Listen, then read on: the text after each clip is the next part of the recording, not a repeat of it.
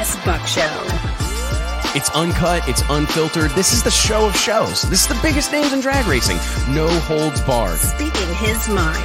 I've never had a problem expressing my opinions, but what we're doing here is bigger than that. These are conversations that need to be had in an unfiltered way. Exploring hot topics. Drag racing's all I've ever done. It's all I care to do. And spreading the gospel of drag racing. I respect the history. I appreciate how far we've come, but I want more for this sport, and I'll fight for it. This is the great American motorsport, drag racing. The Wes Buck Show starts in 3, 2, 1. Hey gang, Wes Buck here, Drag Illustrated Magazine. It is Wednesday, October 20th. I apologize for our little bit of false start. We almost guessed it. Not naming names or anything, but we almost guessed the light on that one. From the bottom of my heart, guys, and I speak on behalf of everybody here at Drag Illustrated and the Wes Buck Show, thank you so much for being a part of this each and every Wednesday. I believe this is 12 weeks in a row, 3 months. Shout out to the whole crew, everybody involved in this deal. It honestly takes an army. They say it takes a village to raise a family. Well, I think it takes a village to pull off a podcast every week, have these guests, sell sponsorships and everything else that goes along with it. So thank you for making it possible, because that's the difference maker. It's great to have these awesome guests. It's great to have my guys in the studio, but it's your comments and your engagement that really make all the difference. And if you don't mind, do your part to help us spread the gospel of drag racing, if you will. Click that like button, click that subscribe button if you're following along on YouTube or Facebook. Make sure you download the podcast on iTunes or wherever you choose to enjoy your podcast, man. Absolute barn burner of a show. I'm going to go ahead and throw it out there. This is the first time that I think we actually really deserve the title. I mean, hey, we've had a lot of great shows, but this is going to be an action-packed one. We may have bit off a little bit more than we could chew, but we had guests piling up, people that wanted to be on the show, and I'm going, you know what? We can't turn them away. We got to accommodate them. So to get things started, 3 p.m. Central Standard Time, we're going to be joined by recent NHRA E3 Spark Plugs NHRA Pro Mod Drag Racing Series winner J.R. Gray. I've been saying this since he made the news that he was going to team up with Mike Janis and Mike Janis Jr. and go Pro Mod Racing earlier this year.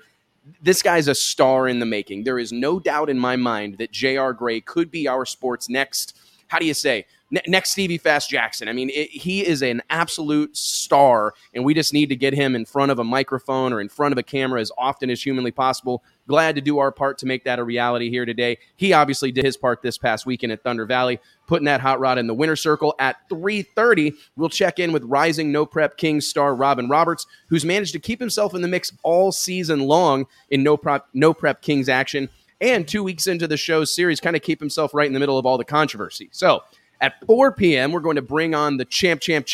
That's right, triple champ, 3 rings, Jim Halsey, PDRA Nitrous world beater. I honestly think the most dominating force in Door Slammer drag racing today has had yet another incredible year on the drag strip, and I can't wait to hear from Jim. At 4:30-ish, we're going to be joined by Lil Country himself, Justin Swanstrom, fresh off a win at No Prep Kings' most recent stop at the Texas Motorplex, as they roll into Belrose, Louisiana for their second to last race of the season. During DI After Hours, probably our favorite segment of the show, we get a lot of great feedback on it. We're going to bring on PDRA Race Series Director Tyler Crossnoe, pick his brain a little bit, talk about the conclusion of the PDRA season, his highs and lows, do our normal dance, have a couple of cocktails. But guys, let's get right into it. I want to introduce my co-host, as always, my main man, Mike Carpenter, Murder Tundra. What's going on, gang? What's up, man? Man, I really like that intro, how you played that off with the guest and the light. That was smooth. That was smooth, Not right? even rehearsed. It wasn't rehearsed. We're scrambling, trying to get the new link out and everything. But yeah, nice man. recovery. Nice recovery. Steady scrambling, man. It's I really tip my cap to everybody that participates and does these type of things, because it's just a lot of moving parts, right? I mean, it seems to always be changing. Facebook's always changing something. I guess, Mike, you let us know that they're fixing to change their name. Yep. Which is absolutely insane to me. That says a lot. That says a lot. They're going into witness protection. Facebook's trying to go into the WITPO program.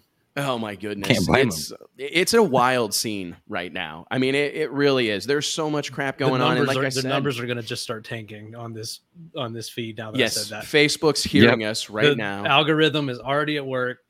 Listen, I'm going to go ahead and throw it out there, man.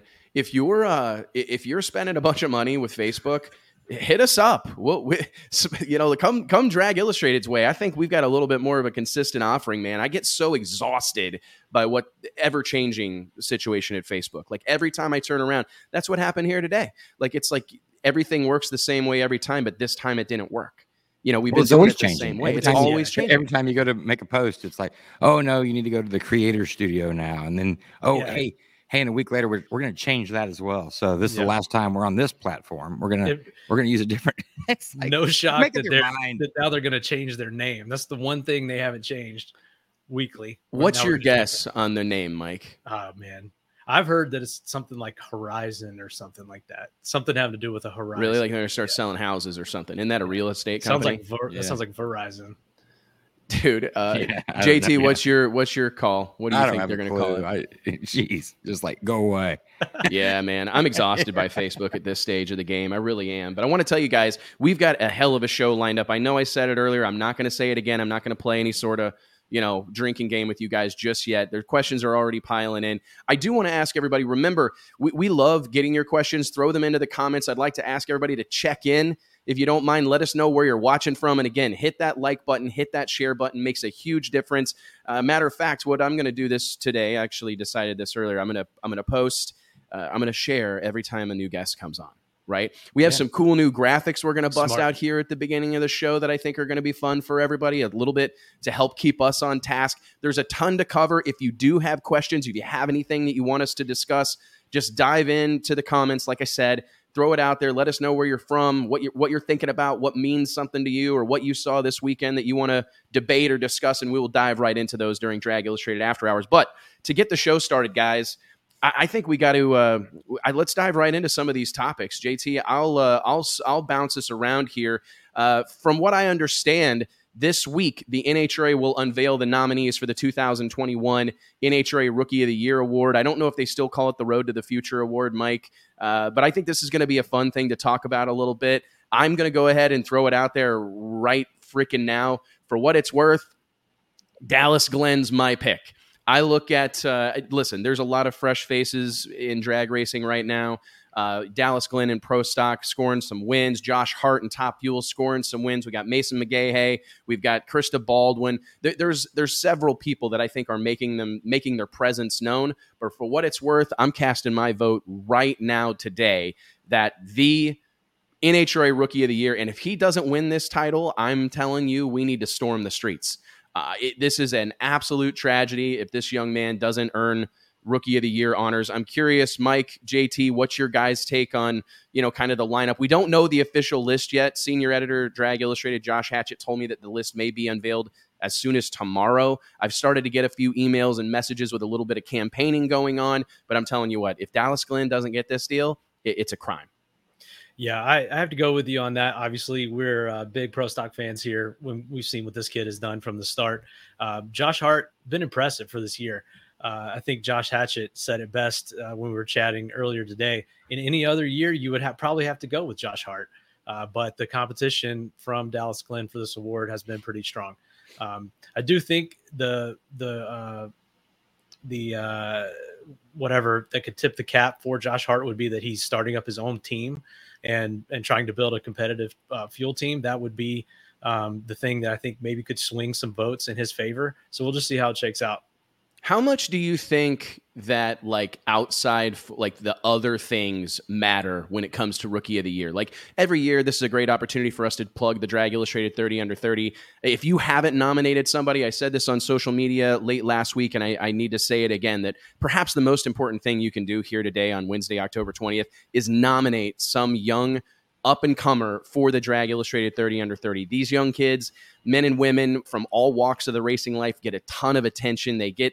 They really are embraced by the aftermarket. All these companies rally around them. So if you know somebody that you think's making a difference in our sport that's under the age of 30, doesn't have to be a driver, doesn't have to be a crew chief.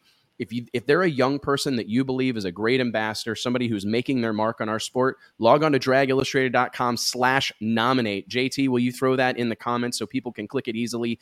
Go nominate somebody. We've already had a few thousand nominations, which is unbelievable. Yeah. And I'd love to see you guys pile on. But to go back to what I was saying, Mike, we look at a lot of things beyond the racetrack, right? We love to see a racer nominated for the 30 under 30 that's got a strong resume, maybe won some championships, won a track championship, whatever the case may be. But it's not lost on us the other things, the intangibles. We immediately pull up all their social media accounts. We start to ask around. We flesh them out a little bit. And I mean, there's been many times that we've had super qualified young people, super qualified drivers not make the list. Right. Because they act a fool on social media, or we've heard some, or we've verified some kind of concerning behaviors or whatever the case may be. So I'm curious, how much of those intangibles do you think goes into the NHRA decision-making process? Because honestly, I had never considered that point, Mike, that Josh Hart has to be respected maybe in a unique way because he's starting his own team. I'm really not sure. I would honestly say that we probably cover more criteria for our award. There's a lot of overlap. Obviously, I think whoever gets Rookie of the Year is usually under 30 and would probably be on our list. But I think NHRA, in typical NHRA fashion, is probably primarily focused on track performance. So I really think it has to come down to wins, losses, round records, that kind of stuff. So I think it's probably 90% that, if not 100%. How great is it, the competition that we're getting in Pro Stock? Oh. And just, I mean, around the NHRA period, but like, let's just talk about, like, in Pro Stock, we've got all these up and comers, and it's really revived the class. We're big on Pro Stock. Obviously, someone in the comments made a good point. Is there a bias for this award for the Road to the Future or Rookie of the Year award toward the fuel classes? We're about to find out. Yeah. Because I'm going to say this, and I say it matter of factly, we're about to find out. Because if Josh Hart wins this award, and listen, I'm not trying to poo-poo on the guy at all. Clearly a very talented driver. They've got an incredible program, and I'm not shortchanging any of that at all. I'm not. But anybody who's a student of this game and knows anything about drag racing knows the complexity of pro stock racing. Right? I mean, it knows that this is you can go from number 1 to number 16 by missing a shift by 100 RPM, right? And I'm not saying those details don't exist in fuel racing, but I just don't think, I'm telling you, if Josh Hart wins this award over Dallas Glenn, we are going to find out that the NHRA doesn't care about pro stock. I mean, that's how I interpret it. We're going to find out that they don't see it as the same. Because listen, Josh Hart, stud, no doubt about it. He's got a promising future ahead of him. I think it's fantastic news. I'm probably burning a bridge as we speak. Yeah. I don't mean to, but our responsibility here is to be honest. And I look at I don't know. I think this is a relatively historic. Josh Hatchett was telling us earlier today, Mike, I don't know if you have these notes in front of you, and I meant to print it, but I think this is like the first time in 10 years or something like that we've had Rookie of the Year nominees that have won multiple races inside the season. That's what I was saying, that in any other year, Josh Hart would probably run away with it. But the competition from Dallas Glenn and others, what are some others that would make this list? Let us know in the comments. Who are we missing that? I think Krista Baldwin's got to be considered this year. I don't know. I believe she will be nominated. I'm not positive. And pro mods for this award, correct? Or is it just the pro classes only? This is another one of those situations, Mike, where unfortunately NHRA has said that they see pro mod as a professional class since was that around 2010? It's been over a decade, right? That it was supposedly a professional category. But I'm going to tell you another example of it not being treated as a professional category. The reason is this right here. A lot of Lyle Barnett comments coming up in the comments. So unfortunately, Lyle is not eligible for that. I don't believe so, man. I really don't. I mean, they never have before, because I've been to the NHRA Pro Mod Awards banquet several times, and typically the Pro Mod group kind of had their own Rookie of the Year honor, which that's a fun conversation. And I don't know that I have that paired up for us to discuss. So we might as well debate that a little bit right now. Mike, JT, if you had to identify an NHRA E3 Sparkplugs NHRA Pro Mod Drag Racing Series presented by J&A Service Rookie of the Year, I mean, we just had two guys, Lyle Barnett at the Texas Motorplex, followed by J.R. Gray, fresh faces on the Pro Mod scene, put them in the winner's circle. When you look at that deal, who do you think is the Rookie of the Year in Pro Mod? Lyle's done so much. I mean, they both have, but Lyle, I mean, man, he's been busting it, hasn't he, this year? I mean, let's face it. He's done. This last win was awesome. I mean, they did struggle every weekend. He's somewhere, Well, I mean, and he's, I know both of them are very busy, but Lyle does a lot. I mean, man, he just jumps all over the place. If they're taking it just from NHRA performance, though, unfortunately, Lyle missed a few races, and J.R. Gray, I think he's somewhere up there in the points. I don't have the actual point standings in front of me, but I'm almost positive he's in the top 10. Oh, for sure. And there's something to be said because, and I want to make mention of this when we have JR on the show here in about a half hour, because it's pretty incredible that they had that crash in Bandimere and they were at the very next race. And like that level of commitment, we can't sleep on it. Like it would be, I think it's easy to say that Lyle Barnett is the Pro Mod Rookie of the Year, right? I mean, this guy's got an incredible story. Family-based racing effort. They brought the turbo car out first race, put it in the winner's circle, shocked everybody. I mean, a real shot heard around the world performance at the Texas Motorplex last weekend, or 2 weekends ago. Brought the car right back out, dived into Bristol, and didn't have that same level of success. But J.R. Gray has been in the hunt all year long, and if you factor in the way they ran at Bristol, that was, I've been saying it a lot, but that was like an ass whipping of epic proportion. I mean, J.R. Gray lowered the boom on him. The Mike Janis and Mike Janis Jr. program behind that, and kind of the melding of those guys from Buffalo, New York, and this guy from Florida. That's nitrous racer. We saw him always on the radial scene with a nitrous car, and he just decided to take a leap. And when Mike Janis Sr. had to get out of the car to jump in that car, I actually talked to Mike Janis Sr. Am I allowed to call him Mike Janis Sr. or is it just Mike Janis? You can call him Senior. I've heard people say Senior referring to Mike Janis, and it's like they didn't mention him. It's like the artist formerly known as Prince. Yeah, they're thrilled with that whole program. And I think that they're all hoping to come back and do it again with the same deal, run it back.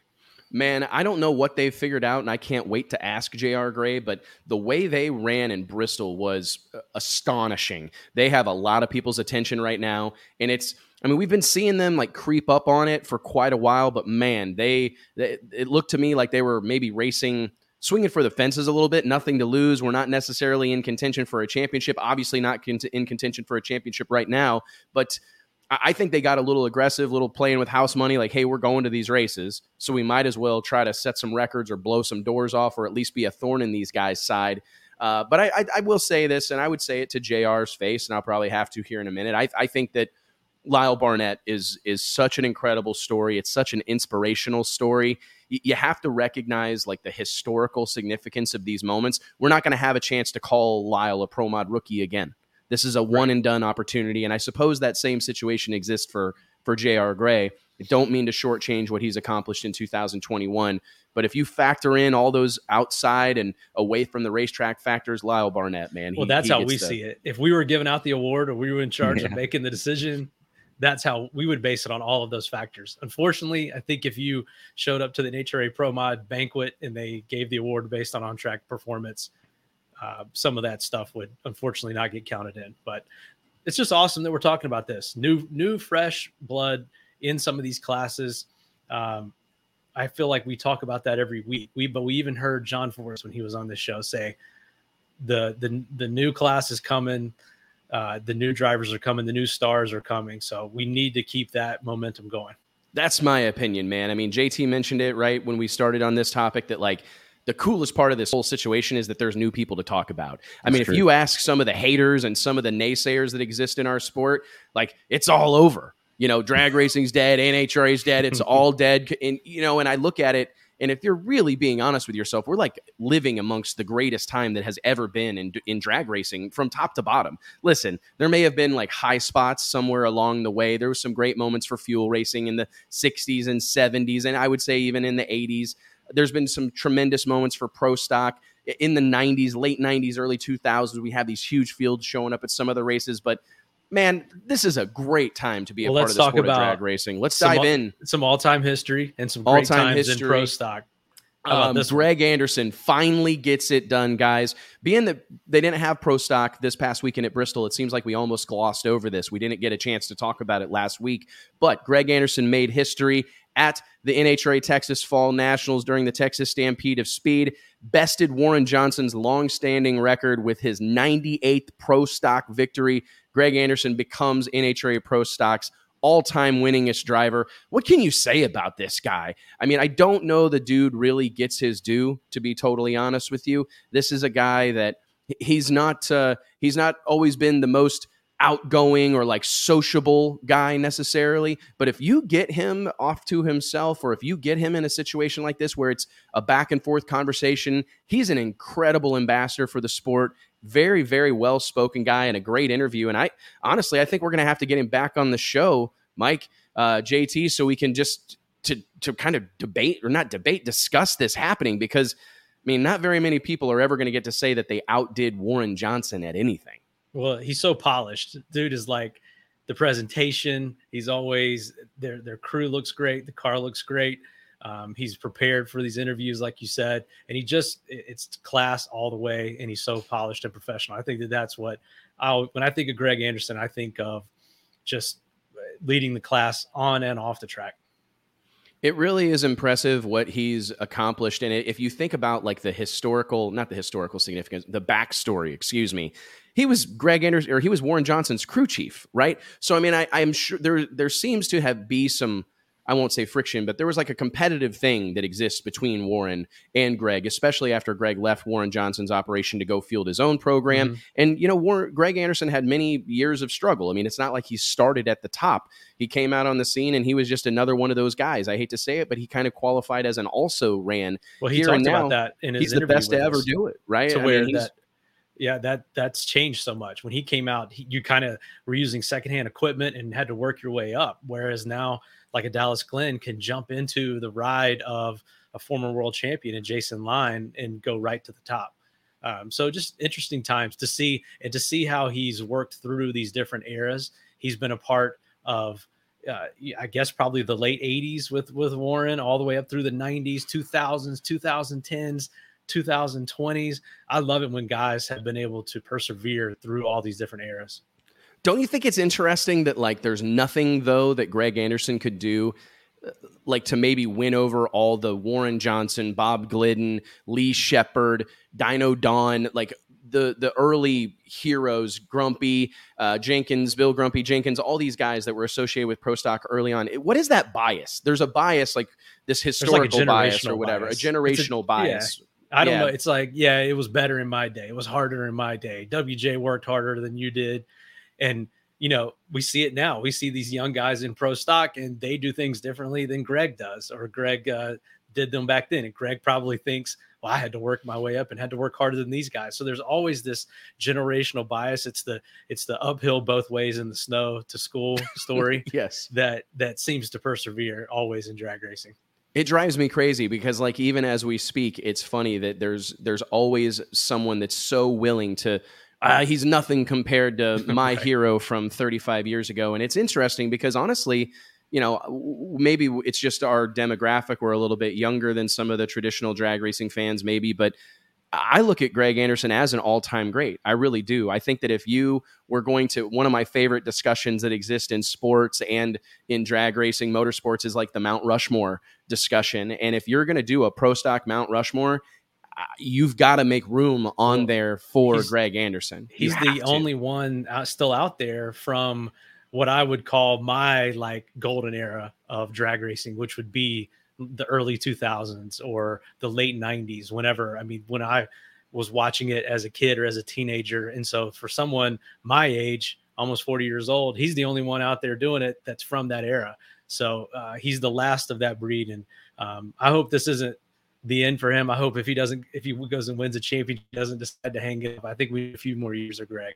I think we need a few more years of Greg, because I think what we've seen the last few seasons between him and Erica Enders, these really tight points battles, or Greg's teammate, Jason Line, these really tight points battles have been so much fun. I mean, I said in 2019 and in 2020, I really felt like the story of the season for the NHRA was Greg versus Erica. The fact that they were like, I mean, there was some wild stuff going on, right? Greg's laying up in qualifying, trying to make sure that he runs. That was the Erica. wildest thing. I mean, there's some wild stuff that's happened. We saw him do that, and we were like, are they really doing that? Is that really happening? We were texting around, asking people, and then he goes right on the mic and says, yep, I am trying to put myself in position to race Erica first round, and he did it. Man, that was probably I got goosebumps, bro. I mean, you guys want to do a drinking game, like the hair standing up on the back of my neck, because that is just, I know that wasn't a popular thing, and there were some people that were really frustrated by it, but that's badassery, right? I mean, that is. Think how many wins he'd have without all the elite cars. Oh, I know that, and that's probably what drives. You think about that in other sports too. Like Tiger Woods and Phil Mickelson, or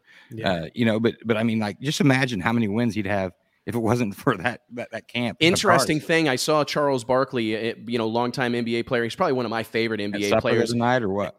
At supper the other night. We went to dinner 2 nights ago. No big deal. I don't, humble brag. Name Mike's going to dropper. say it any second. But it is funny, though, because Charles Barkley said, like, man, I had to play basketball against Michael Jordan. Like, the Suns probably would have had a couple, 2 or 3 rings if they didn't have to play against. The Knicks would have had some rings. I mean, there'd have been plenty of opportunities for guys to win a championship in any other time in history, but they just have to be playing basketball when Michael Jordan was.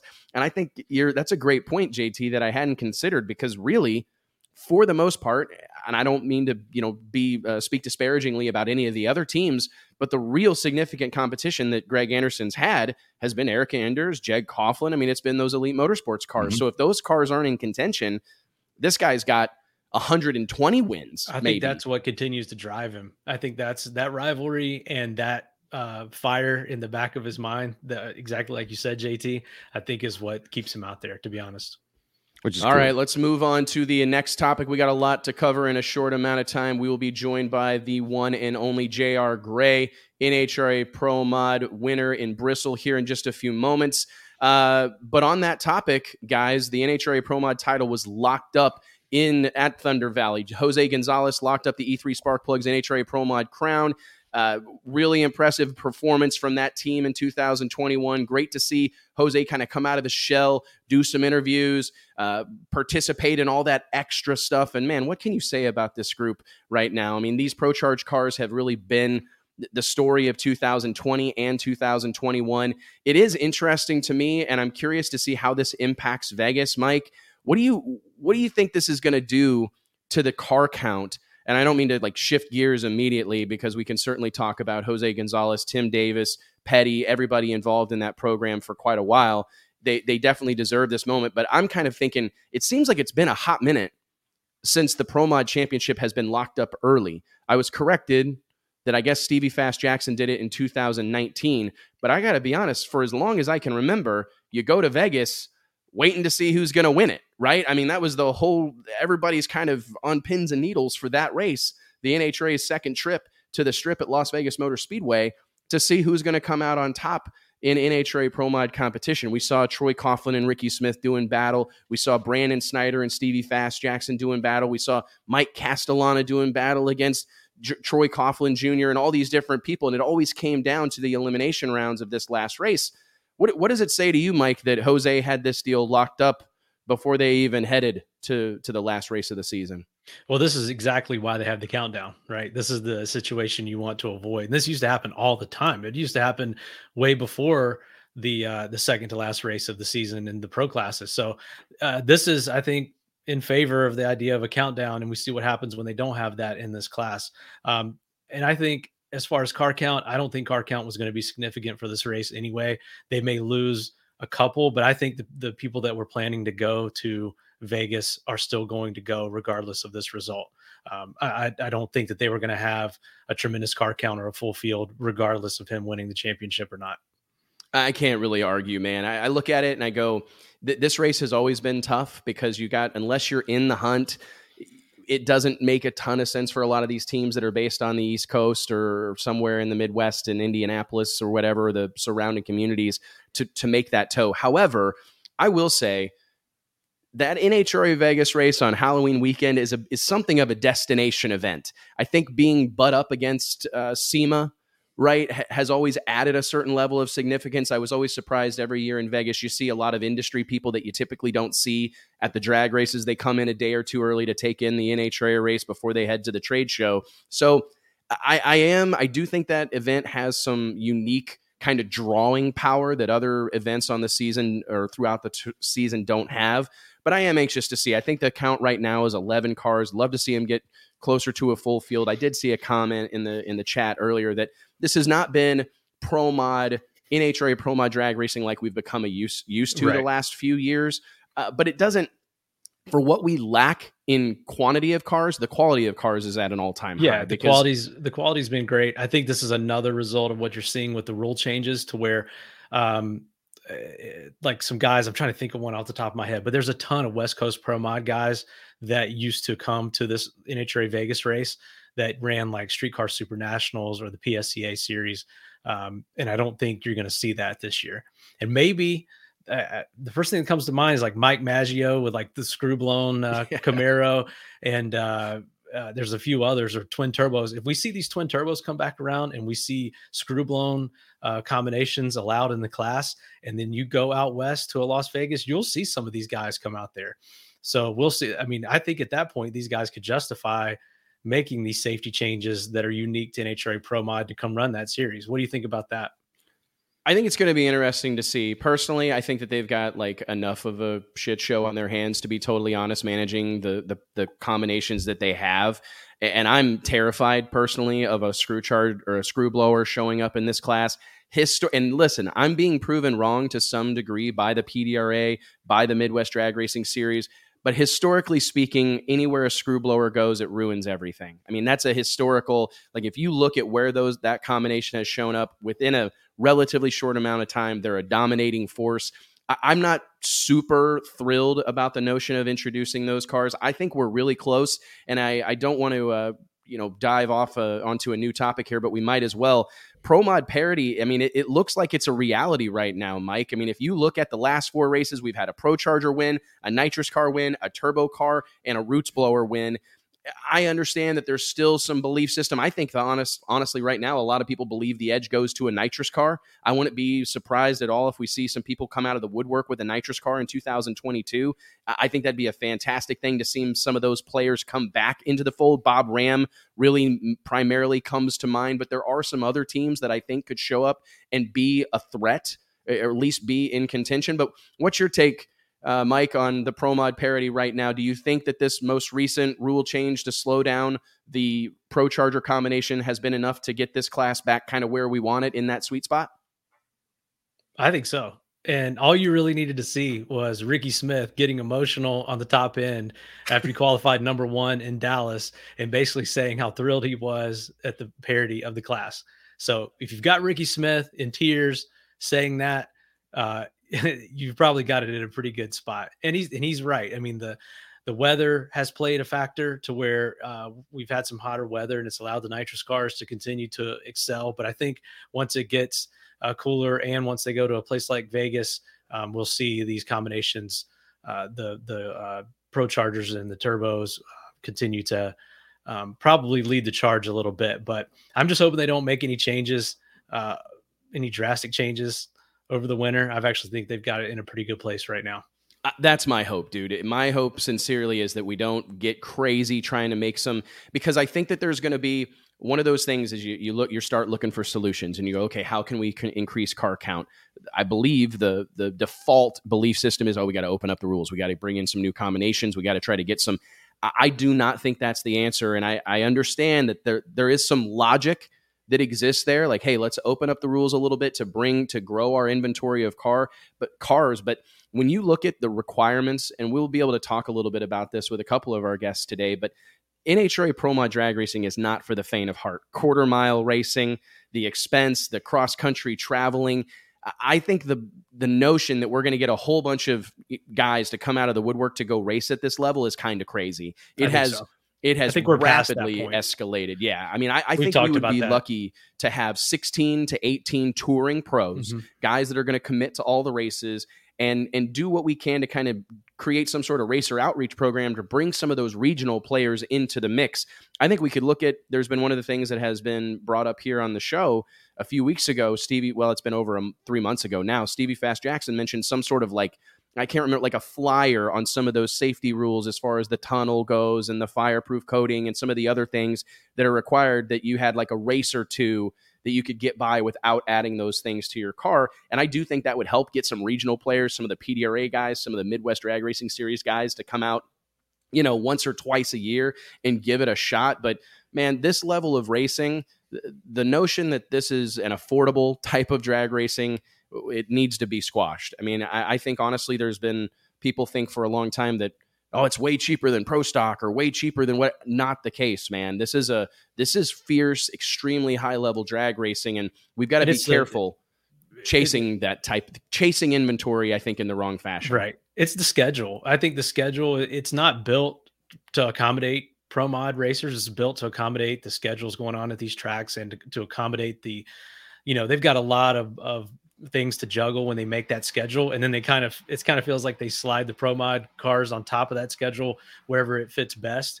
But that travel schedule is brutal. And we've heard it over and over that the number one expense for all of these traveling pro teams is travel costs, hotels, gas, food, just everything it takes to move those rigs up and down the road and move these people across the country. So I really think that is the big thing. And that's why we see these regional series take over, where guys can race their heart out within a 3-hour radius of their home.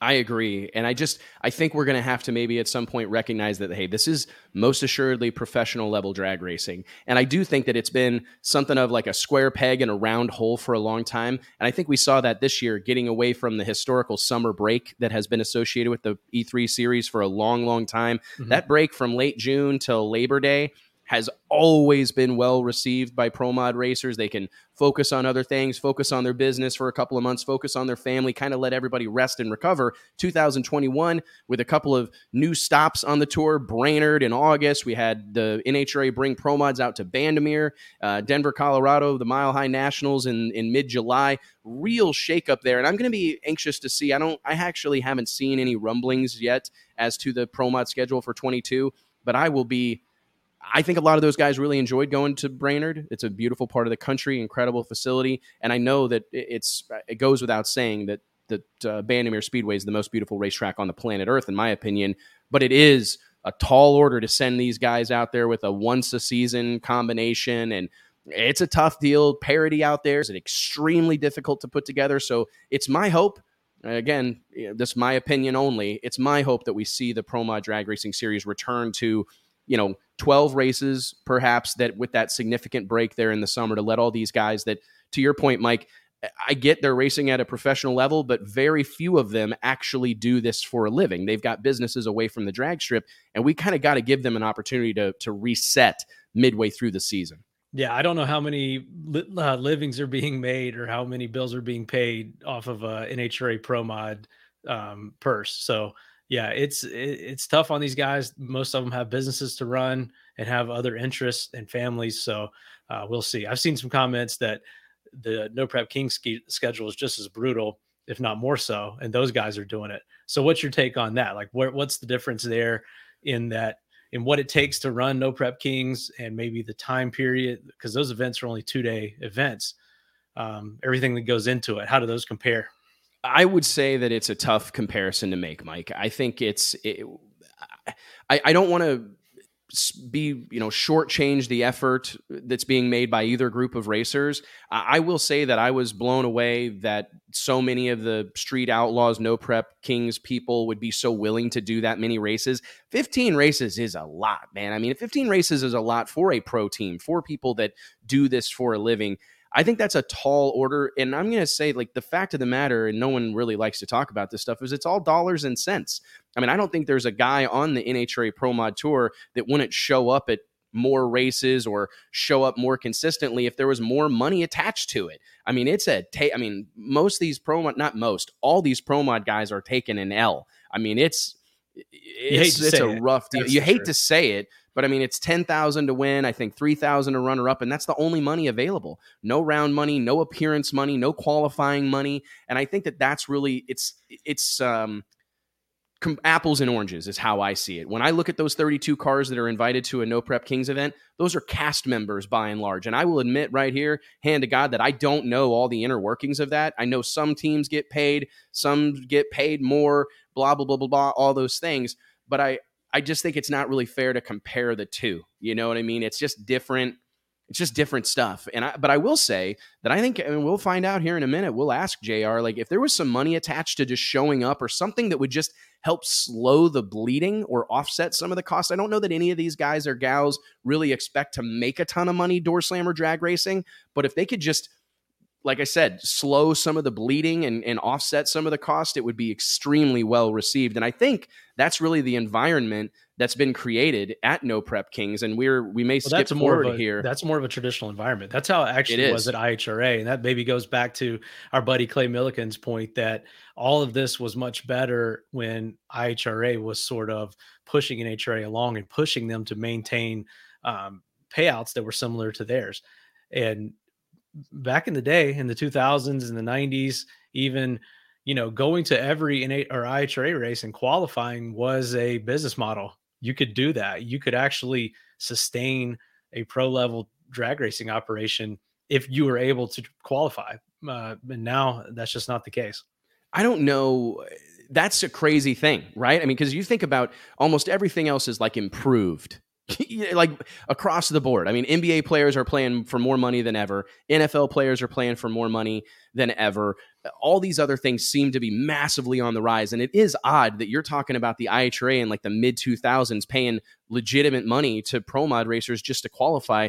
It kind of breaks my heart a little bit, especially when I see, not just pro mod, all these classes. But of course, we're comparing pro mod because there is round money. There is qualifying money in the other pro classes.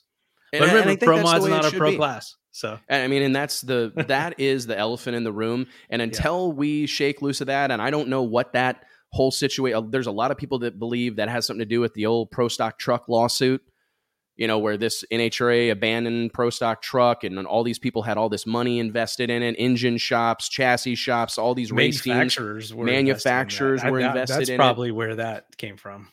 So I do think there's a little bit of just hesitancy from the NHRA to quote unquote really bring another category into the fold as far as like the camping world NHRA drag racing series pro classes. But it needs to be. Pro mod absolutely needs to be, because looking at Bristol specifically, I think that show was a little bit weak. Like, thank God JR Gray and company were there. Thank God those guys showed up, because don't get me wrong, Top Fuel and Funny Car were great. Pro Stock Motorcycle, Angel Sampay wins. It's a great storyline, great racing. But man, not having 20 Pro Stock cars in the pits makes a difference. So what Pro Mod is adding to the show for NHRA right now cannot be ignored. It needs to be appreciated. It needs to be recognized, because they are bringing a ton of entertainment value to the NHRA series right now. And let's move on down the road here momentarily. Mike, we got quite a bit left to cover. I just felt like it would be criminal not to talk about the Brian Olson PDRA World Finals this past weekend, Virginia Motorsports Park, the last stop on the PDRA Drag Racing Tour. They've had an incredible season in 2021, and man, did they look good in Virginia. I counted, watching along on the flowracing.com live feed, Mike, I think there was like 16 3.6 second runs in the first round of eliminations of Pro Nitrous and Pro Boost. I'm telling you, we just spent the last however long talking about MPK, talking about NHRA Pro Mod, talking about Pro Stock, but dude, do not sleep on the competition level that exists in the PDRA's marquee categories right now. I don't know the last time I've been that impressed by, I'm a storyline guy. I like to talk about the things that are happening away from the track, or kind of the backstory, or whatever makes these moments meaningful. But if you just turned on the live feed, Mike, and watched first round E1 of Pro Nitrous and Pro Boost, and Extreme Pro Stock for that matter, and Pro Outlaw 632, it was ridiculous. The amount of side-by-side 3-second runs, 3.6-second runs, different types of cars, different engine builders. Pro Boost had screw blowers, Pro Charger cars, nitrous cars galore. That was a hell of a show. Just imagine, I don't mean to get us off track, but just imagine if they were all racing together. But anyways, Mike, what was your take on that? I mean, are you surprised at the caliber of cars that exist in this somewhat regional 8th Mile series? I'm not. I mean, we talked about it. These guys are building these cars, letting it all hang out for this series. It's not something that they're filling in while they go try to run a different series. And these series, PDRA, I think, leads the way, along with Midwest Pro Mod. As far as regional Pro Mod series, there's always been local Quick 8 Pro Mods here on the East Coast. You've got PSCA type stuff on the West Coast. But this deal was super impressive. I think when you get to the end of the season and you've got these great atmospheric conditions, and you've got some parts in the car that have been hanging on for dear life for the whole season, you get a ton of delays, oil downs, you get some weather delays if you get some cold weather or dew. But this event really went off, I think, very well, especially considering their past struggles with the World Finals because of all those factors I just mentioned. But this was super impressive. I remember we were talking about it over the weekend, how impressive that round of racing was, how impressive these cars are. You had Pro Stock that went John DeFlorian 4 flat with a 0, still knocking on that 3-second barrier. So kudos to PDRA. And what a way to wrap up the season. And now they go into their most impressive thing of the year. Shout out to Judy Franklin for their PDRA banquet. The PDRA banquet is second to none. It's like the best banquet in the game. Like, and really I was going to say this because I think it's worth mentioning. We had this conversation offline, but I thought, you know what? I've got to say this out loud because it needs to be said. If you look at, there was 4 major league drag races that were going on this past weekend. We had No Mercy 12, Donald Long's big production at South Georgia Motorsports Park, bringing out all the stars and cars of radial tire racing. We had the NHRA's big return to Thunder Valley. We also had the No Prep Kings. I think it's race 13 at the Texas Motorplex. Massive crowd on hand for this. And we, of course, had the PDRA World Finals. And if I had to pick what I believe to have put on the best show from a competition on-track action perspective, PDRA wins it. And I just think that needs to be said out loud because we talked about this a little bit, Mike, on Monday night during the Drag Illustrated Ride-Along. Shout out to our fresh new piece of content. If you want to watch No Prep Kings Season 4 with us, you can tune in Monday nights. We watch it all as a group, bring on special guests from the show. But PDRA, those guys need to hear their names and their classes and what they're doing mentioned alongside the NHRA series, mentioned alongside the No Prep Kings deal, mentioned alongside Donald Long's big productions down in Valdosta. For the longest time, we've seen a lot of kind of tit for tat, us versus them, specifically between pro mod cars, big tires and bars, and the radial world. You know, Donald's, repping for his guys. You got Tyler Crossnoe at different times, myself repping for the big tire and bar guys. Without a question, without a doubt, PDRA stole the show this weekend. And I just hope that they hear that and recognize how incredible what they're doing, the show they're putting on, the competition level, the number of really good cars and really good drivers and teams. I don't know that there's anything that really can parallel it in the sport of drag racing right now. So I just hope those guys hear that and head into the end of 2021 and 2022 with their heads held high because they've got the baddest door cars on the planet Earth right now. There's no doubt about it. The baddest door cars on the planet Earth exist in PDRA, Pro Nitrous, and Pro Boost. Hand to God, man. I mean, that is an incredible thing that's going on there. Mike, you made mention of this moments ago. How about it? We were gonna try to have John DeFlorian on the show today, longtime friend of ours, a guy that is just a great ambassador for the sport of drag racing, an incredible human being. I think we're gonna try to get him on next Wednesday to talk a little bit about this historic moment. We're both pro stock guys, love Mountain Motor Pro Stock, huge following on the East Coast. How backbreaking was it for John DeFlorian to go up there and light the boards with a 4.000 when we, as a sport, have been talking about a Mountain Motor 3-second run for, I don't know, 5, 6, 7 years, maybe longer? It feels like forever. I mean, I can remember feeling like I was at the first PDRA race at Galat, and we were talking about this 3-second barrier falling. But I thought it was funny last night on Cocktails with Caruso, DI editor-in-chief Nate Van Wagenen said, I've never seen a pro stock team put up a 4 flat on the board, turn around, and the entire team is just pissed off because it's that close to nailing that barrier. I mean, that has got to be, it's awesome in one regard, but just extremely frustrating in the other regard. Shout out to that whole team. Brian Lump Self that tunes on that car. I heard that he was like, not quite like throwing radios mad, but like genuinely upset, kicking rocks, frustrated when they saw that 4-trip zip show up on the scoreboard. And I'm just, again, just drag racing finds unique ways to break your heart, right? I mean, you make your career best run en route to winning the race. Incredible performance for that team. And they've been on a roll. They won the last NHRA Mountain Motor Pro Stock exhibition. I believe that was in St. Louis. Go into this event kind of looking at the end of the season like, hey, we don't have anywhere. This is it. Let's go out here and kind of finish on a high note and do exactly that. But to your point, man, I felt bad for him. I really did, because considering the conditions and how long this has been going on, the competition level that exists in that category right now, a lot of great cars. To see John kind of show up a little bit out of left field. We haven't seen him a lot on the PDRA Tour in 2021, doing other things. To see them go 4 flat, man, it would have been cool to see them get it done and kind of put a bow on that. But hey, like you said, we got something to look forward they had to. the momentum. And, momentum is everything in drag racing. And so they're going into this final race of the season, final chance to do it. Conditions are there. And you never know what's around the corner for next season. Things could change. Maybe they lose a team member or something, or maybe someone else has got a new car, new combination, and goes out there and does it at the first race next year. But you've got so many guys with so much, the level of competition is so high in this class, so much good equipment, that there's a handful of guys that could do this off the trailer at the first race of the event next season. So it's not one of those deals where you just roll it back out and it goes 3.999 the next time. There's so many things that had to work to get that 4 flat. That's why Lump was so frustrated when it didn't happen.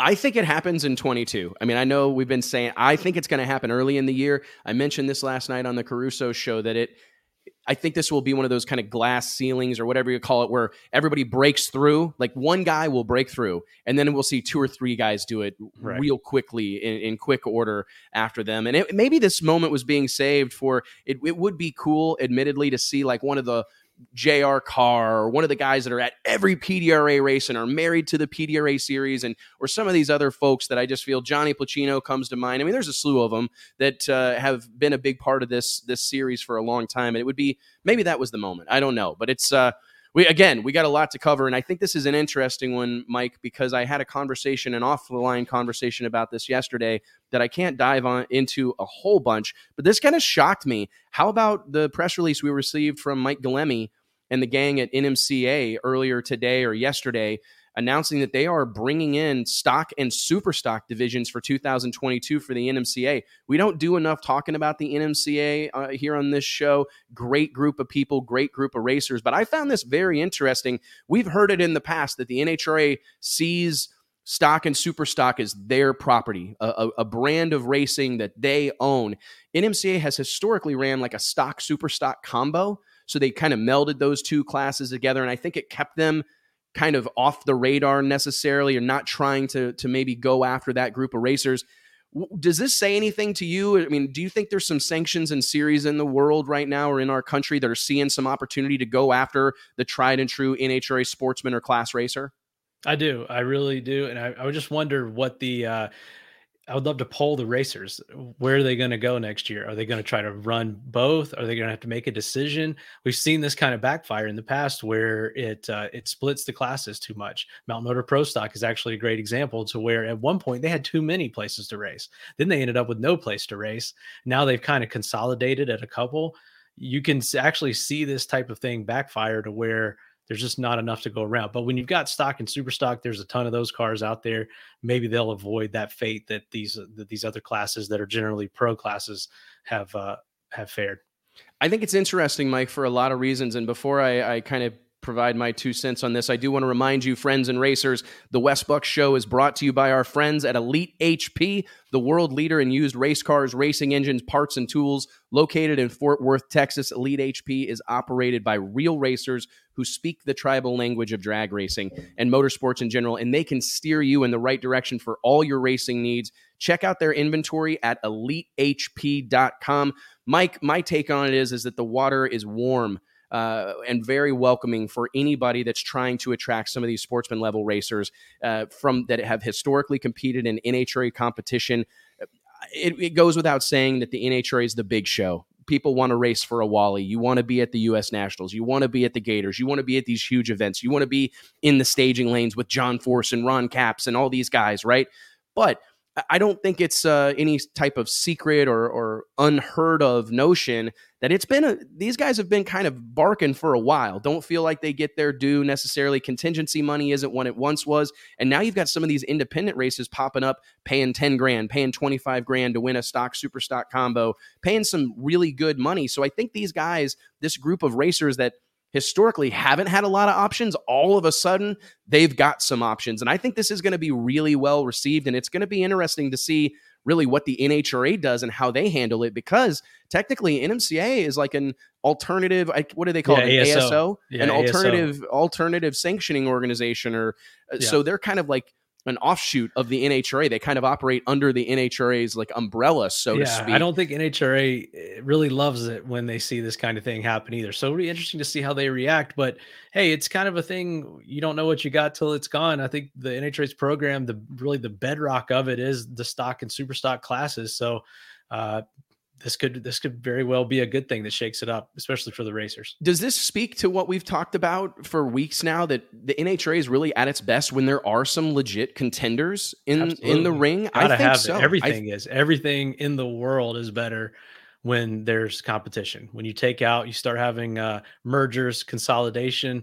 We've seen a ton of this in the racing and motorsports industry. We've seen some really family-run, iconic brands merge or get bought up by larger conglomerates. It changes things, and I just think it's better. The more the better. The more competition, the better. I couldn't agree more, man. I think it's going to be fun to watch, because we're going to see some people that have historically been, I've said historically like 75 times today, but we've seen some guys that are just the new drinking game, almost completely, entirely associated as far as their racing career goes with the NHRA and those stock and super stock divisions, giving them an opportunity to go race in the NMCA, which is a very well run, organized, great venue. I mean, people sleep on it. NMCA is an incredible operation that from technical stuff to the way they park cars and the way they schedule their events, they do so many things really well. Right. I think this is going to be well received, man. Yeah, so how does that compare to how NHRA does it? Stan Wexberg says that NHRA limits stock, super stock to 50 to 70 cars at national events. I don't think it's about the quantity of car. I think it's how those classes are treated, how those races are treated when they're there. I tend to agree. Really great story coming out of Bristol, Mike, was just some fresh faces in the winner's circle, right? Mike Salinas, Alexis DeJoria score wins kind of for the independent teams in Bristol at Thunder Valley. What's your take on that? How important is it to see someone, Mike Salinas, that's a single, obviously very well-financed operation, the best in the business, Brian Hewson, Alan Johnson, all the best parts and pieces. That Scrapper Racers team is full of killer guys and gals. But how important is it to see some of these single car operations going rounds on Sunday? I think it's huge.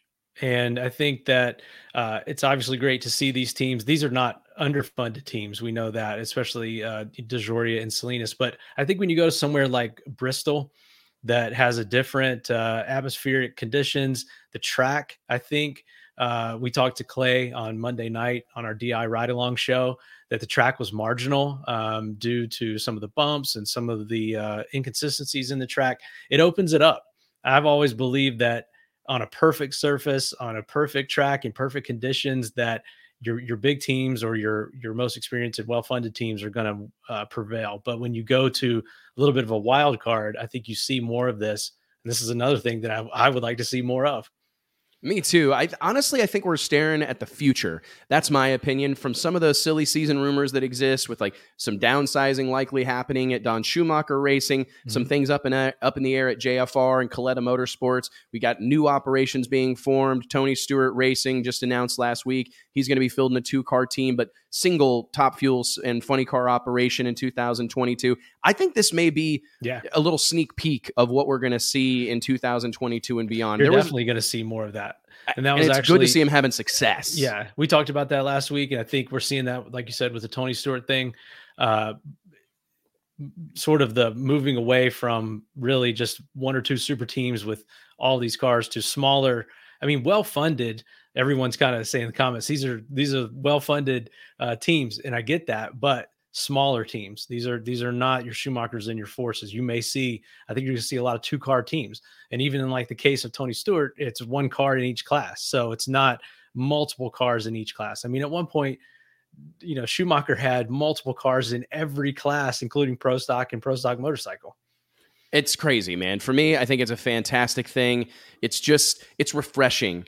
As cool as it is to see, and as much as I appreciate the contribution that teams like John Force Racing, Don Schumacher Racing, these mega teams, Coletta Motorsports, you have to tip your cap to them. You have to be respectful, admire what they've accomplished, and be grateful for it, really. I mean, there have been many times throughout the history of drag racing that we've really been beholden to what these teams decide to do. But to see these these independent teams, single car operations, not only competing and being in the mix, but actually winning and going rounds, fantastic thing for the sport of drag racing. And for what it's worth, I think a sneak peek at 2022. We do have a handful of more topics to cover, but we got the man of the hour in the house as we speak. We've had him hanging out in the green room for a hot minute here. Ladies and gentlemen, fresh off a monumental career-defining victory at the NHRA Thunder Valley Nationals in Bristol, Tennessee, someone who I believe he's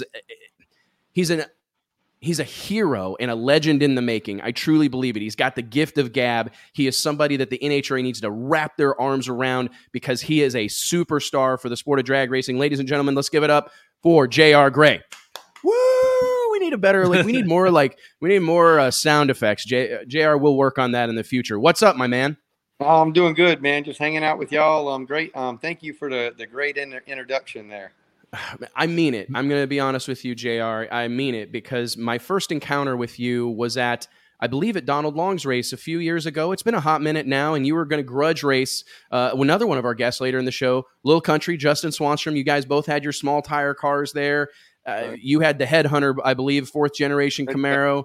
Headshot, that's what it was. Headshot, cool car, late model Camaro with a big massive nitrous motor in it. Had Stevie Jackson helping you, and you guys came to me and wanted to grudge race for the cover of the magazine, and I thought it was an awesome idea. I got to hang out with you and your wife. Congratulations on the little one, the new addition to the family. But ever since that first introduction, JR, dude, you got it. You got the gift of gab. You're not afraid to call your shot, and you can back it up on the racetrack. And I'm happy to see you guys get this deal done selfishly, because we need you winning. We need J.R. Gray in front of a camera as often as possible, man. Take us through that moment in Bristol, would you? Well, we came up, it really starts back in Dallas, but let's just say we came up, we qualified last. We had some problems that came with us to the track that we thought we had fixed, and we qualified last. We were going up against the number one qualifier again, but so we lined up, but we knew we could do it this time. So Mike Jr., we just sat down and we lined up against Ricky again, and we blazed down through there. I think he kicked the rods out somewhere around the 8th mile, trying to keep up with us, and we blazed down through there and put him on the trailer again.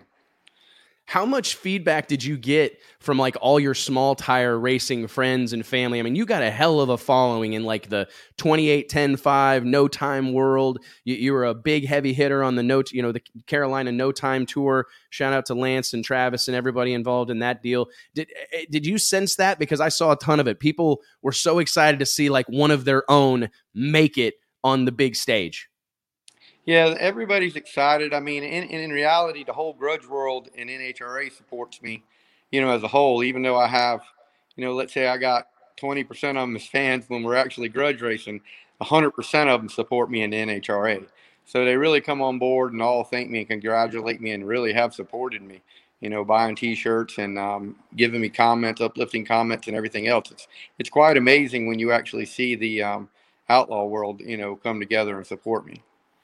I think it's been spectacular to see. I'm curious, what were your big, if you had to compare and contrast the two environments? I think anybody knows it's obviously dramatically different behind the wheel of your small tire Jason X Mustang with a massive small block in it with 10,000 people down on the starting line.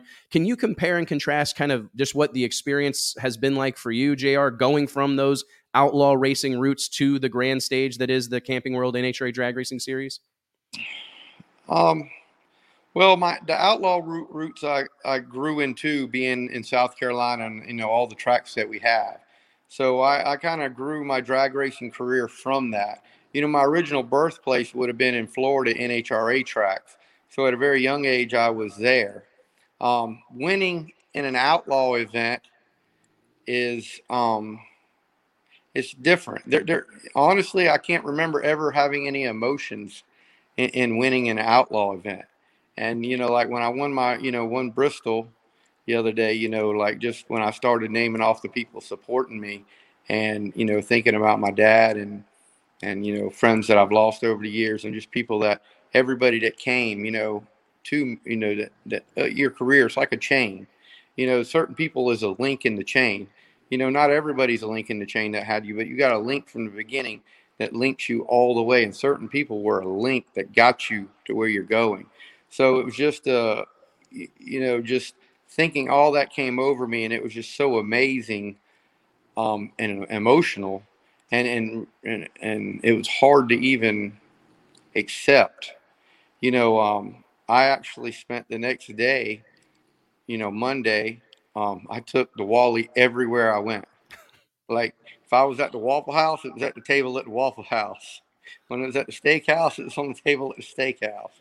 If I went to any of my guys and talked to them in the field, I gave them all the trophies so they could all take a picture with it. So every, I just took the Wally with me everywhere I went and tried to enjoy it as long as I could. Matter of fact, it's still with me now, right behind me now. I don't blame you one bit, man. Few people really understand, how much goes in, how much sacrifice, how much time away from family, how much time away from the business goes in to having these moments, right? I mean, it's hard to put into words, but if you had to, I mean, what was the conversation like with your dad, with your family, with your wife, like the people that have been there watching, traveling all over creation? I mean, in the grudge world, maybe driving all night to get to a track only to not race because the other guy backed out or whatever. What was that conversation like, JR? What did you have to say to those folks that have been part of that chain for you, a link in the chain? Well, honestly, like a lot of them, like my dad's deceased, so he wasn't here. My grandpa was deceased. He's not here. Another guy that was a link in the chain in my beginning days of drag racing in South Carolina was a guy named Dale Harwell, which he died at a little short track that we all grudge race and shoot out, did no time shootout. So they're watching just from a different location. So like Dale, I went, I hadn't made it to my dad's grave because they're all in Florida, but, on Monday I went, straight to Dale's grave with the trophy. And you spent a little bit of time, and I could just feel his presence, as I talked to him. Like, I haven't felt anything like that in a long while. And I could just feel like it was like a breeze and a chill all the way through my bone as I talked to him and everything, and I just would imagine what he would tell me. It's been a journey, and if you think about it, it all progresses. I mean, 12 months ago when I won Radio versus the World, which, I figured that was the pinnacle of my career type deal. Like I would have never dreamed of even, I mean, now I can't afford to go NHRA Pro Mod Racing. That's, Stevie and they're professional. Like, here I'm over here. And so when you really think about it, 12 months later, and it was 12 months later, I'm winning my first Wally. And I got to be honest, JR, that's not something that happens. I know plenty of people that raced Pro Mod for years and years and years and never did get it done.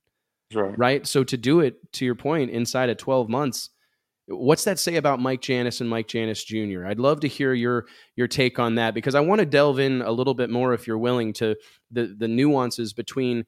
One of the greatest conversations I ever had was like 12 years ago with Stevie, or 10 years ago, and he told me about the difference between racing with your money on the line and then racing for money that like you didn't win. It's just a way different situation. And we always would kind of like maybe build the story that, NHRA, that there's a little bit lost because it's not your money on the line. It's the NHRA's money that's on the line. But hearing you talk about this like you have, and that emotional release and that moment of like feeling you finally did it, I don't know that we talk about that enough. I'm curious though, what do you make of what Mike Janis and Mike Janis Jr. have been able to put together? It broke all of our hearts to see Mike get out of the car. Obviously, health reasons forced him to do that, but man, clearly a match made in heaven.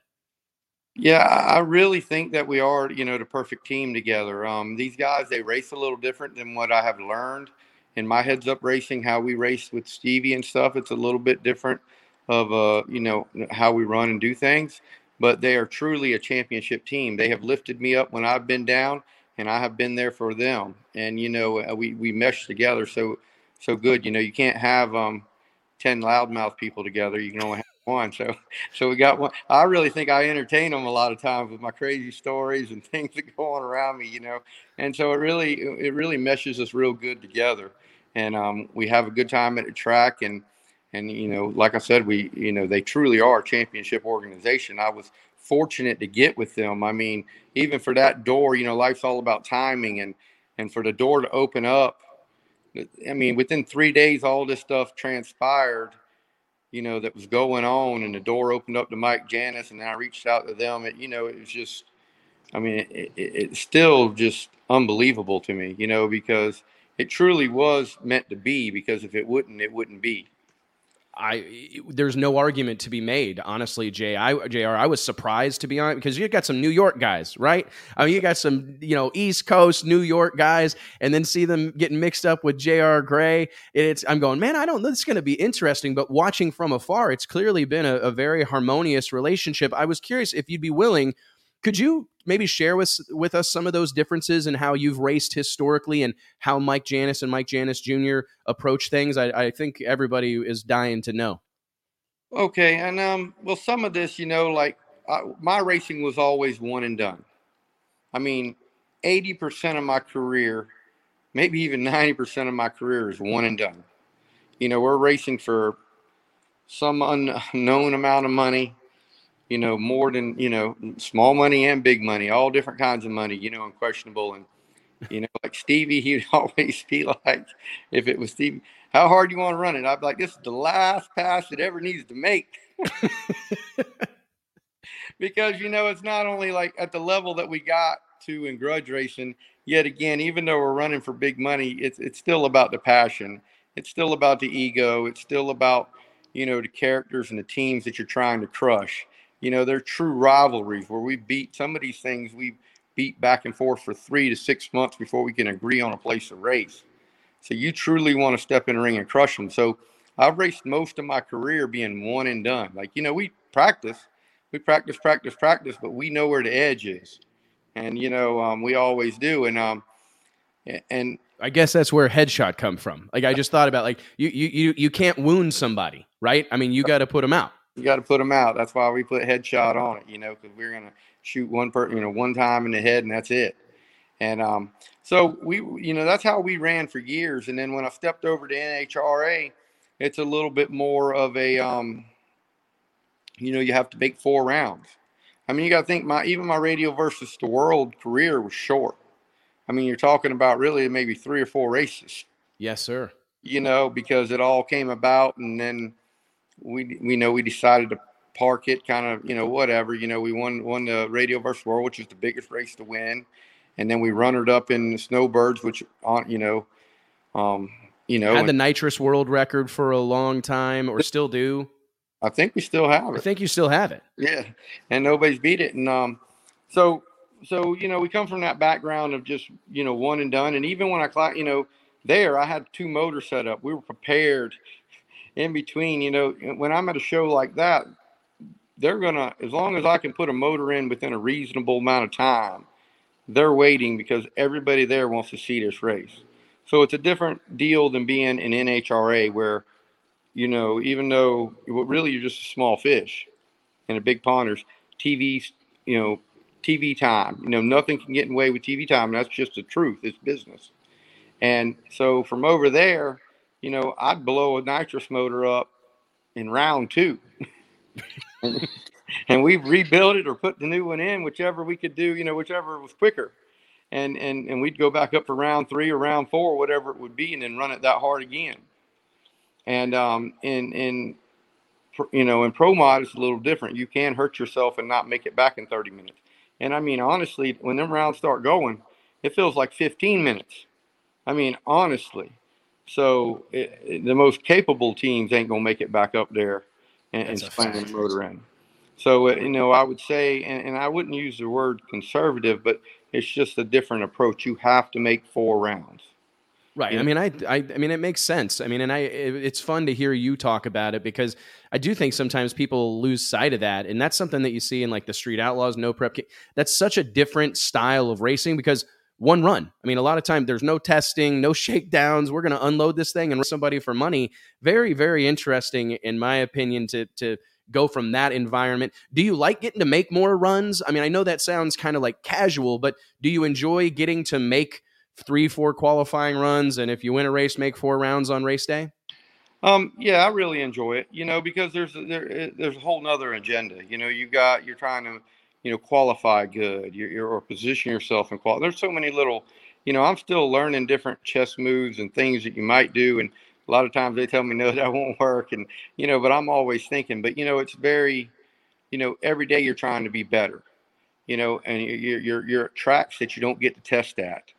And even if you tried to rent the track ahead of time, you're not even remotely close to what prep you're getting on the day that you're there. It's amazing. So you really showing up to a track, and then you're having to tune to the track within 3 runs to try to get your best qualifying effort. At the same point in drive, you have to drive the car flawlessly. I mean, there's no time for errors. You're really not even guaranteed one qualifier. And, sometimes like every, when we like ducks races, if a qualifier, if any car got out of shape, you just let off and coasted down track. I mean, you got 20 qualifiers. Literally. You know what I'm saying? So in my mind, and I still have a problem with this, is in qualifying, you have a problem, you dump the throttle. And that's kind of the same way from grudge racing. Same thing. Problem in qualifying, no need to cowboy the car. There's nothing to win by. Now in Pro Mod, it's a little bit different of approach, because if there truly is 18 to 20 cars there, every 10th of a second matters. And if you're doing a qualifier day, you don't know what's going to happen tomorrow. You truly don't know. You're supposed to get 2 qualifiers tomorrow, but I've been in a situation where you didn't get them. And, for sure. So in reality, even as a driver, you have to try to set, every 10th of a second you can save and get down to that finish line. You need to get down there, because you don't know what's going to be tomorrow, what's going to be on the next qualifier. So there's, and I'm still trying to learn that part, because my head's so embedded to just, once it goes away, to let off. And there's a happy medium. You don't need to crash the car and qualify neither. Right. You need to stay after it if it's salvageable, and pick up that other half a second or second or whatever you could, instead of rolling down to a stop. It's definitely it's a totally different environment, that pressure cooker environment that exists when they start running around and they're turning the cars quickly, like you said, 30 minutes. Sometimes it feels like less than that. When they get that show rocking and rolling at an NHRA national event, it is not for the faint of heart. Will you just kind of briefly talk about what do you make of racing Ricky Smith? I mean, you had a bye in the second round, but you had to race some hitters there in the semifinals and finals. Obviously, you can't sleep on Mike Salinas and Jose Gonzalez, our reigning champion, two absolute badasses. But Ricky Smith's a legend. Was that a special moment for you, just to be lining up against this guy at Thunder Valley, one of the most kind of treasured drag strips on the planet Earth? It really was. I mean, Ricky Smith's name on top of the stands over there is a legend, or I think it was a legend. Yeah, that's true. Yep. And and when you're lining up against them, and I say this about anybody, this would be Stevie. I mean, even me. If like Ricky Smith, like I beat him in Dallas, I'm like, okay, Ricky's a good competitor. He went number 1 twice. The odds of me beating him again significantly decrease when I already beat him once. Beating a heavyweight competitor 2 or 3 times in a row is not. No, I've been in that. I mean, grudge racing, I've been in that situation.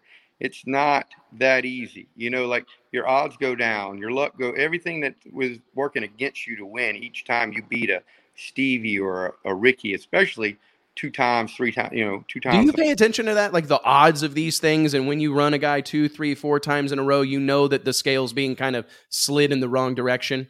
Yeah, the statistics are bad. The things that are positive is it's putting more pressure on them too, because at the same point in time, if they really are a competitor and passionate, they want to beat you. Like, I mean, we look at everything. We know who beats who on each tree, and even that, you're trying to be perfect. You don't want somebody beating you on a tree 3 times in a row or 2 times in a row. You're going to be chomping at that tree, and then yet again, now you're putting something in your head you don't need, because here you're going to go up there and you possibly red light, because you just don't even want this person beating you on the tree. And so and Ricky Smith, he's a great competitor. He really is. And I've known him for a short time. I've known of him, but I've only personally met him this year. And I know everybody was cheering that I would beat him. I mean, he has everybody wants to see Ricky get a put on the trailer. It's crazy, man. I argue that I think Ricky's, if he's not the greatest of all time, if he's not the GOAT, he's damn near. He's definitely in the conversation, especially when it comes to door slammer drag racing. One of the best to ever do it without question. But it is kind of interesting, because he's a guy people love to see lose. Ricky has the my grudge racing and class racing, and really even I probably told you this before, is I try to keep everybody mad at me. I mean, at the end of the day, we can be friends and go out to dinner. That's fine. But, I'm going to say stuff smart to you and stuff like that, especially when I've been kind of quiet lately, but because I kind of got beat into submission for a little while. But you give me a couple more rounds wins, and then I'm coming back. But my tactic in grudge racing was always to keep everybody equal, everybody mad at me, because in that way I had everybody, I'm trying to lock people in for races or upset them or make them really want to beat me. And the harder they try, the more likely they're going to mess up. I agree wholeheartedly. Closing question, JR, and I really appreciate your time today. Will we see you in Vegas? We round out the season at the NHRA Nationals in Vegas? Yeah, we're definitely going to Vegas. We're coming down there. We're going to try to win again. And, we're going to try to go number one qualifier. I mean, that's our plan, and that's what we're going to do. You've got a hot rod. You've got people talking. You've got their attention, JR. It's an incredible thing to see. And I guess we'll see you again fielding a hot rod with the Janices in 2022? Yep, I'm signed up again, and we'll be driving that. And we got, like I said, we got 3 cars. We got you got them stacked like firewood right now. Yep, we got an 8th mile. We got a screw blower one going together right now. We got for the 8th mile, so we're gonna start running at a few little races when we're not racing NHRA. We got my car that I have right now that we're running in NHRA, and then we have another one being built right now. Well, hey, man, sounds like you guys are going to have a busy offseason. We're certainly excited about it to see you back to contend for a championship in 2022. JR, congratulations, man. Thanks for the time, and we'll see you in Las Vegas. All right, thanks a lot. Thanks, brother. Man, I tell you what, it's I love these grudge racers that are kind of making the transition to NHRA. I wish they're going to get their opportunity to kind of get unleashed, in my opinion, Mike, and it just can't happen soon enough. When we saw Stevie Fast bring some of that attitude and some of that edge to Pro Mod, it immediately made a difference, and I think JR has those same qualities, excuse me. He does. He's well-spoken when you get him on the mic, a quiet guy, but gets it done on the track. We need to take him to the casino with us or something. Dude's got his probabilities and stats down. If we didn't have so much to cover in a short amount of time, I wanted to talk about that because one of my favorite things that people say, and it kind of pisses me off or whatever, is when everybody wants to act like they don't care who's in the other lane. Right. Yeah. I mean, if I had $1 for every time I've heard someone say it, we'd have $100 million. Hey, some real quick they absolutely pay attention. We were talking earlier about Lyle and JR being candidates for Rookie of the Year. Lyle's actually 10th in the points. JR is 5th in the points. Well, you have to take that into consideration. I mean, it's impressive. All right, we got a lot to cover. I do want to remind everybody that each and every episode of the Wes Buck Show is made possible by way of our friends at Stroud Safety. Stroud Safety is known for their top quality racing safety equipment, from drag chutes and seatbelts to fire suits, gloves, and blankets, all 100% made in America. My kind of people. Log on to StroudSafety.com and make sure you tell them we sent you. All right, without further ado, we're running in. We're ramping this up. We got a lot to cover, guys. Bear with us. We're gonna take as long as we need. Nobody's in a hurry. I've got a couple of killer guests in the green room right now. I'm gonna bring them on one at a time, and I do think, for the sake of potentially a viral moment on the internet, we'll bring them on simultaneously at some point. But first, I want to bring to the table a guy that I've been talking to via text and on the internet, calling back and forth for several months now. It's been incredible to see him burst onto the No Prep Kings scene. I got to see his program firsthand this past weekend at the Texas Motorplex. Massively impressed what this guy's been able to do in a relatively short amount of time, quickly become a threat in the mix to win every time they head out. Ladies and gentlemen, let's give it up for Robin Roberts. What's going on, brother? Hey, how are you? Can you hear me? I can. You sound good too. You sound good. Well, thanks. It's deep, kind of deep baritone thing. It's powerful. It's powerful. Well, that's maybe hope it's just how I am, but I got a good mic. We got a good setup here. No, you sound killer, man. Well, hey, I got to see the No Prep Kings in they're fine form, in my opinion. The show that you guys put on at the Texas Motorplex, I've been raving about it. We kind of take heat for whoever we're cheering on because we want to see every part of drag racing be successful. That's like the dirty secret, or the thing that we don't talk about, is that I'm a believer that a high tide lifts all boats, Robin. I think, what's good for No Prep Kings, in my opinion, is good for the NHRA, which is good for No Mercy and Donald Long and Radial Tire Racing, which is good for NMCA and PDRA. I want to see drag racing of all walks succeed, but you guys really put on an incredible show this past weekend. I got to say, I'm not super familiar, Robin, with your story. Could you kind of bring me up to speed? I'm getting to know you rather quickly through the show on Monday nights, and it's been fun. But can you give me a little bit of your backstory and how you arrived racing in this series with a really fast 3-second door car? Yeah, well, I grew up. This is all I wanted to do was race cars, right? And race street cars. That was a big goal of mine. So when I got going in my career a little bit, I built up a Trans Am and then took it to Hot Rod Magazine events, and we did great in the pump gas drags and things like that. And that was just, the street racing aspect was just, all my heart was for. And so through that and kind of getting in the magazines and becoming, relatively popular because of the way that we raced and who we raced and all the things that we did. I kind of got to know Big Chief, not like on a friendship level, but I became known to him. So he would reach out to me a couple times here and there for Pontiac Tech, and we would talk. And I just thought a lot of those guys, and I watched that take off. And there was a time in my life where I had 4 daughters in high school at the same time. So for me, it was a step back from racing about that time. And that was about the time that the Street Outlaws thing started to just roll. So I took some time off and did some airport races and things and just kind of goofed off with the Trans Am. And I watched this phenomenon go on, and I watched No Prep, and I thought, that is really cool. Like, I want to get over and go do that. And so I went and found a car, bought this car on a Christmas, like after Christmas. And Chief was actually the one who put me onto it. He said, we had dinner at PRI, and he said, man, if I was looking for a car and I was you, I would call this guy. And it was the guy who built the Chrome mod. It was Terry Murphy. So I looked he's in Kansas City. I said, well, Terry Murphy's in Kansas City.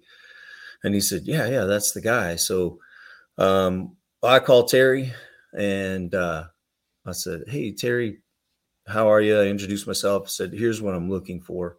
I said, I want a 68 Firebird. I want it on a Pro Mod chassis. I'd like to do these things with it. And then, but I need to kind of get it done pretty quick. What do you think? And he got real quiet. He said, well, I have one of those. I was stunned because I've been talking to people about building a car, 9 months, a year, all things like that. And I didn't want to take that time. And I said, what do you mean you have one? He said, yeah, it's my car. It's my high school car. And I love things with history. So this car had been his high school car. He'd driven it and street raced it around, or done the things he'd done around Kansas City, racing it, had a huge reputation around here. And so I said, well, let me come look at it. So as he said, I don't want to sell it. I built it for me. We just spent 4 years building. I just finished it. It's never run. It's never even been, rolled a tire. He said, but I just went through an ugly divorce. If you want to look at it, come on out. So I go to his place. I look at it, and it is nice. Like, I walk in there, and I was blown away how nice this car is and how well you've done. It's just amazing car. And so I tell him, thank you for letting me look. I sit in it. It's a little tight, but it looks like it can be adjusted for me. Terry's at least 6 foot. I'm a big dude, so I can't get in a car if somebody owned or built it for a 5'6" guy. So I said, thank you for letting me look at it. Melody and I drive out, and we're driving home. And Melody says, so you're going to buy it? It's awesome. And I said, no, I don't think so. She said, why? It's nice. It's great. And I said, yeah, but it's too nice. Like, I race. We're going to take this thing racing. If the tire is rubbing or something, I'm going to cut it off. We're racing. And that car is too nice. So we go home, and I think about it a few days and look around a little bit more. And I finally just called him back and said, okay, can I go look at it again? So we go out, look at the car, make a deal, buy the car, bring it home, go to work on it. And then just started like going to little races here, small no preps. then Armageddon, and I end up in Armageddon, the first Armageddon, and the very first chip draw, first Armageddon, I draw Chief. Like, of all the dumb luck, I draw Chief. And so it's 2 Pontiacs. It's, we tacitly know each other. We're not like, tight or anything, but we know of each other, and no one else really knows of me. And we run down the track, very first pass down that track with a set of turbos, and I beat him.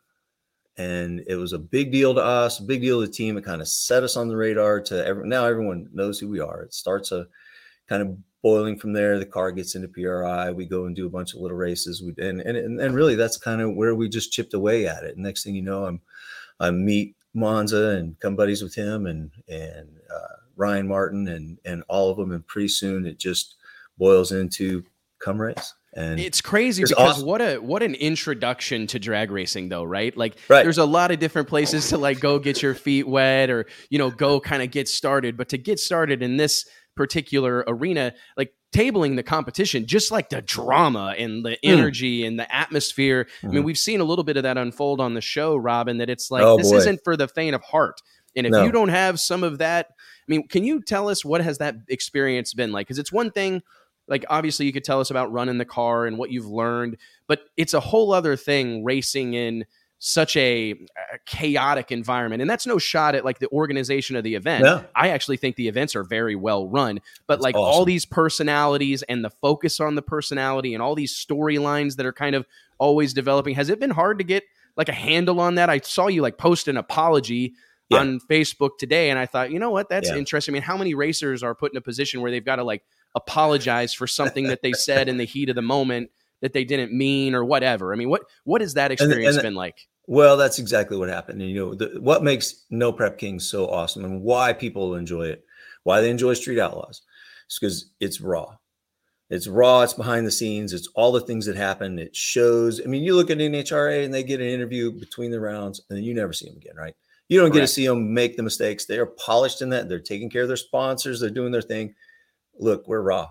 And so I had one of those moments a few months ago where I just literally I honestly said, I think I said the dumbest thing I've ever seen in my entire life. I've never said anything so stupid to a person that I thought very highly of.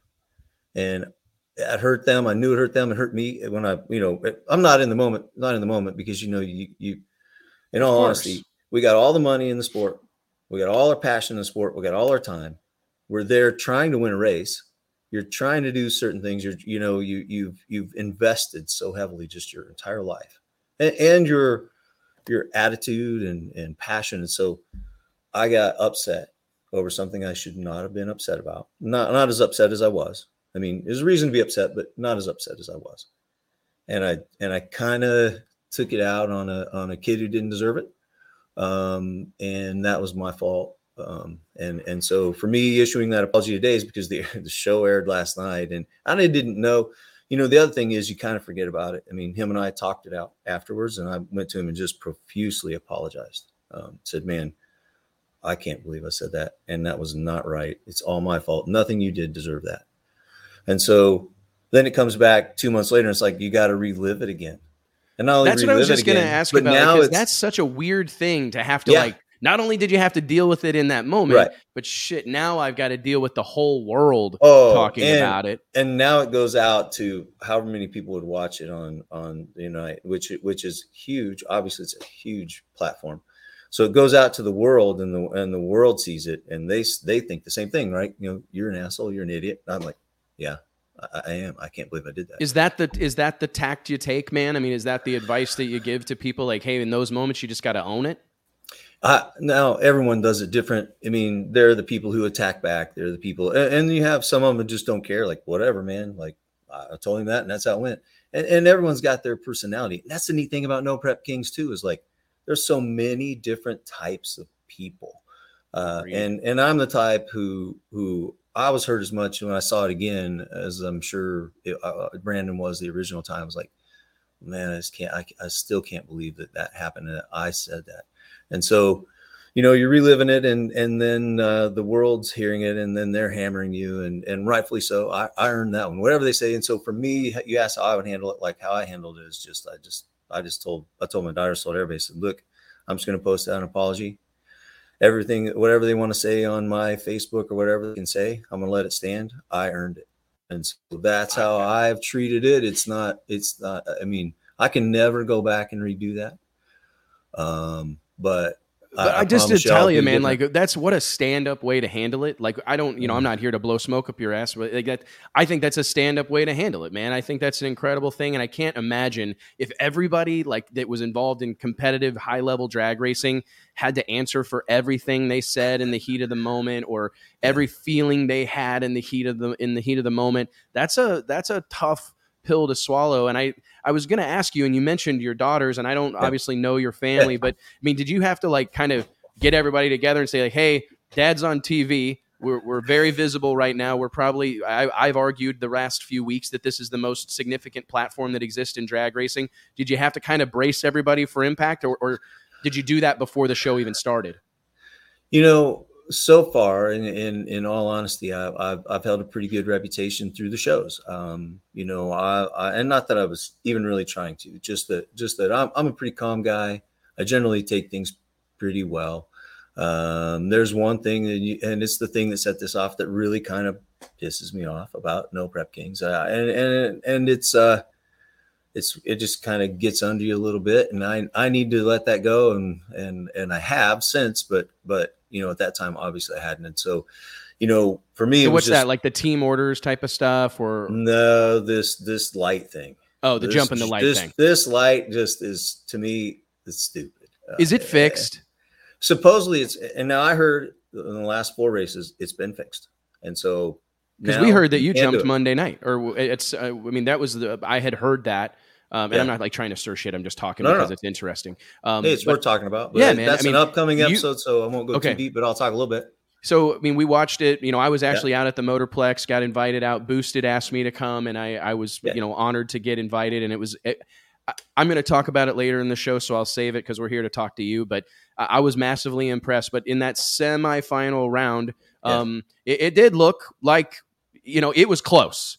But in that, so, but I do, close. We understand talking to different people. We've talked to, who all have we talked to? We've talked to Lonnie Grimm. We talked to Jim Hughes. We talked to Boosted right here on the show, talking about doing away with the time that typically would illuminate the ambers.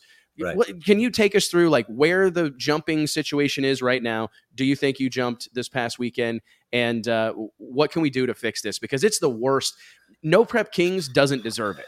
To be honest, it's like the only thing anybody can say negative about it is that whole situation. And you know, here's the worst part. The fans do not understand it. Nobody understands it except the drivers that are there trying to do it.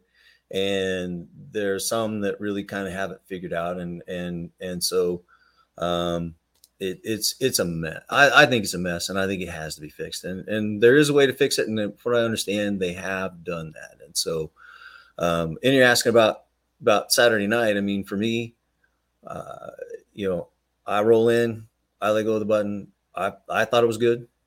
I go down the end, I feel pretty good about the run. I get out. I say to Cody, "Hey man, how'd it go? I you know, really didn't get to see you, and you know, I like Cody." And he said, "Fast car too." Oh, very fast car. And he said, "Did you take a shot at the light?" And a stop is like, "No." I stopped. I was like, then your brain starts running, right? Did I? I mean, I'm thinking. And I said, "No, Cody, I would never do that." And I started walking away. I'm like, again, you're second guessing. Did I? I don't know.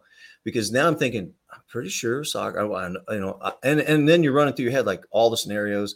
Here comes my crew. They roll up in the car. My crew chief gets out, and everybody knows Alan. And when he comes around, he says, "What's up?" And I said, "Dude, did I jump?" And he said, in the most firm tone, he said, "Absolutely not." And I said, "Okay."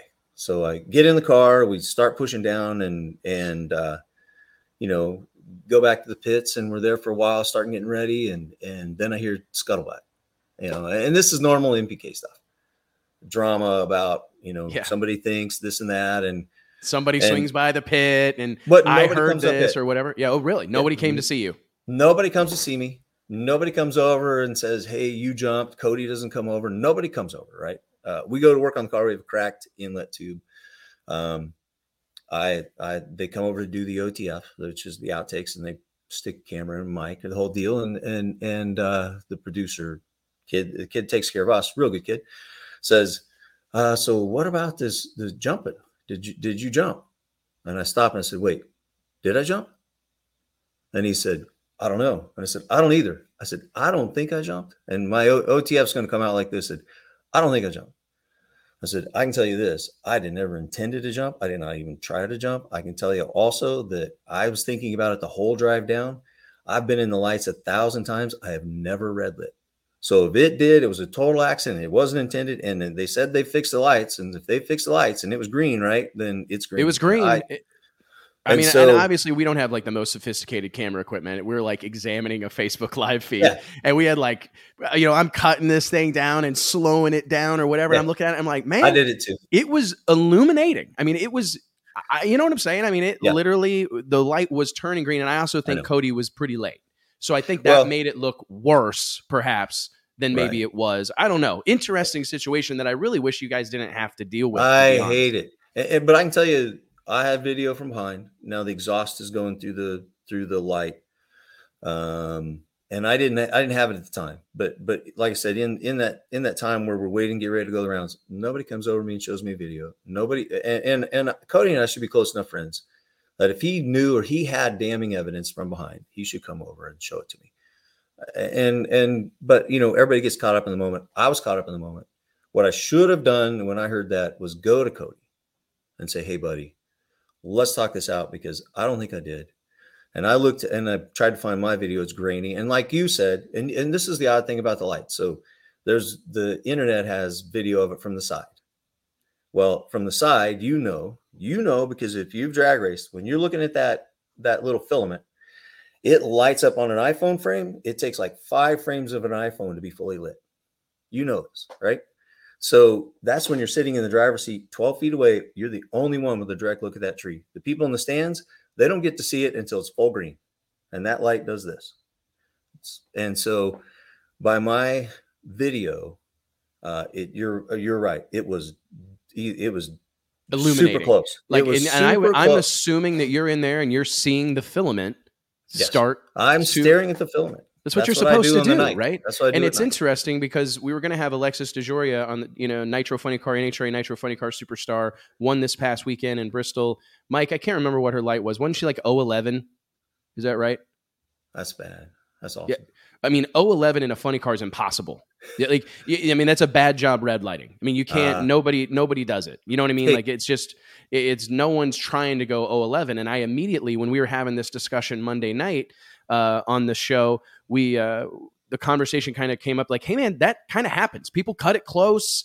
I mean, it's not to say that I don't think Alexis would tell you that she rolled in, turned the bottom bulb on and took a shot at it, but she nailed it. Right. I mean, and that's honestly kind of what I saw at this past weekend. Was you nailing it? Yeah. And very honestly, I watched that video and here's what I understand about it. It's not condemning, but it's also not like it doesn't. Yeah. Did I flinch a little bit early? Looking at that video, it's entirely possible. But I can absolutely tell you the all honest of raising my hand, I did not intend to do that. And that's the truth. And that's how it has to stand. And, the same thing, I already lived it. I already made the choices that maybe weren't right, but, I did what I thought was right and you live with it. And that's part of like, here's the deal about when you decide to be on a reality TV show that is a drag race, you have accepted that everything you do, even if you say something really stupid to a friend, it can be filmed, it can be shown, and it's forever encapsulated with you being a jerk.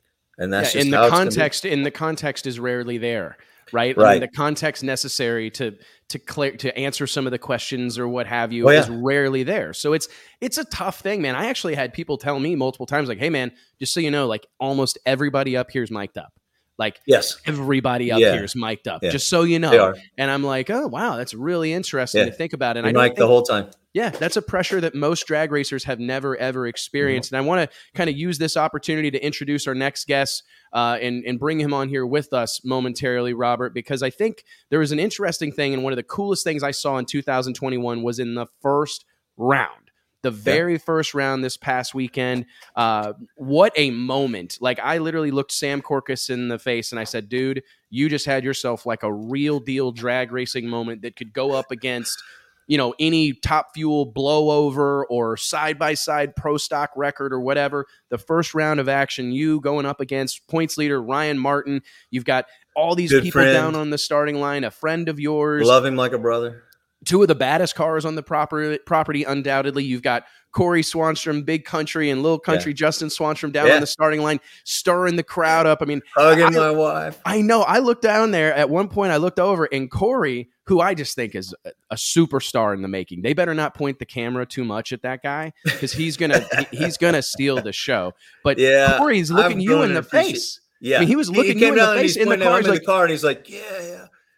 I thought that was awesome. Hey, we've become pretty close over this as a team, and we've been through some bumps, but we worked them out like men. And but him come down there like that, it was a big. I mean, I just like, this is my boys. It was incredible. So with that said, let's bring on your buddy, the one and only Justin Swanstrom, Little Country. What's going on? I keep clicking it and you click it. There he is. What's up, Justin? Hey, how you doing, boy? How you got company? What's happening, man? Well, hey, everybody knows by now it was kind of one of the most talked about things over the weekend, despite all this incredible drag racing that was going on. That I really feel No Prep Kings was kind of stealing the storylines, right? Very tight points battle coming down to the wire in No Prep Kings competition. Race 13 of a 15-race series. We got 2 more back-to-back in Belrose, Louisiana, then in Bradenton, Florida. This deal is shaping up, as I love to say, to be an absolute barn burner. Can you guys just take me through that first-round matchup? I mean, you're obviously in serious points contention, Justin. Was it a sense of relief? I mean, to see you down there cheering on this guy was kind of a cool moment, right?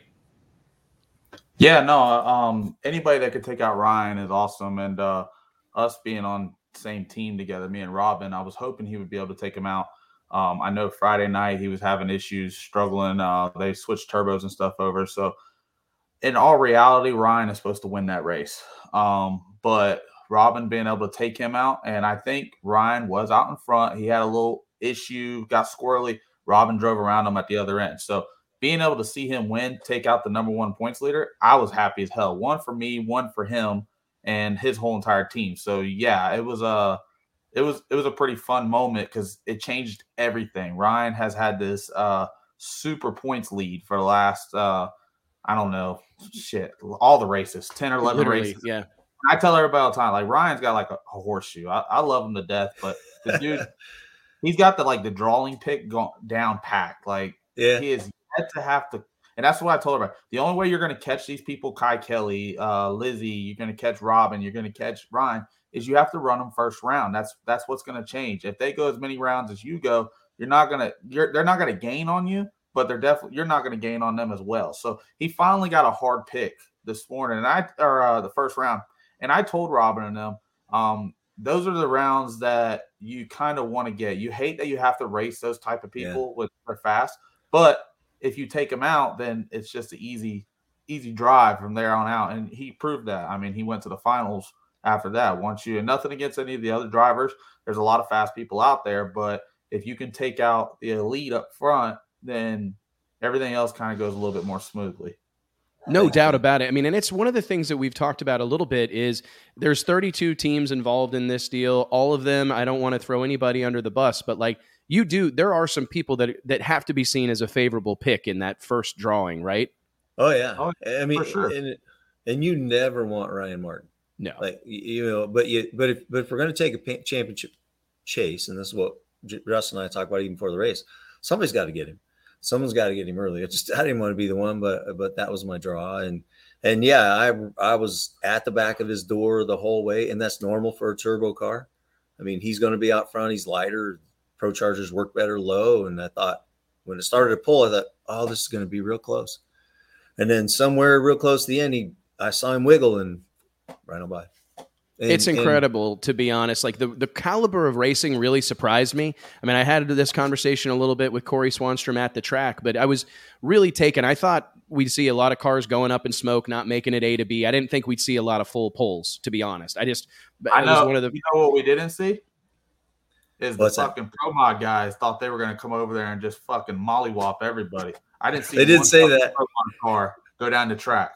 Tell PDRA, fucking NHRA, whatever you want over there at Midwest, come on over there and you can get your ass fucking donkey stomped just like they were doing. Well, those tracks are way trickier than they think. That's what I tell people all the time. You're not just gonna come over and just think you're gonna fucking take over the world. I mean, it takes a lot of testing, a lot of stuff to go right to be able to go down a track like that.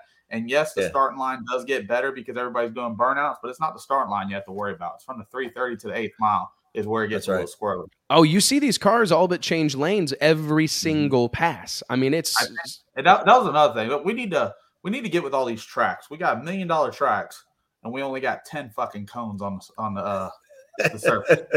We run them out of cones this weekend. How much is a cone? I've never bought a cone, so but I will contribute. They got to be $100. Oh, they can't even be that. JT, look those up on Amazon for me real quick. Look them up on Amazon. Find out how much. A track should have a minimum of 100 cones at all times. Like. Just I understand there was people taking out cones, but we finally had to take the 330 cone and then take it to the 8th mile, and then that was the last cone. Hopefully nobody else hit it. I even asked them, I said, what happens if somebody hits it? What are we gonna do? Like put a camera at the other end, or maybe a paint a stripe? Go out with a spray can and paint a stripe and put a camera. But I was wondering because it was like the wind light took a second to come on too at that. You know what I mean? And I'm like, do we got someone down there deciding who wins? What's going on? And Tyler Crossnoe's telling us in the comments, $34.95 without shipping. Exactly. That's not bad, man. There's no reason to have only 10 cones on the property. Yeah, there should be a spare truckload somewhere. Yeah, we got to get a truckload. We need to maybe take up a fund for racetracks around the country. Make sure we got plenty. We'll start a GoFundMe. That seems to be the thing to do, right? Start a GoFundMe and see if we can't make sure that every track in the country has a ton of cones. But honestly, watching the cars, man, scooting from wall to wall and the reaction from the fans, both of you guys have raced in other environments. And I'm just curious, there was a moment that happened where Murder Nova won first round, right? He's coming back up the return road, and I would just love to hear both of you guys kind of reflect on this. You'd have thought the Messiah was coming up the return road on a scooter with a hat on backwards. I mean, people were losing their minds. Kids are screaming, wives are screaming, grown men are cheering and yelling. And, I haven't seen that since the height of John Force's stardom at the drag strip. When you guys get that kind of reaction from the fans, because you both got it. I mean, you got it all throughout the weekend, Justin, Robin, especially after that first round win, the place was going nuts for you. Yeah. What's it like to get that kind of reaction and response from the fans? Well, you go first, Robin. So if you grew up wanting to do this, that's just something that it's affirmation for one, but it's also just really cool. I mean, it just shows how much passion the fans have for this sport. And honestly, you're talking about Murder Nova driving down. If I drove down there, no one would cheer like that unless I just beat Ryan Martin, right? But every time Murder Nova drives in front of the stands, they're going to do that. And in my case, I feel like I owe those guys all the respect. They started this. They've made this. The reason we have this show are those guys, Murder Nova, Ryan, Chief, all those guys. And so I think it's just cool to see. Justin, how about you? What do you make of it whenever you're standing up on the concrete guard wall there and knowing that all these people know who you are, maybe follow you on social? What's that like? I mean, considering how quick, I know you've been in this, you've been racing for a while, but you're quickly becoming a household name in our sport. What is that reaction like for you from the fans? You're doing a fantastic job. Thank you. I tell everybody, the fans is what the racers don't keep the tracks open. If you had no fans at the racetrack, the tracks would not be able to stay open. The fans are what keeps the sport alive, keeps it going. That's why you see I try to interact as much as I can with the fans online, offline, at the racetrack, just try to have fun with them to make them want to come back, want to spend more money with the track, get in, buy food, buy tickets, buy merch, because that's what keeps this thing going. If you didn't have them, you wouldn't have nothing at all. So I am very big about with the fans and all that. And I don't have the fan base that some of these people have due to the fact I haven't been on the TV scene yet. Maybe after this year, I think that was my goal, is to try to do good enough, because I do this for a living now. Social media is what I do for a living. So my goal was to be able to do good enough to be able to make an impact and be able to keep growing my brand. I started Swan Gang 2 years ago, and last time I was on the show, actually, I still have it on the wall right there. When I started Swan Gang in August of 2019, I didn't know it would grow up to be like this right here. And I look at it every day before I leave my bedroom. But it has grown rapidly. There's so many fans and I don't even have the big fan base yet, but my fan base that I do have is loyal. It's organic. I don't have to buy it. Don't have to do nothing. It's to the point now. It's to the point now to where like I don't even have to argue with people no more. Like I just go in there. I tell people all the time, and I even told Robin at times about social media. It's because I've learned a lot. I jump in, I talk a little crap, and then I dip out, and then that's it. And then the fan base actually talks for me. And if I have to come in, I'll interact with them more, talk a little crap, and then I dip out. So being able to interact with the fans is the best thing ever. And then at the racetrack, I try to put people inside the car. I try to let people start the car up so they have an experience.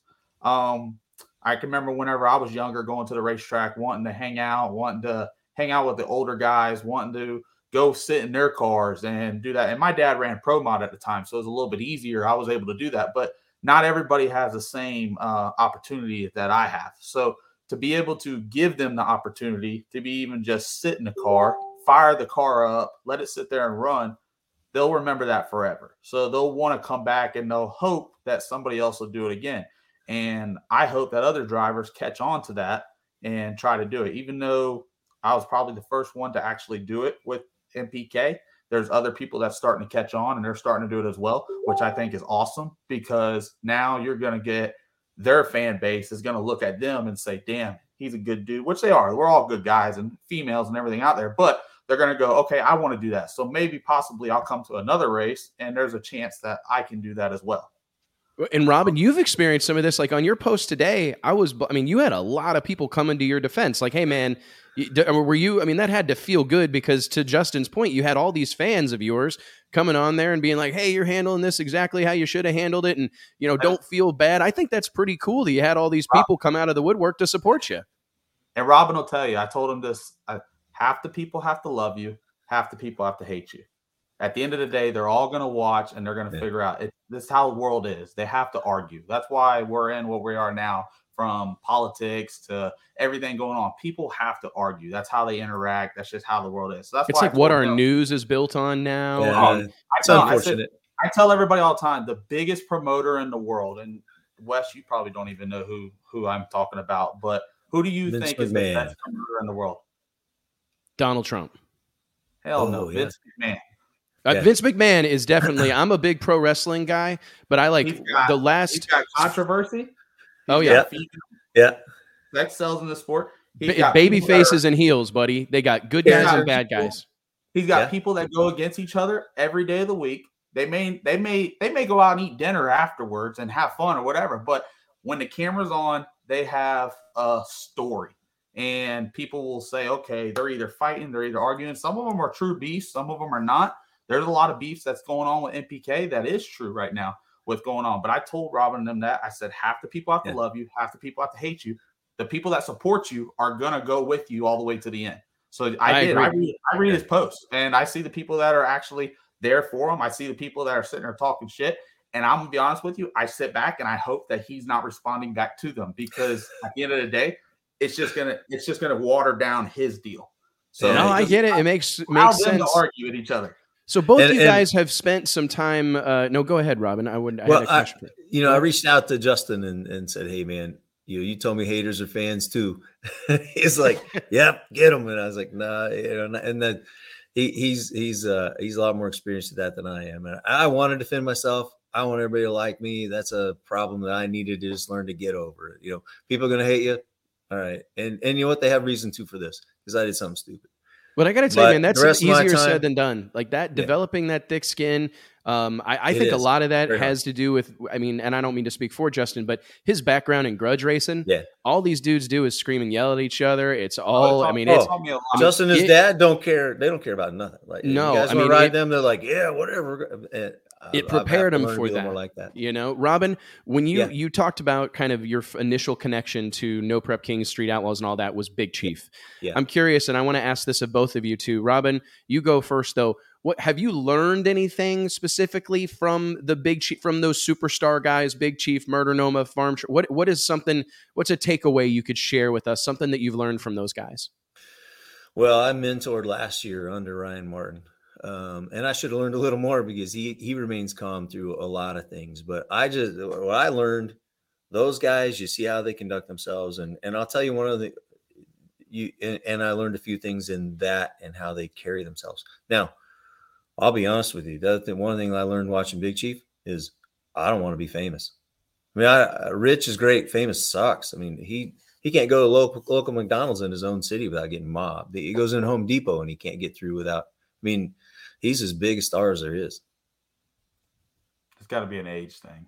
Because I mean, I'd say, Justin, you've got to be on the other side of that, right? I mean, I want to walk into Walmart and have people asking for my autograph. Yeah. Well, not even that. I mean, but I love just being able to interact with people. There's people that don't like, not that I don't like talking to people and everything, but I mean, I do. So like if I'm at dinner or whatever, like you see some people make a post talking about, if I'm eating food, don't come up and ask for a photo. No, that's what you do for a living. You put yourself and in I that would spotlight. do that. And you put yourself in that spotlight. And my guy, Brian, the one with the beard, he always tells me, that's what you get for being a rock star. That's his saying. He goes, that's what you get for being a rock star. So every time there's times that I get upset when, like I said, something's going on with the car. Like I just had one this past weekend. I try to do everything for the fans, but he made a post on Facebook talking about, I guess I didn't give him as much time as maybe I was. This was the fan that posted something and you screenshotted it or something, right? Yeah. And I did. And I tell people all the time, if you're going to put something online, don't tag me in it or put me in it because I will definitely put it online because I don't care. It's just whatever it is. It doesn't matter to me. But he said that I didn't spend enough time with him. And I sent him a message. I even told him that let me know what he bought from me. He had a Kai Kelly shirt on with a fucking hat and everything. Like, I don't care if you're help promoting other people. It don't matter to me. But he said he bought a bunch of merch from me. I told him, just send me over a list of what you bought. I will refund you your money. I'd rather just be a problem solver than to try to keep going with it. But like I told him, he came up after I just beat Lizzie. We hurt a Pro Charger. I do all the motor side of the car. So once Dad gets a tune-up, he goes inside. I go through the valves. Me and my guys, we were taking a Pro Charger off. I was trying to answer Nick, which is our producer, for the interviews. I was trying to do interviews. I was trying to take a Pro Charger off. I was trying to go through valves. I was trying to get everything ready. And Robin will tell you, when you get down into those rounds, because we were already running, they run you fast. By the time you get back, 10 minutes later, you got to go back up and you'll spend 35 minutes trying to do a chip draw. So I even told the guys, I'm sorry, but there was just a lot of stuff going in at the time. And even my guy, Brian, he texted me. He goes, that's what you get for being a rock star. So I have to think about both sides of the deal when, I mean, I don't want to be an asshole, but there's sometimes I just cuss somebody out. But that's where Brian comes in. He goes, that's what you get for being a rock star. And it puts me back into my reality that this is what I do for a living. This is what I want to do, that there is going to be people like that are going to come up, and you can't satisfy everyone. No matter how hard you try, you'll never be able to make everybody happy. So that's one thing that I have learned in the last year and a half, 2 years, is do what you want. Whoever likes it is going to watch it. If they don't watch it, so be it. Maybe they'll come around later on in a year. I still have people that talk crap on my YouTube channel and my Facebook comments from 2 years ago are still commenting today. And I follow them. Like I go on there and I even tell them, I said, listen, you have been commenting for the last 2 years. You're still here commenting. And they're like, why would I block you? I like having fun. So I'm just going to talk shit back to you. And then I'm going to keep going. It's not going to change what I do, but I do think it's cool to interact with the fans and have fun with it. You just have to, some people want that spotlight and some people do not, which is okay. If you don't want it, that's cool. But me personally, I love it. I love hanging out with everybody. If I can roll into a restaurant or a room and people are like, damn, that's Justin, I'm like, that's cool to me.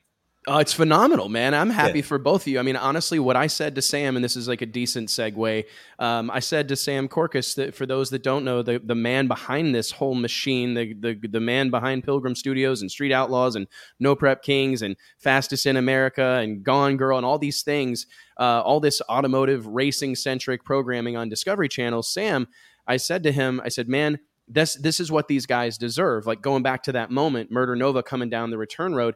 I want every drag racer to experience. I believe that we operate in the great American motorsport. I truly do. I believe drag racing is far and away the greatest motorsport on the planet Earth. It puts all this other stuff to shame. And I'm talking about drag racing as a whole. I say it almost every week. What's the most exciting part of a NASCAR race? The drag race to the finish line. 2 cars side by side coming out of the last turn. Same goes for IndyCar. Same goes for Formula One. Same goes for Monster Jam. 2 vehicles side by side with a couple of badasses behind the wheel. It doesn't get any better, in my opinion. And I was so thrilled, not only for Murder Nova, but like everybody that was getting this hero's welcome, because like we all know how hard this is, how much time it takes, how much money it takes, time away from home, time away from family, time away from the business. And to see these men and women get that reward, get that feedback from the crowd, it was an awesome thing to see. And that brings me to my next question. And I've only got a couple of more for you guys. Bear with me. Sam Corcus, just talked about him. Incredible thing. What do you make of him? Justin, you've raced in a lot of different circles. You explained to us, Robin, you've been to Outlaw Armageddon. You've done the airport racing. You've done all of that type of stuff. When you look at all the other places to race, and I'm not, asking to like stir the pot or anything, but what's your big takeaway from what Sam has created here? What do you think that maybe other sanctioned series promoters could learn from Sam Corcus and what he has going on with No Prep Kings? One thing I like about Sam, and Sam helps me out tremendously. Me and him, we talk at least once or twice a week. And he kind of guides me in what I need to do, what I try to stay away from. But one thing I like about him, and he'll even tell you, he's the only captain. He's the only one that is steering. He tells me all the time, he goes, I'm the only one that's steering the boat. My hands are the only one that's on the wheel. He goes, there's nobody else in there. He goes, what I say goes. It is what it is. And that's what's a good thing about it. I think a lot of these other, and not talking about them, but I think there's too many chiefs and not enough Indians. So with that, there's too many people that is trying to put something in to be able to say, hey, we need to do this, we need to do that, instead of just one person. One thing I do like about Sam, and I tell people all the time, I'm a content creator. He's giving you the platform to be able to grow your brand. I know after this 1 year of being on MPK, my brand is going to skyrocket. We've already talked about it. I already see the numbers happening now. He lets you come run for $40,000 free. Every driver that comes in there doesn't have to pay a dime. They don't have to pay a dime for their crew members. He gives you the TV platform to grow your brand. I tell people all the time, there's people in there, I won't mention names, but have been doing the Street Outlaw deal for the last 6-7 years and don't have a brand. And it blows my mind because there's so much money that's on the table that can be made. He can't do it for you. You have to be able to put in what you are wanting to get out. So I seen a post the other day, and I actually reposted it. It says, what you take for granted, somebody else will fight for. And that's what I talk to people all the time. I see it every day with even people in MPK. They want so much out of it, but they don't want to put into it. And I think that's where it changes for me, because I'm able to come in. I will put the work in. I have been doing it. I do this for a living. I plan on continue to do this, keep on getting bigger, and just having him to be able to give me the platform to be able to keep doing this. It's phenomenal. I tell people all the time, this is the only organization that you can actually go and make money from racing. And I've been in almost every class you could think of. So I love it. I agree with Justin. Like this guy is really brilliant. He was a part of Real World, like the first reality stuff. That's how long he's been in it. And we're lucky enough to have him guiding this ship and helping us get going. And Justin, I don't talk to him much. I run a big company and do some stuff, but every time I talk to him, he's brilliant. The things that he tells you, they're like almost always right. I mean, he's just right on. He'll tell, like he texted me this morning and said, dude, I knew when this episode came out, it'd be hard for you. Keep your head up. Said some things like that. We talked, and that's the kind of guy he is too. He reaches out. He knows that we put our heart and soul into it. He reaches out to us and wants us to do well and be seen well. Where's you kind of feel like sometimes you feel like, man, why did that happen, or why didn't they show it quite like that? And the truth is, he's making a show. He knows where he's guiding it, and you say to him, "Hey, what's going on? What about this?" And he gives you tips. And I mean, Justin, I think definitely want to. I mean, my career is separate, but him wanting to do this, he couldn't be in a better place than I agree. And I mean, I think you have a unique perspective, Robin, because like there's no shame. You have a big successful business. And I think that that's probably made you recognize this opportunity maybe in a different sense, right? Like you don't necessarily need this to pay your bills or anything. But if you look at the grand scheme of things and you look at the landscape that exists in drag racing, you're going, hey, there's an opportunity here to go to the top really quickly. Yeah, and I feel incredibly blessed just to be here. You're right. I don't have to have the show pay me. I'm very lucky. But on the other level, I know what I have, and I love this forum. It's so much fun. And the other thing, in all honesty, I can put some money over here, expense it, put it through the marketing funds, and when the IRS comes and says, like, "Yep, I was on Discovery Channel all the time with my label, my brand, Central Power Systems, worth every penny." No, absolutely. I mean, we've actually done stories in Drag Illustrated about how to like make your race program work for you when it comes to finances. And it's, there's no doubt about it. All right. Closing comments. We got 2 races left. How do you guys feel headed into Louisiana? I talked to Jim Hughes last night. He's already there scraping all the glue off the track, scraping all the rubber off the track, trying to make it as horrible as possible for you guys. He does. What's your take headed into these last 2 races of the year? Justin, you feeling good, man? I mean, do you think that you can upset the apple cart? From what I understand, the final race of the season is double points. So there's a lot of room here. Yeah, me and Robin, we're tied for second right now. Like I told him, I mean, at the end of the day, we're both there to run for the 40,000 and run for the championship. I think it's going to be whoever the best to win it. Me winning the Texas race put me in a good position. Car is running extremely strong right now. It is. I think I showed my hand more than I should have, because now everybody else knows that they got to go back to the drawing board and try to get faster for these last. Someone said that Ryan Martin is live right now somewhere testing. That he's live on Facebook or whatever right now testing. Yeah, that guy needs a job so we can keep up with him. Yeah, that's what he does for a living. And that's what my ultimate goal is to be able to. I mean, I do it for a living, but to be able to get paid and be able to go to the test, track, appearances, and all that. I mean, that's what the ultimate goal is. And right now, everything seems to be lining up perfectly. So sooner or later, it'll happen. But I just got to keep pushing forward with it. But going into the last 2 races, I think the cars run extremely strong. I ordered a bunch of parts this week.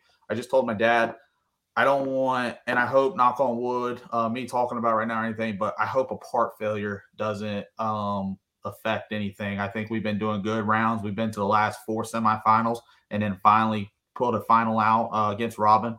But I think we're going to have, it's going to be a strong ending to the end of the season. We need Ryan to go out first round here early this week. Hopefully he can pull. I hope I pull him.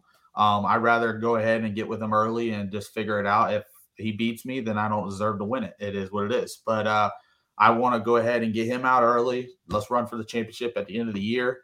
That's $100,000 to the champion. I could use that. We got some new stuff happening for next year. Sounds like you're building a new car.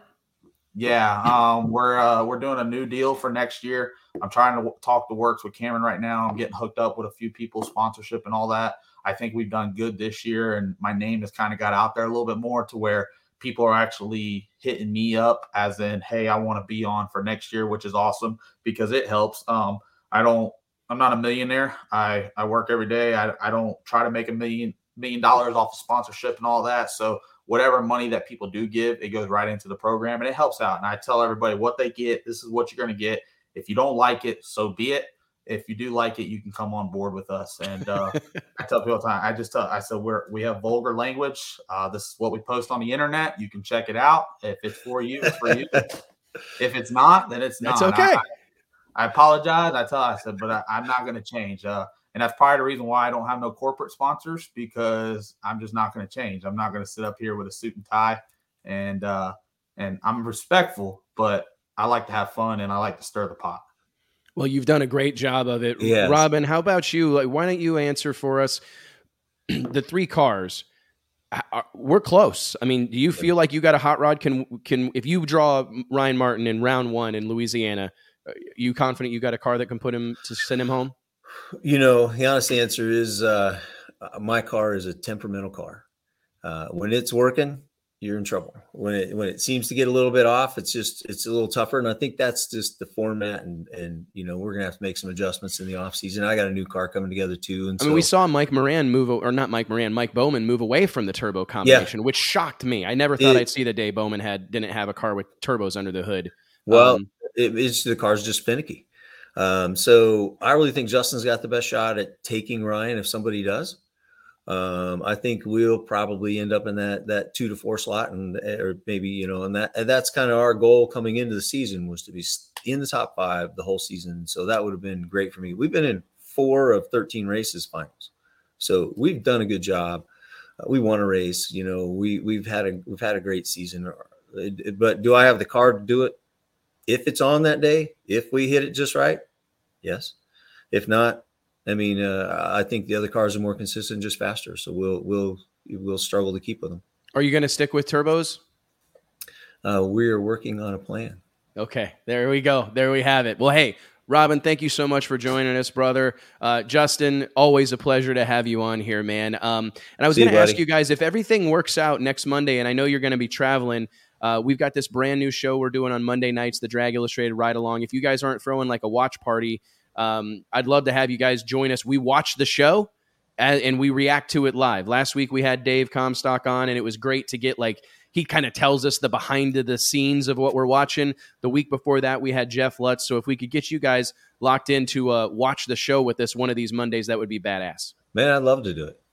Killer. I know, Justin, you're always down to talk trash on the internet, so it'll be fantastic.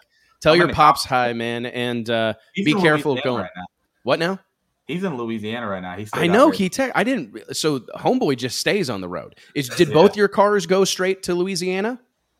The Lexus did. Robin, did you take your car home or? Yeah, we brought it home. We threw rods in it, did some maintenance, and then we'll haul it down. That's spectacular, man. So he's actually already out there now. I'm leaving tomorrow night with our guys, and we're going to drive through the night, get there on Friday morning, and then unload and see what happens. I'm sure Robin's going to pull the fucking team attack again. He's had it the last. I always do. I don't even want it, and I get it. It's hilarious. He's had it the last 6 races in a row. But he does great during the Invitational. But the team attack's got his number. It's back to the temperament. It is like that. I said that team attack's got me in headlocks, been giving me a noogie the whole season, man.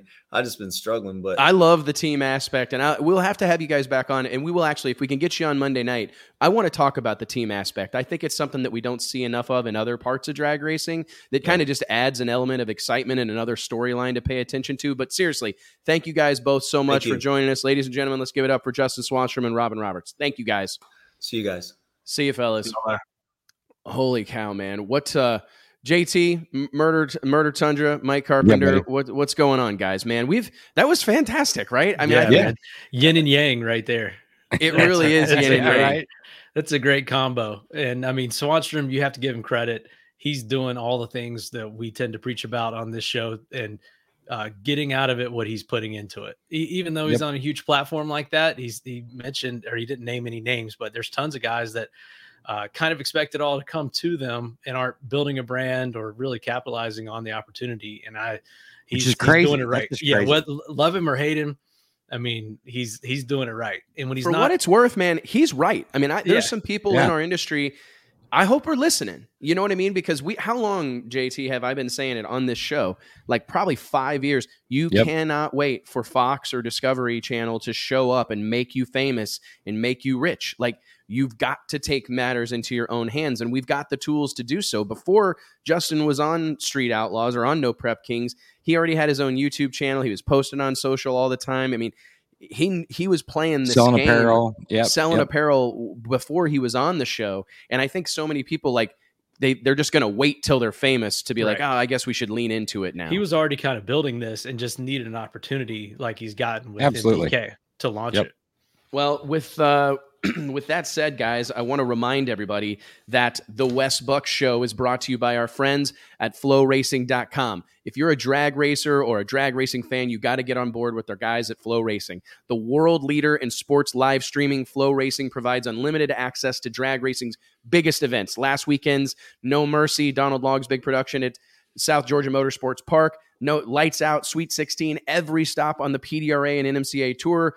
Chris Graves' Funny Car Chaos, Jason Miller's World Cup Finals, Mel Ross Streetcar Super Nationals, and much, much more. The coolest part about Flow Racing, though, other than being able to watch drag racing literally 24/7, it's unbelievable, is that, in my opinion, what these people are doing is truly important to our sport. Like I said, it's a little bit personal for me, for someone who eats, sleeps, and breathes drag racing, but Flow Racing is contributing to the bottom line of many of our sports' best-known promoters, best-known tracks, and it's so important. The partnerships formed by Flow Racing with promoters and drag racing serve only to grow the sport and put racers and events in front of more eyeballs and give them an opportunity to race for more money. So please realize that the platform provided by Flow Racing is changing drag racing for the better, and there's no limit to the good they can do. So log on to flowracing.com/drag illustrated. Let them know that we sent you and join the movement that is Flow Racing. Guys, we've got a whole lot to cover. We're headed into, I think, hour 3 almost. We're 2.5 hours in.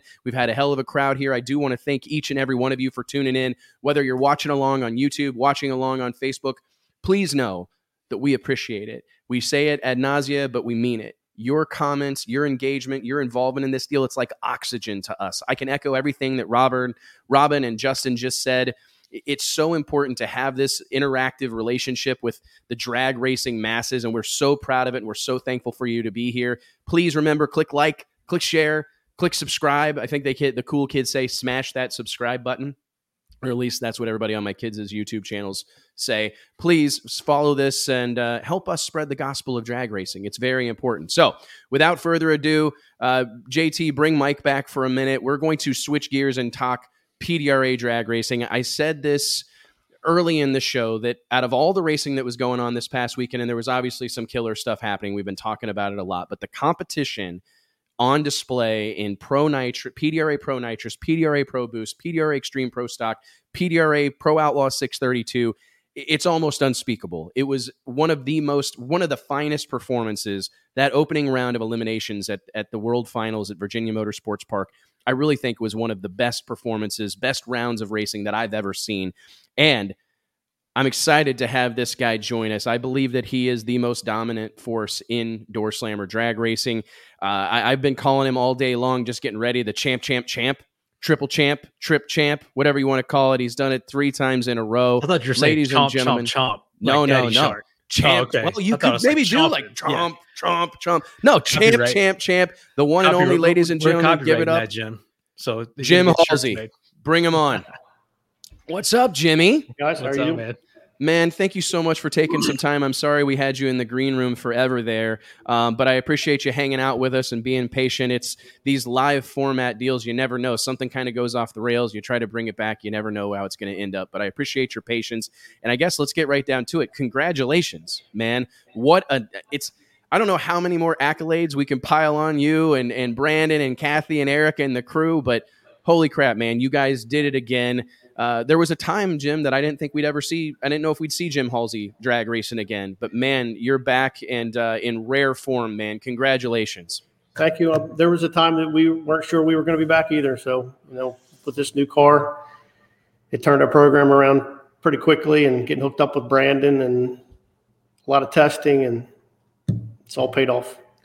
Tell me, how much do you think that attention to detail, when I look at what you and Brandon Schweitzer, of course, who you're talking about, and Eric Davis, what I see in your guys' pit area is some harmony.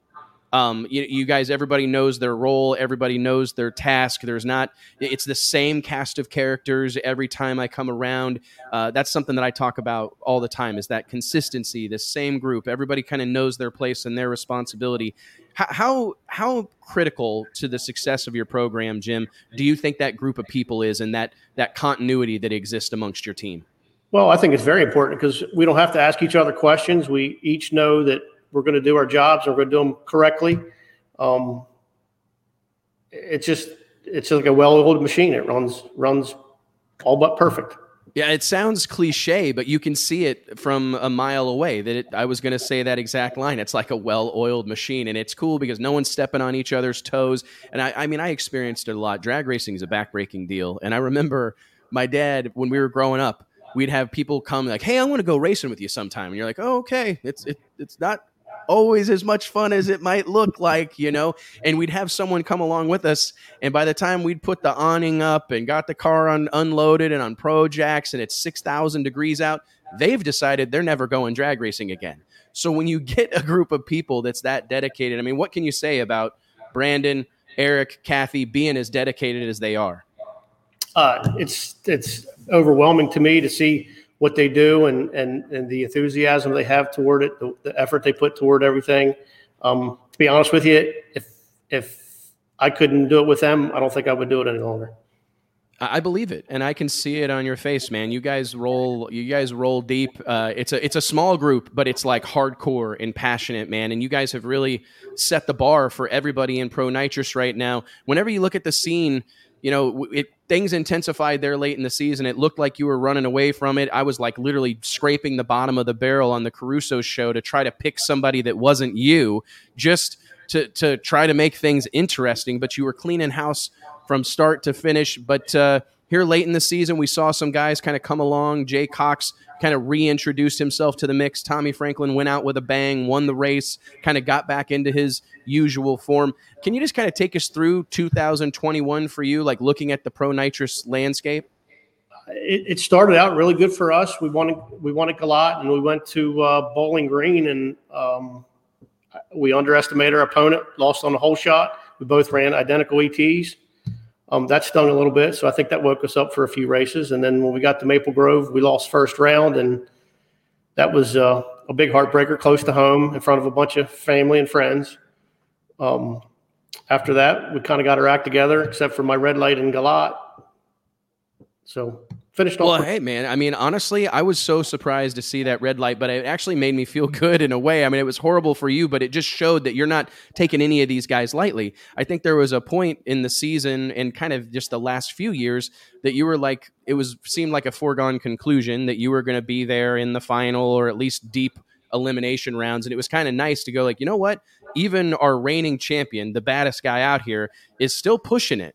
You know what I mean? And what does that say for the guys you're racing, Jim? I mean, obviously we can pour the compliments on you and the accolades, but you've been pressed by this group of people to get to where you are, right? Oh, no doubt about that. I mean, if you don't keep pressing on, I mean, they'll catch you, pass you, and you'll be the guy chasing them.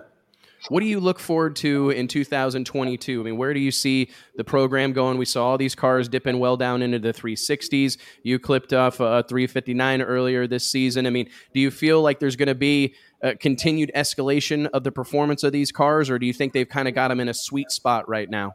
I think they're in a sweet spot. I think you'll see a little progression. I don't think you'll see a 10th or anything like that in the next few years, but it wouldn't surprise me to see a 57, 58 if we get the racetrack and the conditions.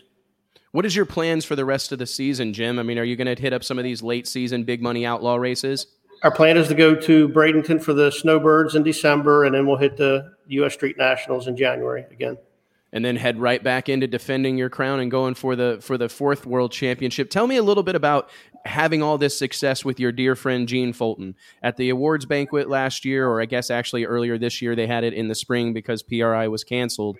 But it was seeing Gene at your table and knowing how close you guys have been for as long as, I mean, I remember the days when everybody aspired to have a Fulton decal on their hood scoop. You know, I mean, like that was a status symbol in our industry. I remember we would actually get in trouble with it because we published so many photos that had Fulton on the hood scoop, and it would be like, hey, this is not my doing. We're not choosing to do this. They just win. Everybody's got that. Those are the guys. I mean, that's who was winning. And it's an incredible thing. What's it been like for you to be flying Gene Fulton's, Fulton Competition's flag for all these years and then still today having all the success? Well, the story of us doing well at the beginning of our deal in early 2000s and up to about 2008 or 2009 with Gene stuff. And then we kind of fell off the path a little bit after our fire and stuff like that. And to come back and for lack of a better term, dominate with his stuff, I'm pretty proud that I can do that. Oh, I think it's fantastic, man. I mean, it's that's one of the things that we don't see. I mean, like the drama in NHRA Pro Stock is that like almost every car has a Chevy engine in it, right? Even the Mustangs have Chevy engines in them at different times. The Dodges have Chevy engines in them. Everybody pretty much has the same stuff. And one of the funnest parts, in my opinion, and I want to bring Mike in here for this as well. How much do you think, Mike, that it adds to like the overall energy and enthusiasm around Pro Nitrous to have, Charlie Buck, Pat Musey, Gene Fulton, Billy Albert, right? I mean, because there's like quite the cast of characters just building engines.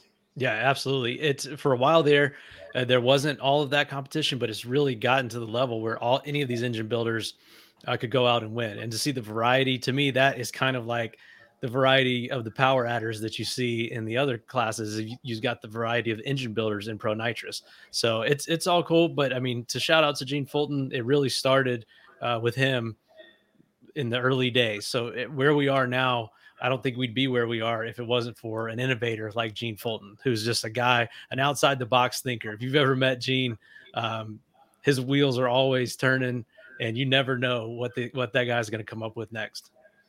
Jim, do you think that that's what has kept allowed him to do this all these years? Is that outside the box thinking, trying stuff that other people aren't trying? And he still does it today. I mean, really? I'm sure he's a lot closer to retirement than he was a few years ago. But I mean, we talk not a whole lot, but when we do, he's got ideas of trying stuff and trying to make things better and more durable. Give us some technical juice. Like, what's something crazy that you guys have tried? I mean, give us an example. I'm just curious. Like, give us a fun example of something that you guys have tried. Years ago, we tried the cold push system. It was pretty fast, but it was very hard on parts. I mean, we tore some stuff up. That was probably back in 2006, 2007. We ran fast, but I mean, we spent a ton of money trying to make it work and ended up ditching it because it didn't work. But yeah, we need a list, Jim, of all those things that you tried and what was real and what we only heard that was just a rumor, because it was always something coming out of that camp. But now you've got Fulton, and then you've got Brandon Schweitzer too. So you've got really two outside the box thinkers, one that's maybe more old school, and then one that's like a scientist like Brandon Schweitzer. So what's it like having that combination together? Well, you take the best of both worlds there. I mean, Gene builds high horsepower stuff that's durable, and Brandon pushes it to the limits. And I mean, the numbers speak for themselves. It's like a dream team. It really is, because I wonder sometimes, like, if you think about what used to be associated with making some of the runs that you guys make, like, heads off, things destroyed, putting a rack in it, I mean, that was like, you heard that. Like, anytime you were at an IHRA national event, or, the early NHRA Pro Mod stuff, or even ADRL Pro Nitrous, like, some of those runs, like, you go by the pits and it's a thrash. What do you make of the reliability of these engines in this day and age, Jim? I mean, are you surprised by the way you're able to run without tearing them up all the time? Well, at times we are. I mean, sometimes we tear them up. A lot of time tearing them up and fixing them and stuff like that. Back in January in the Bradenton race, we had the engine apart, I think, 3 times on elimination day. So the air conditions had something to do with that, but that's what it took to win the race. At the end of the season there, Jim, when you look, what was your takeaway from that VMP race? This is one of those races that typically, there's almost always some sort of weather situation or something that causes it to drag out. I thought that was a really impressive performance just as a whole. I mean, how proud are you to be a champion in the PDRA? Like, knowing what you know about drag racing, being around this for as long as you have, you've raced in every sanction and series, you own a drag strip. I mean, how special is it to win a championship in the PDRA? To see them pull off an event of that size, even they had rain Saturday afternoon late and finished early on Sunday, I was pretty impressed. I mean, that's one thing we pride ourselves on at Cecil County Dragway is big car counts and finishing races on time and stuff like that. So I'm very proud the competition we have is, like you said, a bunch of 60s. First round, second round, I think that's going to be the show for 2022, I'm sure. So what do you make of it whenever I say that we should combine those classes? Do you want to throttle me, or do you think that do you see something there? I mean, obviously we saw the boosted cars were very fast this weekend. The conditions were there for them to be fast, and there was clearly a margin. But I'm just curious, like, do you want to choke the life out of me when I say that we should combine Pro Nitrous and Pro Boost, or what's your take? I think for the specialty races like the Shakedown, the Snowbirds, Yellow Bullet National, stuff like that, I think it's awesome. Right. It adds excitement, but I think on a series that starts in the spring and goes through the summer and ends in the fall, there's going to be times where boost cars have advantage. There's going to be time where the nitrous cars has advantage. So I actually heard the wildest thing this last week, and I had never thought about it, but this was a promoter said this to me. He goes, it's seasonal rules. You have to have the rules change with the season or change with the venue. And I thought, holy shit, like, this is complicated enough. I wouldn't want that. But you know what I mean? Like, this is complicated. However, I did kind of find it as a unique thing because that's what we see in the NHRA Pro Mod world, right? I mean, the cars go somewhere where it's favorable for that combination, the turbo cars in Bristol or the turbo cars in Vegas or what have you, the turbo cars in Denver got a clear advantage. Then you go somewhere else. I don't know. It seemed like John Sears is probably breaking out in a sweat right now over the suggestion of something like that. But to your point, it's so hard to create parity when it's a moving target. Conditions, location, time of year, it's difficult. It could change look at this past weekend. Yeah. Friday, Saturday was warm. Sunday was cold. I mean, the density altitude dropped thousands of feet. So, I mean, you can't make a rule change between qualifying and elimination. So that'd be kind of tough.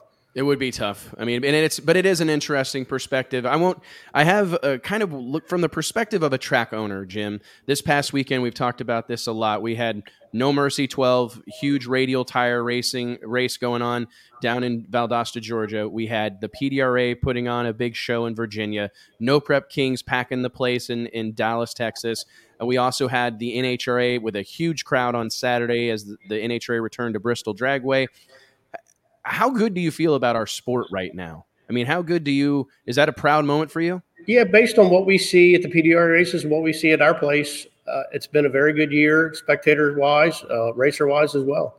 I think it's a trending upward, and hopefully it continues to do that. What's your take on no prep racing and this type of stuff? Have you guys gotten into doing any of the Cecil County is known for being one of like the best prep tracks in the country. So it's kind of probably an awkward thing for you to even discuss. But I mean, has that type of racing kind of tickled your fancy at all? Not from a racing perspective, but just from an organizer and a promoter perspective? We've had some requests for it, but it's so difficult to unprep a racetrack after we've done what we've done for the last 20 years. So, would I do it? I probably would try it, but the opportunity hasn't really presented itself yet. I was just curious because it's I truly do believe that a high tide lifts all boats. And when I see the pits and the grandstands at all these different races, different parts of the country, different types of racing, it just seems like our sport is in a really good place, right? I mean, for all the hubbub about electric cars or whatever's going on with the government at any given time, going green initiatives, drag racing seems to be enjoying a little bit of a resurgence, a significant resurgence, in my opinion. I agree with that 100%. I mean, we've seen that. Maybe it has something to do with the COVID deal last year, but I mean, our attendance is quite a bit higher this year than it was last year. Well, it's good to hear, man. Well, Jim, thank you so much for taking the time to be on here. I just wanted to make sure that we had a chance to bring you on here, celebrate. Again, I truly think that you guys have the most dominant hot rod indoor slammer drag racing, and it doesn't look like it's going to slow down anytime soon. Can we expect you to come out, I guess, and defend your title in 22? That's the plan. That's the plan? All right. Well, hey, send a well wish to everybody. Say hi to Eric, Kathy, and everybody, and I hope to see you at the Snowbirds. We'll be there. All right, brother. Thank you very much. Thanks, guys. All right, Mike, Murder Tundra, my squad. I tell you what, I think it is time to cue the music. Let's cue the music. and throw the cutscene up and get ready for what I believe to be probably the most enjoyable part of this whole JT, deal. I'm pretty sure he already started. I just assume that it's already after hours. It is, right? It's pretty much already after my hours. I'm going to fix a cocktail, and ladies and gentlemen, we'll be right back as we head to the finish line on the Wes Buck Show.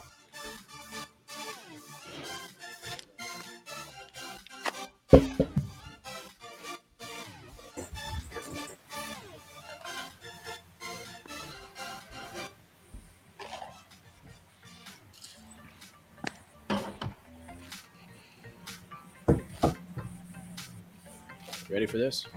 Yep. Here we go. Ready. Oh, we should have had Halsey on in the after hours. I'm sure he's got a cold Coors Light ready. I didn't realize he was a Coors Light guy. In a bar. Oh yeah. How about the music? Yeah. I think the music adds to this, don't you? Absolutely. Well, I think between JT and the Halsey camp, that's a major Coors Light segment right there. They keep those guys in business. Definitely sponsored by them. Yeah. Definitely. Ladies and gentlemen, welcome to Drag Illustrated After Hours. Here, I'll turn the music up for just a second so you think you're at our party at PRI. We brought in one of our... I thought about this over the weekend. I said, we need to bring a guest in for After Hours. It needs to be somebody that's got like a perspective on a lot of different stuff, not like a singular focus. Obviously, he has a singular focus as the GM at Virginia Motorsports Park and the series director at PDRA. But let's give it up for my buddy, longtime friend, and Drag Illustrated 30 Under 30 alumni, Tyler Crossnoe. What's cracking, big dog? Man, I woke up from my nap, man. I just want to thank everybody before me for talking long. Let me catch up on a nap. JT woke me up. So you were sleeping during our show?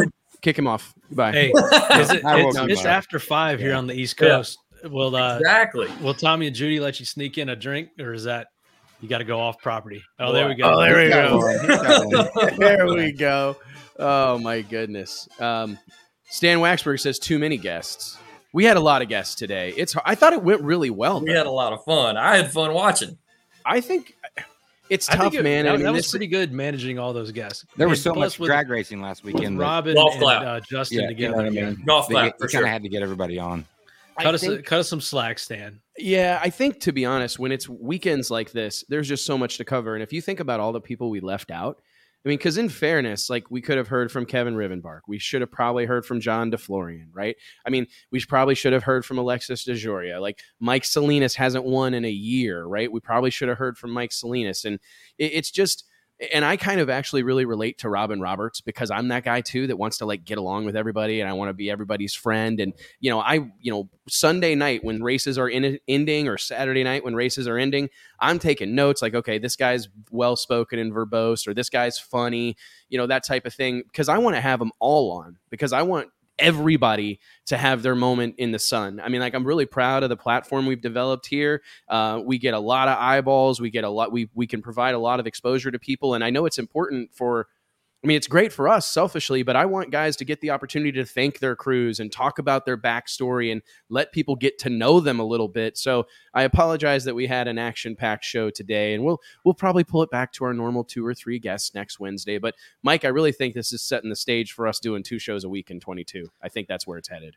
Yeah, and someone in the comments said, "Does Wes know that there's actually a Tuesday night no prep Kings show?" Also, I delete it. I tried to delete the comment. I know it's on, but it's so much. Like I Here can't. We go.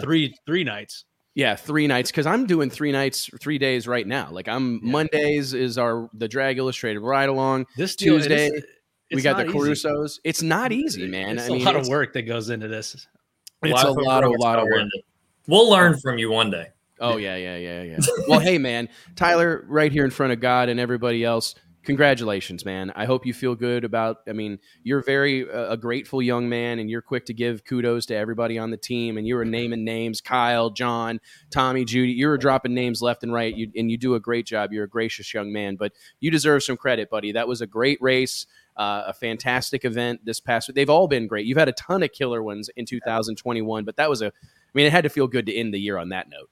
It did. To end the year on the World Finals ending when it was supposed to, ending actually on time when it was supposed to, even after fighting weather on Saturday, losing a little bit of the goal that we wanted to accomplish by getting first round of some of the sportsman classes, some of the big fields done on Saturday, get ahead for Sunday. Lost some of that time. We actually would have been done around an hour earlier based off of kind of our run times on Sunday if we could have got that in on Saturday. But hats off to the team, man. I know they are still hating me from being in their ear all weekend long going, look, we're 2 minutes behind. You need to come on.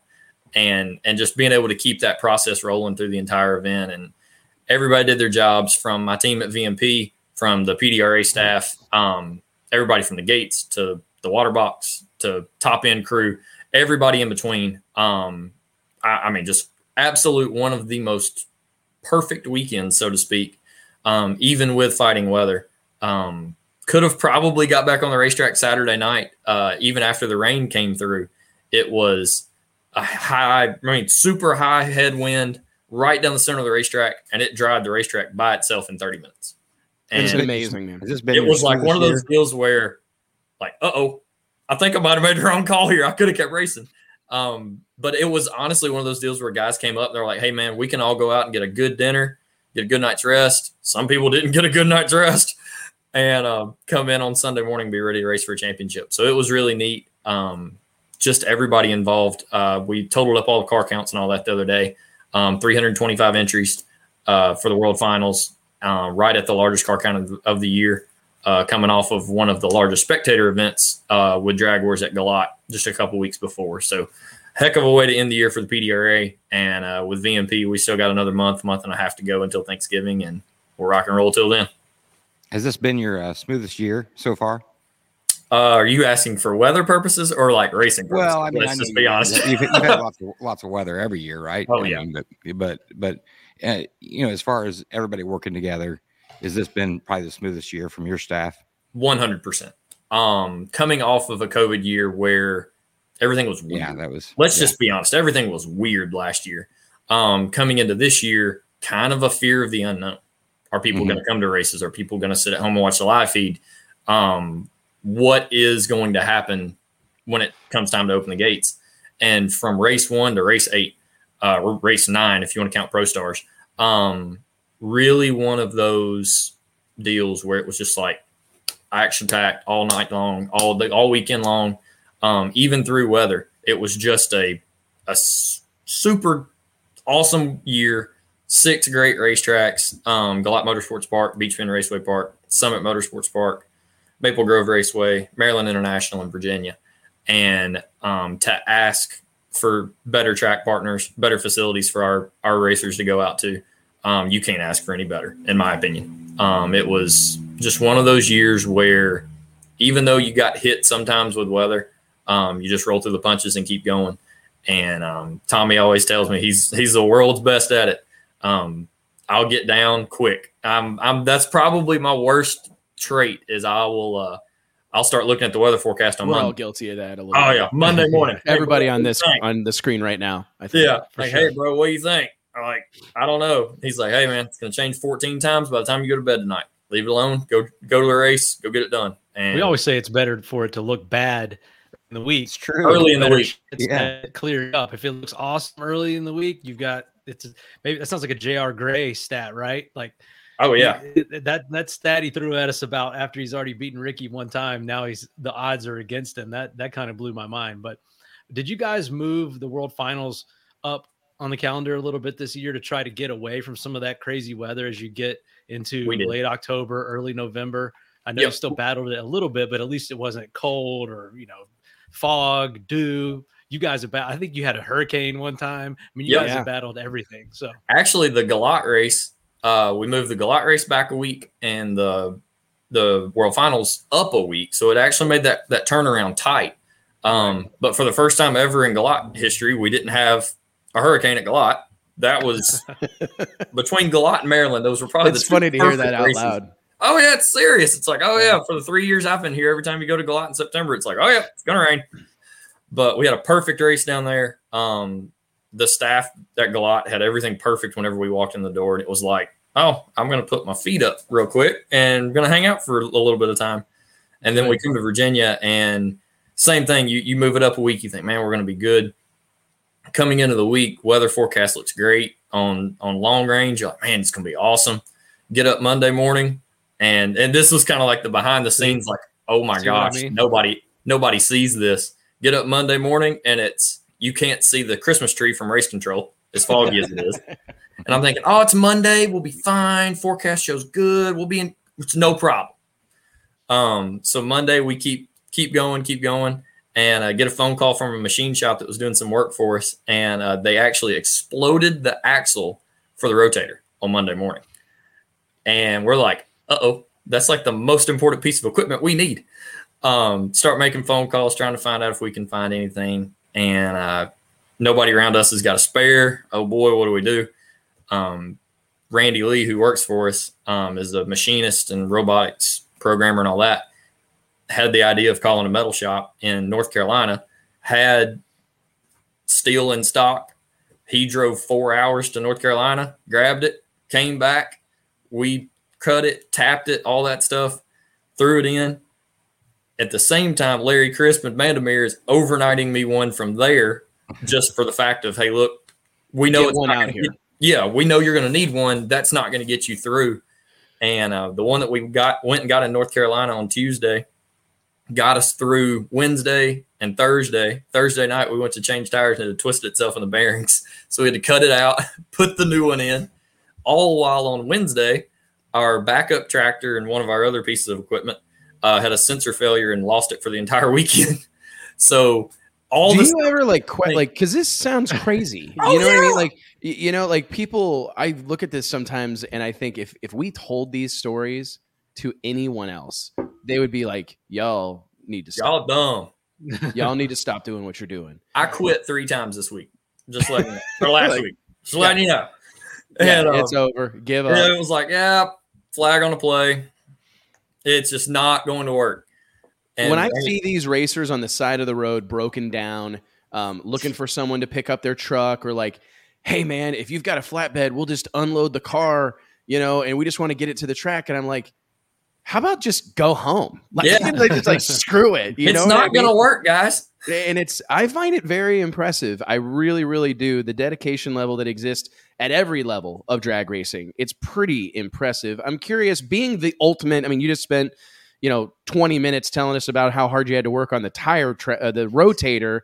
Tell me, what's your take on no prep, right? Like, does it make your skin crawl? Do you appreciate their place in the industry, or what's your take on no prep racing as one of the original prep guys? Yeah. I will be honest. This year was the first year that we hosted an MPK event. That'll be airing shortly, a couple weeks on Discovery. I will be honest, I had an absolute blast at the event. I came into the event going, this is going to be different. Normal process for us is, hey, go out, we're going to scrape the racetrack. No big deal. We do that monthly, even weekly on times. And the processes were a little different. Normally you go out and start dragging the racetrack, putting the rubber back down. Well, instead of that, we put the scrubber on it and started scrubbing it, taking more glue away. In our racetrack, we have a problem with water at times. And what I ended up doing was taking it extremely down to bare nothing on the starting line. And it was one of the deals where some people were like, man, it's not no prep enough. And I'm thinking, there is no more no prep in this. Like, you can't get any more no prep. Real quick, so that people that are watching this, I recognize here as we've kind of gotten into, got our YouTube channel growing, and I do want to encourage everybody that's watching, please make sure that you're subscribed to the Drag Illustrated YouTube channel. We really feel like we're just getting started. Super proud of this show, super proud of the stuff we're doing, but we really believe we're just getting started. We have a whole lot of cool stuff to come late 2021, and a slew of cool stuff that's going to happen in 22. To that point, though, our audience we're finding our audience while it's growing. There's a segment of it, Tyler, that's like less hardcore than we're used to. We're used to communicating with people that like talk about 4-link bars, and talk about shock setting, like really hardcore people. And I've recognized that I'm seeing a lot more comments, about no prep kings, or about street outlaws, and it's more about personalities. So could you, for the people out there that don't understand how this happens, what you have done for many, many moons now has been go to tracks and prep them to the nines, right? Provide the racers the best possible surface. Could you take us through, like, you can maybe make it specific to Virginia, but what is the process like to de-prep a track? How does that start? What are you doing? What's Jim Hughes and the gang at No Prep Kings doing? What are all the things that you do to make the racetrack as shitty as possible? So, like, what we did coming into the event was we took our Bobcat, turned it sideways, ran the scraper all the way down the 8th mile, took as much of the rubber and glue off as we could. That's a normal process for us. Change that. We would normally go into re-prep. As for the No Prep Kings event, we took the scraper and turned it long ways and then came back and did the same thing again. So we actually double scraped the racetrack, which is something we've never done before. And just even saying it, it's like, gosh, that doesn't make any sense. But our goal was knowing how the racetracks operate and how the racetracks react. One thing that I saw at other events by watching a television show or going to them myself, if you only scrape to half track or anything like that, you would see a transition in between the two. Cars would be under control on the no prep scrape surface, but would enter onto the surface that still remained glue, and you could see them moving around a lot on the racetrack. The reason for that is you didn't have anything that reactivated the glue that was there by not using a tire rotator or a flat drag that we use to prep a racetrack on a normal basis. And our game plan going in was to scrape the entire 8th mile. By doing so, the tire on the race car, so to speak, doesn't see a difference. When it's going around and powering down the racetrack, it did not ever see a difference in the fact of there's glue here, and then all of a sudden there's none, and then there's some more glue, and then there's none. We just took it all down as much as we could and did that all the way to the 8th mile. And then coming behind the scrape, we broomed everything off, tried to clean it up as best as we could, and then used our scrubber, which had a soap solution, has brushes on the bottom and a squeegee on the back, and came out and washed the surface. By doing that, it took the stick that was still there from the traction compound, took that away, and really was as true of a no prep surface as I could give them. But I will say from a racetrack standpoint, it is very difficult to turn a racetrack that's raced on as much as ours is. And I'll be honest, I mean, you can see our calendar behind me. We're on the racetrack probably 150 to 200 days a year with private testing and events on the weekends, if not more than that on a real heavy year, which we've had this season. So it's very difficult to take all of the glue away. You go out and scrape it, and even the bare concrete still remains sticky just because of how much that it happens through the year. So we did as best as we could to get it off. We had a very smooth event. You'll see that on Discovery coming up soon. Had one little hiccup late in the event, but the racing was absolutely stellar. The fans, and Wes, I was on when you were talking to Justin and Robin earlier. You hit the nail on the head with the Murder Nova thing. When Sean came on the racetrack, or Ryan, or any of the OG true guys that started the program, it was a different level. These fans went to a completely different level. They love their person. And Tommy and I have that conversation a lot about that kind of race. It's just like an NHRA national event. Everybody that pulls in the door and comes through the gate has their guy or girl. Every one of them, whether it's Lizzie Musey, Brittany Force, Kai Kelly, Sean Ellington, whoever it is, you've got your person, and they will ride or die with that person till the end of time. And you see that in a No Prep Kings atmosphere. I've been to just thousands of events, and to sit back and watch two cars go down the racetrack and the crowd explode. I mean, flat out explode when the wind light came on. Don't know what they ran, don't know what their reaction times were, don't know how fast they were. They just know that their favorite got there first and turned on the wind light. And it was just as loud at the drag strip as it was at a high school football stadium or a college football stadium when 7 points go up on the board. And that is just a different level atmosphere, and I think it is wonderful for the sport. Killer analogy. Yes. Killer, because that's exactly what I experienced at the Motorplex this past weekend. It was like, it felt like a college sports environment. It really did. Like, it was so much energy. The atmosphere was incredible. Do you look at that stuff and go, because JT and I talk about this a lot, it's the TV effect. However, you can argue that, because how much did that resonate with you, Tyler, what Justin Swanstrom was saying about taking matters into his own hands? Because in fairness, man, I mean, there's a whole lot of promoters that are going, man, I wish I had a couple Justin Swanstroms. Yeah, I mean, honestly, and I'm not like a Justin Swanstrom fanboy, but I just I appreciate the hustle. I appreciate the grind and his willingness to do the hard work, because that's the shit that most people don't want to do. Videos, going live, doing interviews and all that stuff. It's fun to go drag race. Everybody wants to go do burnouts and run their career best, but it's that Monday through Friday activation that is missed or ignored entirely by most racers. Do you agree? Oh, 100%.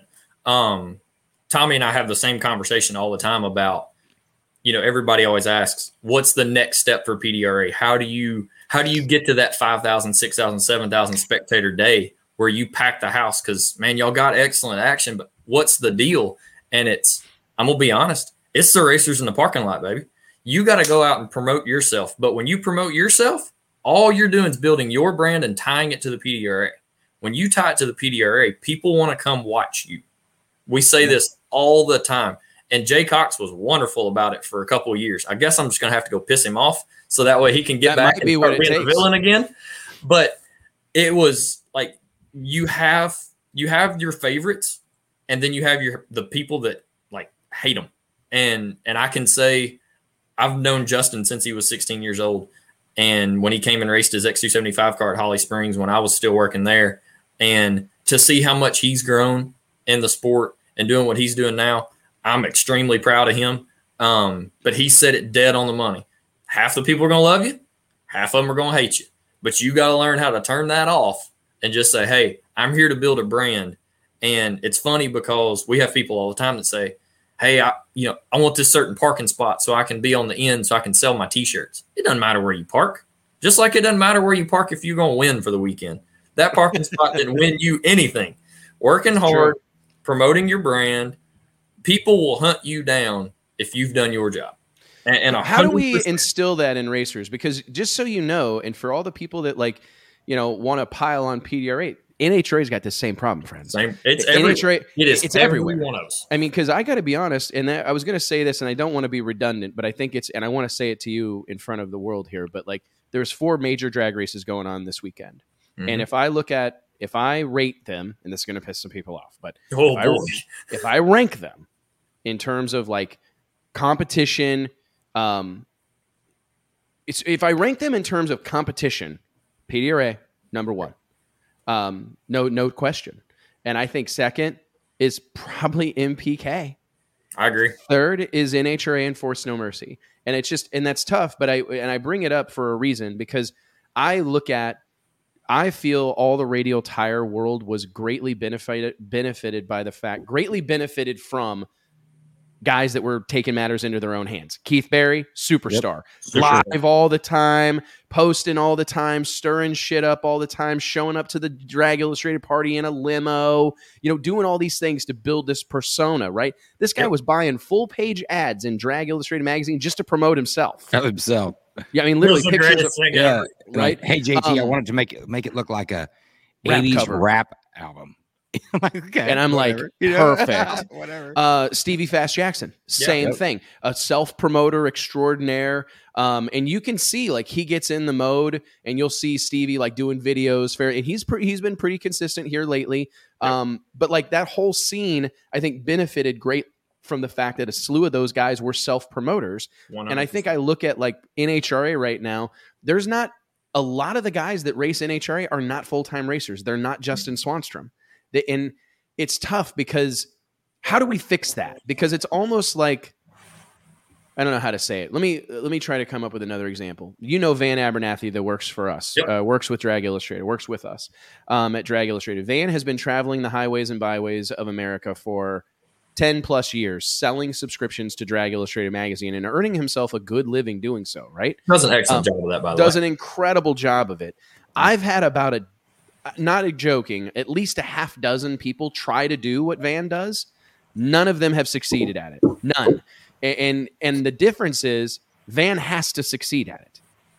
He has to, because it's his full-time job. It's not something he's doing after hours or on the weekends. He has to, right? And I think that's what I see in Justin Swanstrom. This has to work. Has to work. No fallback plan, no other deal to take on, doesn't have a degree in bioengineering or something where he can go get some good paying job. Justin has to make this work. And I think, how do we create that for more NHRA guys? Because there's so many of the NHRA pro level teams, they race. I mean, they're racing as a hobby. They've got big businesses. They got deep pockets. They don't got to do this. They don't care if anybody's watching or not. Yeah. Right. How do we generate more people and put them in that situation? You know what I'm saying? That's the hardest part. They got to do it for themselves. Yeah. And I will be honest, for me, when I went out on my own when I was 21 years old, it was like, you know what? There's no fallback. If this fails, you got to go find a real job. And like, not saying what I did wasn't a real job, and not saying what I'd have now is not a real job, but working in motorsports is a different world. I'm not saying you don't have off time or you can't take your own time or whatever, but it's a 24/7, 365-day a year job. When you think, oh man, it's Christmas morning. Well, yeah, it's Christmas morning, but hey, you got to text Wes at Drag Illustrated and tell him Merry Christmas because all the stuff he does for you. And you got to tell all your sponsors and all your crew members and and you got to thank all your people. Well, then, oh dang, it's time to eat dinner. It is a full-time job. Yep. And if you treat it as a full-time job and you go in all out, you can make this happen. Like, and not to beat my own chest or anything like that, but I feel like I'm kind of the poster child for it of 12 years of doing it, of the fact of there was no fallback. That's the greatest motivator of all time. I agree. I think it really is. Not having a second option or not having something else that's going to fix everything.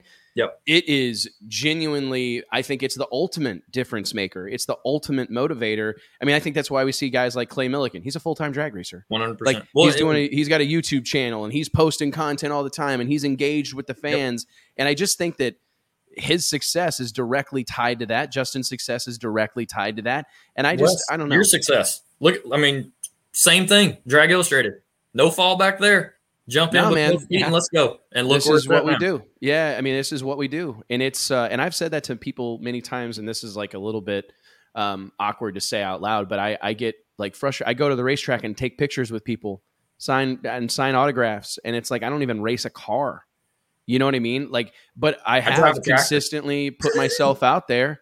And we've done the hard work. We've done this. I mean, this is our 12th week in a row that we've been on line for 3+ hours on a Wednesday afternoon. Now we've got another show on Monday night. We're also putting out a magazine every 30 days. We've got a daily updated website. We're sending out emails 3 to 5 times a week, like posting on social 5-6 times a day, every day. Like it's a nonstop deal, but we're benefiting from it. Exactly. I mean, it really is. It's, and I'm proud of it.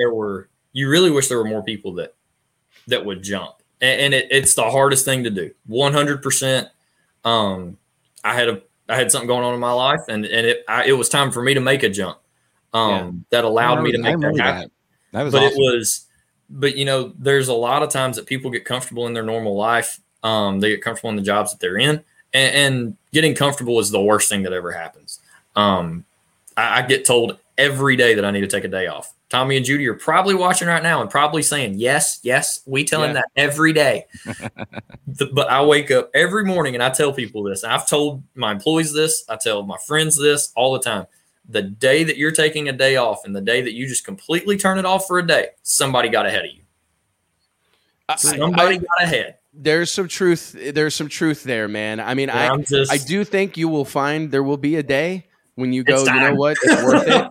It's worth it, and they're not going to gain. I had a dear friend of mine one time say, he's like, "Hey, dude, if you like turn your phone off, what's the worst that could happen?" Yeah, and you know what I mean. Battery gets the charge up. You know what I mean. And he's like, seriously, like, and he pressed me on it because I was much the same way. Where it's like, hey, man, I ain't slowing down. I ain't taking a day off. I ain't quitting. We're doing this 24/7, 365. And he's like, man, what's the worst that could happen? So you'll get that. You get a couple kids under your belt a little bit further along. I'm getting my balls busted per usual. Stan Waxberg here in the comments. I thought this was After Hours was multiple topics. Let's take some questions from the audience here. We got a great crowd. Thank you guys so much. We've had an incredible show today. Tons of people watching along. I can't thank you guys enough. If you have some stuff that you would like us to talk about, Stan, anybody else, if you have a couple of topics or anything you want us to touch on, please, by all means, throw it out there. You got a question? Oh, this ought to be good. I have something. Please.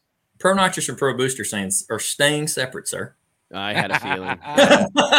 And I mean, listen, I get it. I look at it through the lens, and this is where I really like.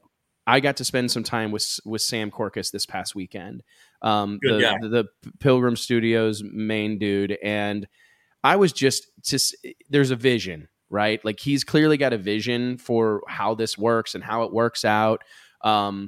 for me personally, that's what I see when I look at Pro Boost and Pro Nitrous is I see a cast of characters.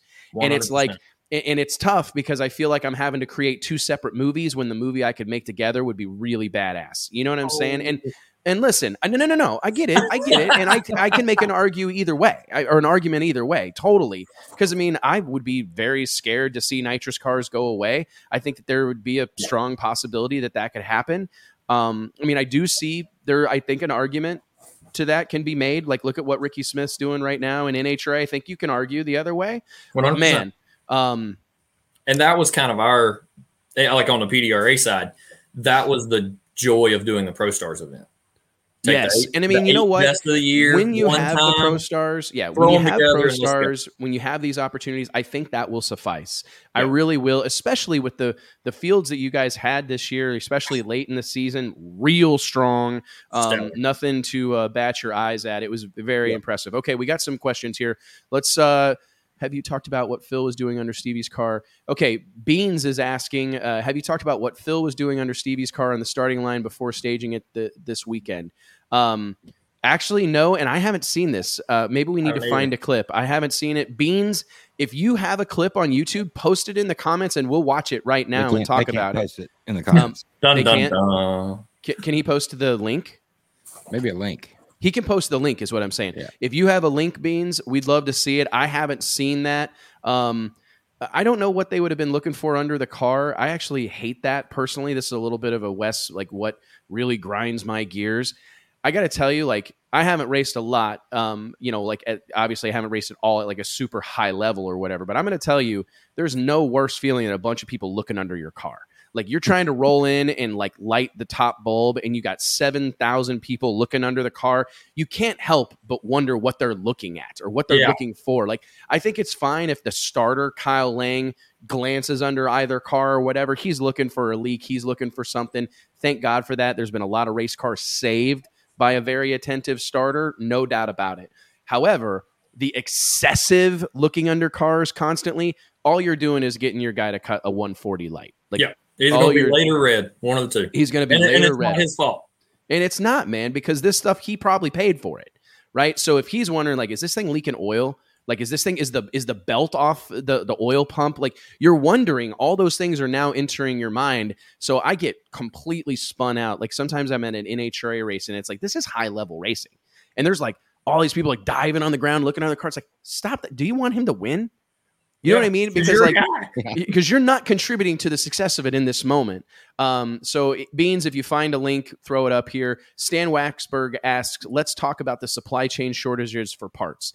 I think all three of us can talk about this briefly. We don't have a single customer at this point in time, I don't think, at Drag Illustrated Magazine. And at different times, we do business with as many as 200 companies a month. I mean, we do business with a lot of different companies from all walks of the racing life.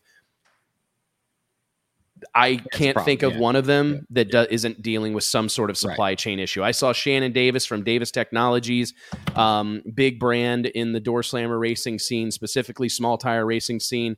He was talking about chip shortages, microchip shortages affecting his business. We've heard it from a lot of hard part manufacturers, like not being able to get their hands on raw materials. And it's everything. It's not just, it's just not in motorsports, you know. No, it's everything. It's across the board. I mean, I walked into a Dollar General yesterday and looked at the shelves and I was like, what in the hell? I mean, it's crazy. I mean, it looked like that, it was before a blizzard was coming in Missouri and, everybody runs to the store, gets all the milk and bread, everything's been opened up in 2 days, so. No, it's really interesting, man. Mark Mickey, I saw Mark Mickey, longtime supporter of ours, M&M Transmission, a guy who's got like a huge footprint in our industry right now. He made a post earlier this week about lead times and waiting on parts. Yep. I will say that I saw Doug Cook at Motion Raceworks. I think he's been kind of flexing a little bit because they make so much, if not everything in-house, most everything in-house. So I think he's been kind of loud and proud about that. And I certainly respect the made in America move. I get it. I'm a conservative. I'll wear it. I'm a made in America kind of guy. However, I recognize that like sometimes you can't put the rabbit back in the hat. Like a lot of shit gets made overseas. I mean, it just is what it is. It's just part of it. And I mean, I've had many assembled in America. Right. I mean, I've got a lot of friends. I mean, some of my earliest business mentors built their business on products that were being imported. And I hate when jobs are lost to imported companies or imported products or whatever. But like, there is a certain amount of that just is what it is. And I don't know that there were factors at play 10 years ago, 20 years ago, 30 years ago that forced that to happen. And it's hard to like hate them now for it. Do you know what I'm saying? Like, hey, they were just doing what they had to do to survive. And I have a hard time. There are people that have, that are just brands and everything they do is done overseas and it's shipped over here. And I'm not a fan of that. I'm not impressed with it. It's not what I like to see. But man, there's a lot of supply chain issues going on in our country right now. I know here in Fort Worth, you can go to any grocery store, not just Dollar General where JT apparently shops, but you can go to all of them. No, I'm just messing with you. But I mean, every one of them is like, it's insane. I mean, you're walking along and there's like, well, y'all ain't got no Doritos. You know what I mean? Like, it's like random stuff. Tyler, I think this is interesting. Is there any like issues getting your hands on traction compound or anything 100%. Like that? Really? We have there's shortages in chemicals, shortages for tire manufacturers. We've heard that from racers. But there's been shortages on chemicals that come from overseas that there's a lot of people that can't get their hands on. And there's a lot of smaller racetracks that can't afford to keep the inventory of traction compound that are having trouble. And which I'm blessed that Tommy lets me go out and get whatever we need and stock up for months at a time. But there's a lot of that going on right now. I've had a lot of phone calls of, hey man, where'd you get this? Or do you know where any stashed back or anything like that? And you want to help people, but at the same time, you're like, I got to race in November, Jack. you and Tommy are the guys that bought all the toilet paper in 2020, right? Yeah, it was for sure. Yeah, Tommy. Judy's happy. Everybody's happy. Everybody's happy. I think that the other thing that's interesting. You. Oh, hold on one second. Hold on one second. Okay. Yeah, 1 second. I just want to say that even Drag Illustrated has been impacted by this stuff, right? Yep. I mean, right now, we've never paid more for paper than we're paying right now. We've never paid more for ink than we paid for it right now. They ship it when they feel like it. Yeah, they ship it when they feel like it. We had an issue. Everybody knows that I'm like a detail, like I like stuff to be nice. And Drag Illustrated Magazine, that's my life's work. And we have since day one sent that same thing out in a poly bag. You get your copy of Drag Illustrated, that thing's in a sealed package. And it's something that it's very important to me. Like, it's very important. The last issue of the magazine, we had to send it out without a poly bag because this wasn't a supply chain issue. It was a manpower issue. Our Royal printer in Green Bay, Wisconsin, right outside of Green Bay, Wisconsin, that prints our magazine, great partners. They've been incredible to us. And I would have a really hard time being mean to them or being mad or busting their chops about this. They don't have anyone to run that machine. They don't have and they basically said, hey, we can get the magazine out on time or we can be 10 days late and polybag it. That was my options. And it's like, you got to send it. We got to send it. We can't wait 10 days. And it was like but it's just, you don't even think that stuff doesn't even, it hadn't crossed my mind that I would ever have to make that decision, and we've had situations this year where like, hey man, the magazine mailed, like I paid the print bill, I paid the postage, trust me, they ding me every month. And it's like, but it's in the hands of the U.S. Postal Service and they're down on people. They're having manpower issues. And we've never had more issues with that than in 2020 and 2021. So it's not, especially when Taco Bell's closed because they can't find help. After bars close. That's a JT problem right there, bro. Very telling. Yeah. Drag Racing Central asks, Tyler, is there a reason to keep Pro Nitrous and Pro Boost separated? Put the light like right. Doop. Yeah, I'll give it to you for a minute. I won't say anything. So I'll be honest. I have been around it now for 3 years, tied closely to the two classes.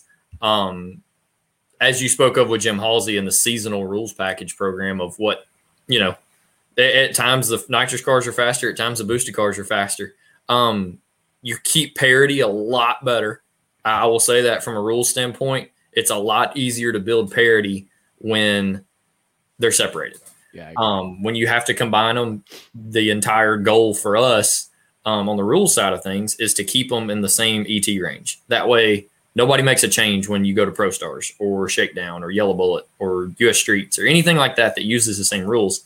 So our goals are to make those rules say, hey, everybody's going to go out and go 359. We're just going to use that for an example. Right now, Jim Halsey's been 359. Record in Pro Boost this weekend, Kurt Stedding, 359. Record before, 359. And that's all been done by 3 different power adders. So our goal on the rules is to keep them in that same threshold. But on the PDRA side, for me and for Jason Reese, our new social media coordinator, who did a masterful job this year, I just have to throw that in there. That's 2 different stories you can tell. On the same side of that, at the World Finals, we had 15 or 16 Pro Nitrous cars and 17 Pro Boost cars. You combine that, I don't think you have 33 Pro Mods show up. So I think your car count drops. I think your storylines drop. And your show time of a pro show is shortened. It affects the entire program. Then you're looking for another class to either build from scratch or adopt from something else that fills that void, fills that time for a fan to come out and watch a pro show.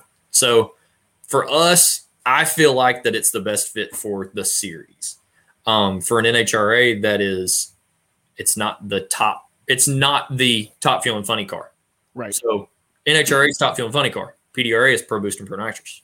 I'm giving it to you, man. I mean, I think as long as there's a place where it happens frequently, like the Pro Stars event, Shakedown, Snowbirds, well, as long as there's a place for it, I'm okay with it. And if it preserves the longevity of nitrous drag racing, I'm all for it. We can debate this further, but I want to keep going through these questions. One of your own, Tyler, Kyle Lang. All 3 of us answer this one, and we'll do it rapidly. Best event of 2021. If you want to say a PDRA race, you certainly can, Tyler. JT, let's start with you, though. I'm going to put you on the spot. We've been watching a lot of drag racing. You watched a ton of drag racing this weekend. What do you think has been the best event of 2021? Well, of course, I'm going to say the World Series our race, Yeah, there went a bonus. Yeah, I mean, my gosh, but I was there, and it was great. But man, I don't know. There's been so many good ones. Jeez. There really has been a lot of good drag races. Like we follow so many different types of drag racing that it's really hard to pinpoint one. Pick one. Yeah, I mean, I love what's going on in pro stock right now in the NHRA. There's a lot of things in the NHRA I love. I like to see Lyle coming in this year. Oh man, that was a good freaking awesome. And then Alex Laughlin going and going top fuel racing. Going top fuel racing. I mean, there were so many great moments across all different types of racing and different sanctions that it's really hard to pick one, I'd think. It is tough. Tyler, I'm going to put you on the spot since JT chickened out. What do you think was the best event of 2021? I'm just messing with you. So I'm going to do 2. Okay, I'm going to separate this very easy. On a selfish note and on a best event that I've been a part of in 2021, PDRA World Finals. Hands down 100%. On the racetrack was the best. Organizational, it went smooth. I personally think out of VMP and PDRA, that was the best event we've had all year as far as operational and performance levels. For me, as a drag racing fan, as a person that grew up in the sport, it was great to see Indy packed again for the U.S. Nationals. Coming off of COVID and even coming off of multiple events at Indy last year with all of the shutdowns and everything that NHRA went through, to see Indy packed again, man, it just kind of brought everything back to a normalcy. I mean, I don't know if that's just weird. No, I think that's actually a really good answer. I really felt like that was like, drag racing's okay because Indy's packed again. If I'm being fully honest, I can't give it to the Door Slammer Nationals. I would last year, and I would say it like loudly and proudly. I really think World Door Slammer Nationals 2020 stole the show. I think it was the biggest race of the year. It was one of the only big races of the year because of COVID, which obviously helped us. But I mean, it was big. It was really well attended, and the racing was lit. Like the final between Greg Anderson and Jeg Coughlin Jr.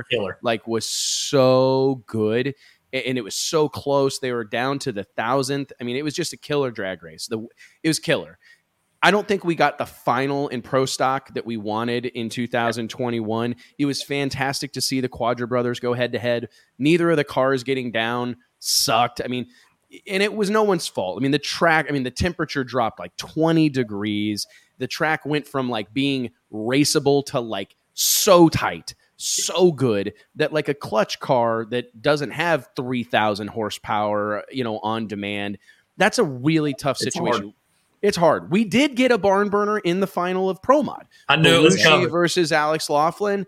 Those guys, it's dark there. It's scary dark. It is. It's there's some issues, and the fact that them guys both sent them things, and it was magical. Awesome. It was magical. Belushi winning was cool, and he was so emotional.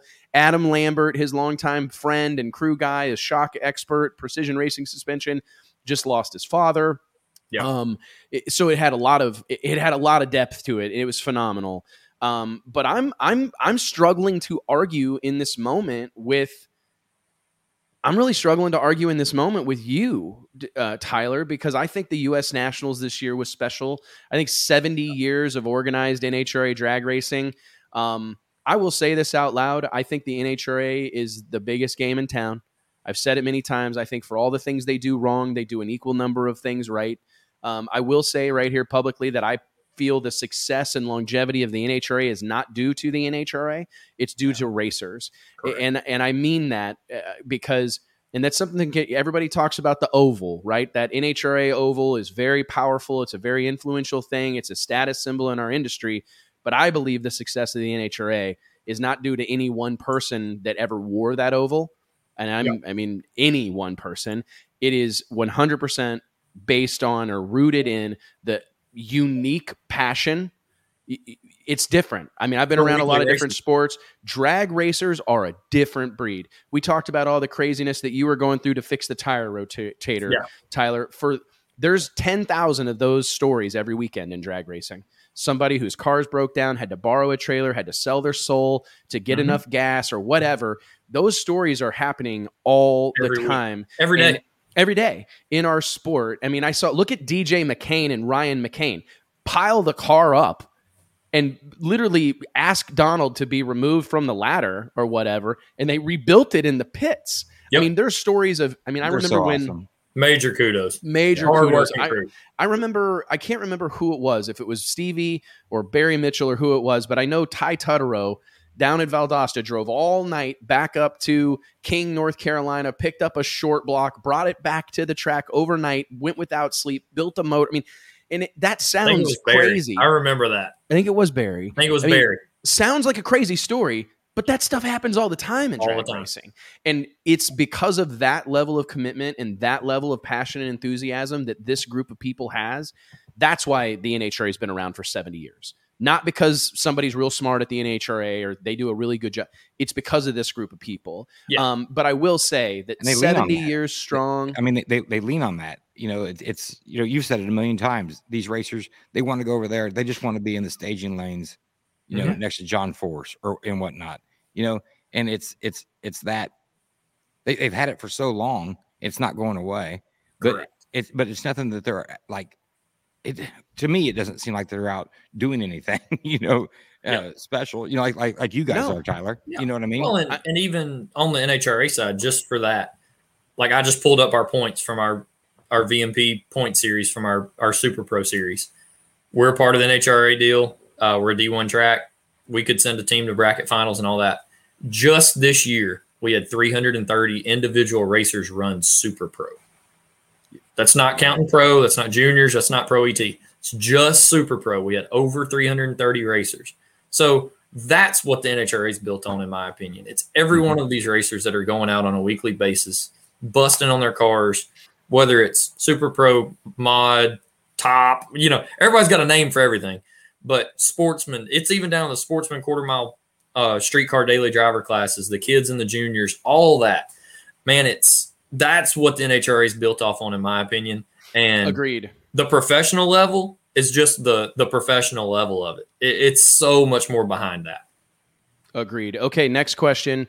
And I think I answered it. I do think the NHRA U.S. Nationals this year was special, echoing Tyler's sentiment. The PDRA World Finals special. I got to tell you, I haven't been to a lot of these No Prep Kings races, but I'm going to tell you, you know what? Event of I gotta alter my answer. Son of a bitch. Texas Stampede of Speed. What Andy Carter and the gang at Billy Meyer, Christy Meyer, the gang at Texas Motorplex stole the show. Not for everyone. I understand some people didn't love the rodeo clown. I understand not everybody loved the music, but the effort to do something different. It was not lost on the me. Same box. I'm going to say it right here and now. FOMO.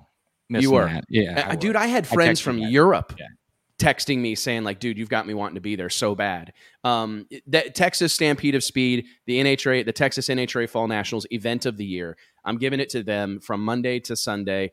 Incredible week. Next question was, this was a great one. Stan, another one from Stan, Richard Maskin. We'll touch on this briefly. Yeah. I had no idea that Richard Maskin was in a situation to lose his life. I didn't know he was sick. I still don't know all the details surrounding this, so I will not, I'll refrain from talking about that. All I know is that we lost a legend and an icon of our sport. I wrote about this on social media earlier in the week, but Dick Maskin and Dart Machinery were good to us at Drag Illustrated and me personally for no reason. They were nice to me when they had no reason to be nice to me. They opened their doors to me when there was no reason to open their doors to me. I learned a lot of lessons from Dick. Richard Maskin would hold my feet to the fire. Like if we published something that he didn't agree with, he would call me. He was such an ally of ours. And it was just it was an incredible experience. I would never forget looking at my phone, and I still have pinch me moments day in and day out. Tyler, I'm sure you can relate to this. I look at my phone and Mike Hill's calling me, or Shannon Jenkins is calling me, and it's like, what is going on? And it's the craziest thing. And I had that feeling when Richard Maskin would call me. My heart goes out to his family and friends. He impacted a lot of people. I'm sure there's a lot of upset folks, a lot of broken hearts. A guy that supported the sport of drag racing endlessly. Again, an innovator, an icon, gone far too soon. And this, I don't mean to quote Ricky Bobby while talking about, the loss of a legend, but I don't expect people to die at 74. And that's not okay. I hate it. It's heartbreaking. I feel it's a legend gone too soon. And I appreciate you bringing it up, Stan. Otherwise we wouldn't have, we may not have gotten to it. Next question. What happens when the OG 405 guys get tired of NPK and quit going? By that time, I think you have new blood. I think you'll have new blood. That's my answer. I think they've got new stars. They are. Lizzie ain't going anywhere. Justin Swanstrom's not going anywhere. That's what they're doing right, though, that the NHRA doesn't do. A million%. Yep. 1,000,000%. And I'm just as at fault. Like you find a guy and you find a horse that's out front and that everybody's either behind or not. You're like, that's the ticket seller right now. Go after that guy. And you forget you need a number 2, number 3, number 4, number 5. And Sam and MPK has not. JT, what do I say about sales? What do I say about the sales business? You got to keep your pipeline full. Well, yeah. That's all sales jobs, and that's all. It is. If you're in sales, and it's just like stars. You got to keep your pipeline full. You may got John Force right now, but it's a matter of time. And I tell our guys at the magazine, and as we sell relationships for this show and whatnot, they're going to go away. No matter how good of a job you do for them. This was a big storyline a few years ago. Bud Light, who had been married to NHL, to hockey for 20 or 30 years, just one day stopped. And they said, you know what? We think we've sold all the beer we're going to sell to hockey fans. We need to go somewhere else. 30-year relationship, incredible thing on both ends. It ended one day. And if you're not ready, if you don't have someone on deck or a company on deck, you're playing with fire. And I think that's what I saw from Sam Corcus and the team at Pilgrim Studios. And it's not just him, it's his whole group. Yes. They recognize, I was meaning to talk about this more. I was so taken about his personal involvement in what's going on. He was down on the starting line from the chip draw till the final round. I watched him tell Justin Swanstrom, hey, go over there and shake those kids' hands. I watched him tell Doc, hey, go over there and talk to those guys. Go over there and talk to those fans. Go talk to your fans. I saw him say it to Monza. I saw him say it to Murder Nova. I saw him tell Daddy Dave to get on the PA. Hey, pick that microphone up, start talking to these people. Give them, I was so proud. I don't even know the guy. You know what I mean? I'm just getting to know him. But I was just that's what's required. That kind of involvement is required. He was up there choreographing it start to finish. And I was just, that's how that deal is going to be strong for a long time to come. because they're building new stars. They're doing all the right things. So Patrick Tracy, we appreciate the question a lot. Keep them coming, guys. But I do think we're going to see, I mean, Big Chiefs doesn't have a steady presence on this show right now. I think it would be way bigger if he was on there, but I think they're proving that they can do it without him, to be honest. You know? It's like a cooler. You know, you start out with a case, and if you don't put any more beer in there by the end of the night, you're out. It's over. It's over. And you're crawling out of the JW Marriott. We've seen it. With it. Yeah. Let's see, Tyler. Okay, I'll look for a link. I think Street Outlaws caused a resurgence of drag racing. Okay, Billy Carroll backs. I looked for the link on that video. I couldn't find. I can't find. Tried to find beans. That's what I was doing over here. I was trying to find beans. PDRA Extreme Pro Stock would love to see it go to 16 car fields. You know, PDRA Pro Stock, and I don't mean to upset anybody, but they're kind of their own worst enemy a lot.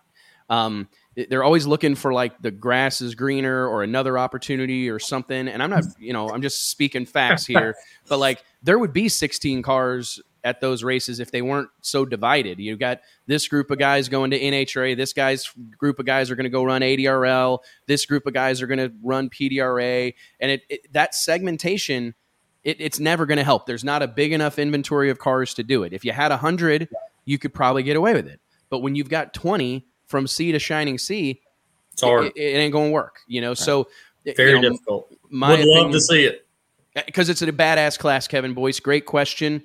But that's a thing that they're going to have to take matters into their own hands. I mean, they're going to have to. Yeah, I'll be dead honest. We need it, just like NHRA needs 500-inch Pro Stock. PDRA needs Mountain Motor Pro Stock. Agreed. 100%. And I think you guys may have to very vocally stake your claim to it. And I don't know how necessarily that's done, but I actually said this on Monday night. Somebody asked something about getting Mountain Motor Pro. NHRA, in my opinion, is making a mistake by bringing those cars. Because I think you can't have JR Gray going out there and run 620s effortlessly because and having hood scoops. I just think it's just flirting with people. Okay, you're going to bring in 4 or 5 times a year cars that represent all the shit that people miss about Pro Stock, your own Pro Stock. And 4/10 faster. What, are you guys on drugs? Every Pro Stock fan that I talk to tells me the same thing. Man, I miss when they had carburetors and I miss when they had big hood scoops and whatever. And it's okay, so NHRA, the plan is to bring these cars in and muddy the water and make people more man, I wish our Pro Stock cars still looked like that. What are you thinking? I mean, it's a horrible idea. I mean, I get it, and I understand the NHRA. I understand the desire of racers, and this is no shot at you, Tyler, or the PDRA, but I understand their desire to go race for a Wally or go race in front of the big crowds, right? Because let's be honest, NHRA draws the biggest crowds in the game. There's no doubt about it. And I understand that desire, but it's it feels to me something like, what's it called? Cut your nose off despite your face or whatever.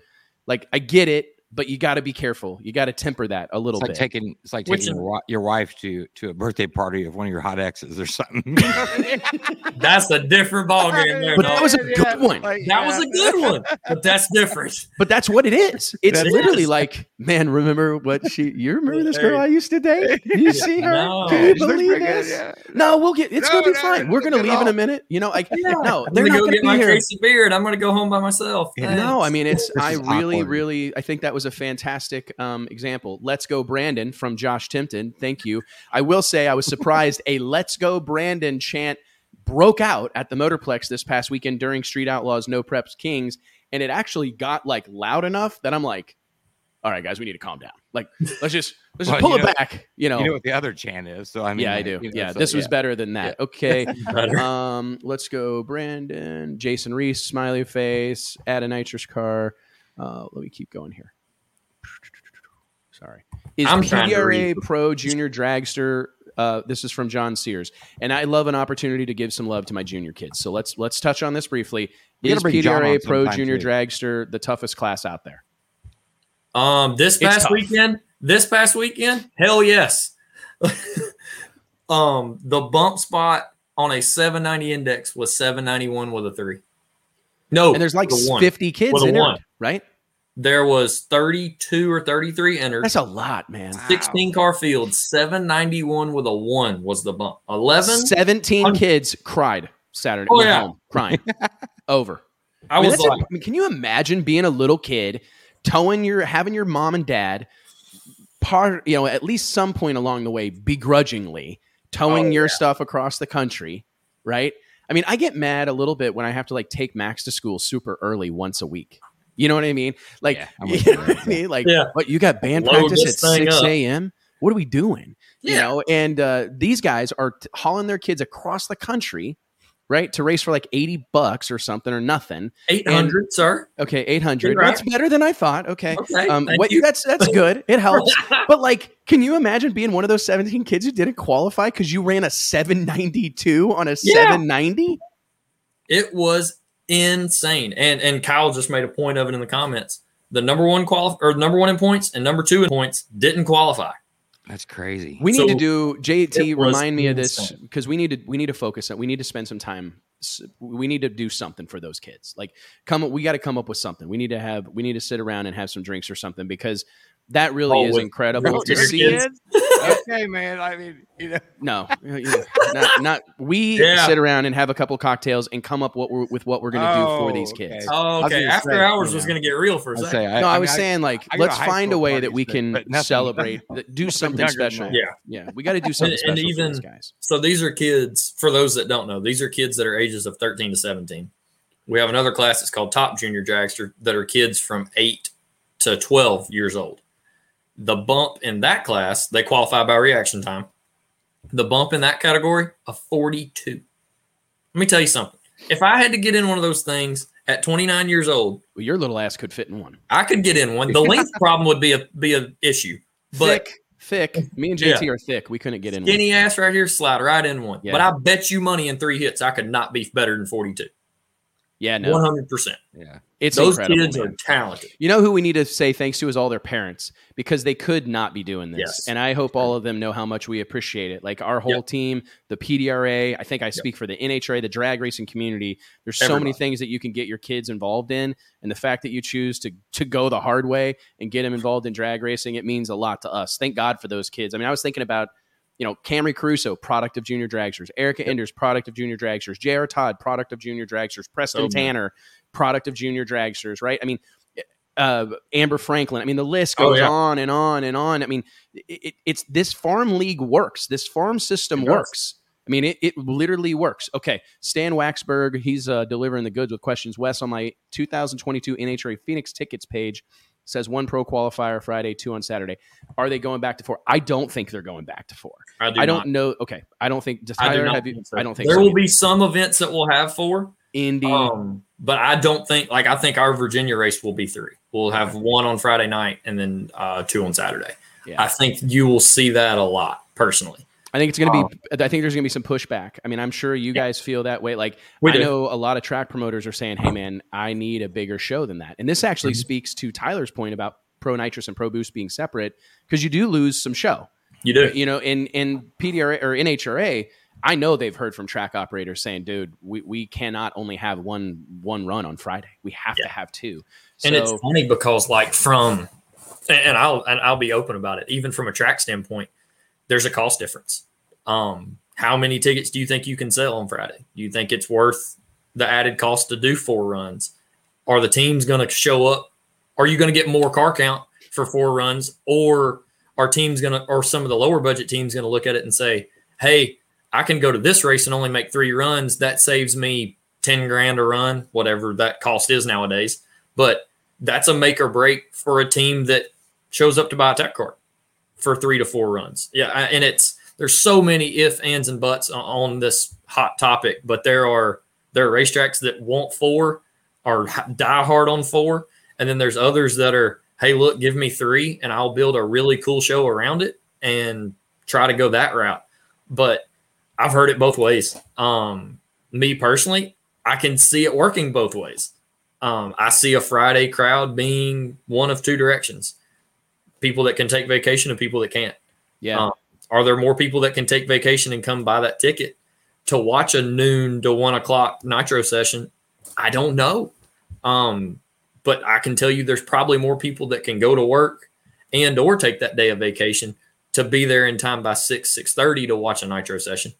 So there's so many scenarios, and I think it's how you want to play the game.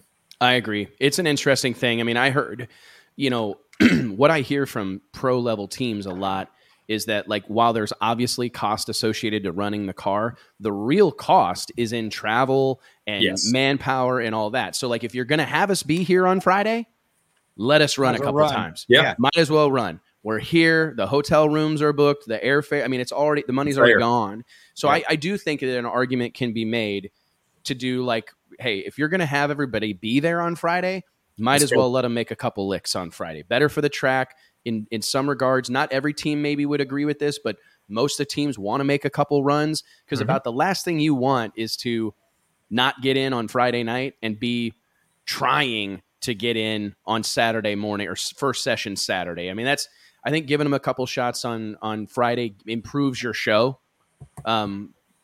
Getting some of the top cars safely in the field or whatever, so they can maybe get after it on Friday night or get after it on Saturday night. I don't know. That's my kind of take on it, but I don't know what the NHRA's plan on that is. I don't know that it's been really publicized, to be honest. Not really.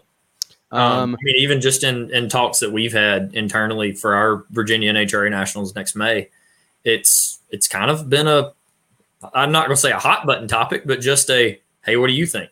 Yeah. And kind of been open for both on the track and on the NHRA side. So it's definitely, it's not the norm that everybody's used to at a national event, but I see positives and I see negatives as well. So I see both sides.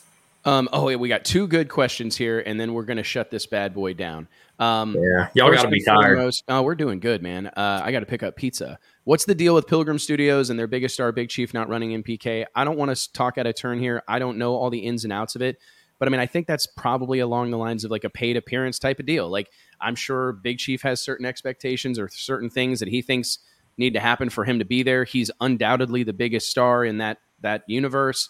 And he probably makes I don't think that car can compete. Yeah, it is right. And now. that's probably true as well. At all.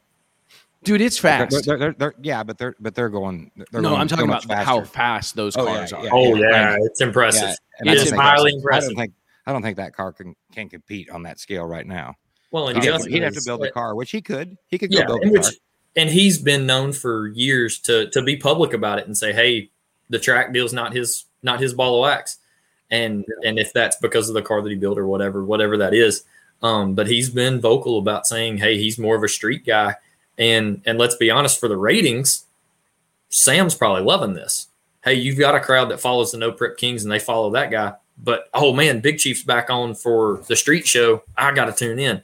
So probably for that, it opens up more storylines. It'd be like the NHRA like developing an offshoot series and having John Force run at all of them. Like you need to develop something else over there. Right. You need to use that as an opportunity to build some new stars. Last question, because I think this is a fun thing to talk about briefly. Cole Rakoski, longtime Drag Illustrated photographer, actually just shot the cover of our most Rakoski. I'm joking. Actually shot the cover of our most recent issue that we're going to unveil next week. Can we get Tyler to talk a little bit about the light show they did at VMP prior to the finals Sunday evening? I just happened to catch that, Tyler. I wish I had a clip of it. We will maybe come up with a clip of it to show next week. But basically, to kind of set the stage, it was right as the semifinals or finals? Finals, right as the finals were running at Virginia Motorsports Park. Cars are under the tower. The music turns on, and I'm some sort of programming control device that you guys have. You can explain. Yeah. JT, I don't know if you saw this, but the lights were going on and off to the beat. It was sick. I've never seen it at a drag race before. Tyler, tell us more. So this is the same technology that you see at a college football stadium. It's from Musco Sports Lighting. We are the only drag strip on the planet, to my knowledge, that feature LED lights. The joy of LED, turn it off, turn it on. Comes right back on. There's no metal halide, no delay, no anything. So what Musco has done with some of their football stadiums is, hey, somebody goes in and scores a touchdown. Wouldn't it be cool to do something with the lights? Make them change colors, make them do a rotation, do a marquee, whatever that is. So Tommy, of course, being the track owner he is, I mean, the guy never says no. I've yet to make him say no, which it scares me some days. But when he put in the lighting series on the drag strip in 2018, they told him, hey, look, we're working on a program. Maybe something that's interesting to you. Well, fast forward to 2021, we just finished the pit lights. So all of the pits are now LED as well here at the racetrack. And when they were here doing that, they said, hey, look, we've got this entertainment package. Let's install it and see how it goes. Cool, whatever. We're down to party. Let's hey, let's try it. And so they asked for 3 songs. We sent them 3 different songs. And all of a sudden we've got a little screen that we activate our lights on and stuff like that. Pops up audio and it shows those three songs. Let's press it. Boop. And of course, I'm going to tell this quick story. I was out getting supplies the first night that this is completed. And Tommy calls me. He says, hey, man, you on the way back, blah, blah, blah. They've got everything ready to test this. I'm like, oh, cool. Sounds good. No problem. I'm 5 minutes out. One of my coworkers in the background is going, it's badass. And I'm like, they did it without me. Oh, that's hilarious. So I rolled in, and of course we played them all again. And man, we were going to do it at Shakedown. Fault weather at Shakedown, wasn't able to do it. It's like, gosh, when are we going to get to do this? So we debuted one of them Friday night. We've got some footage of that as well. And then Sunday before the finals, Jimmy Bradshaw actually called me on the radio, and he's like, hey, man, do that short light show you've got.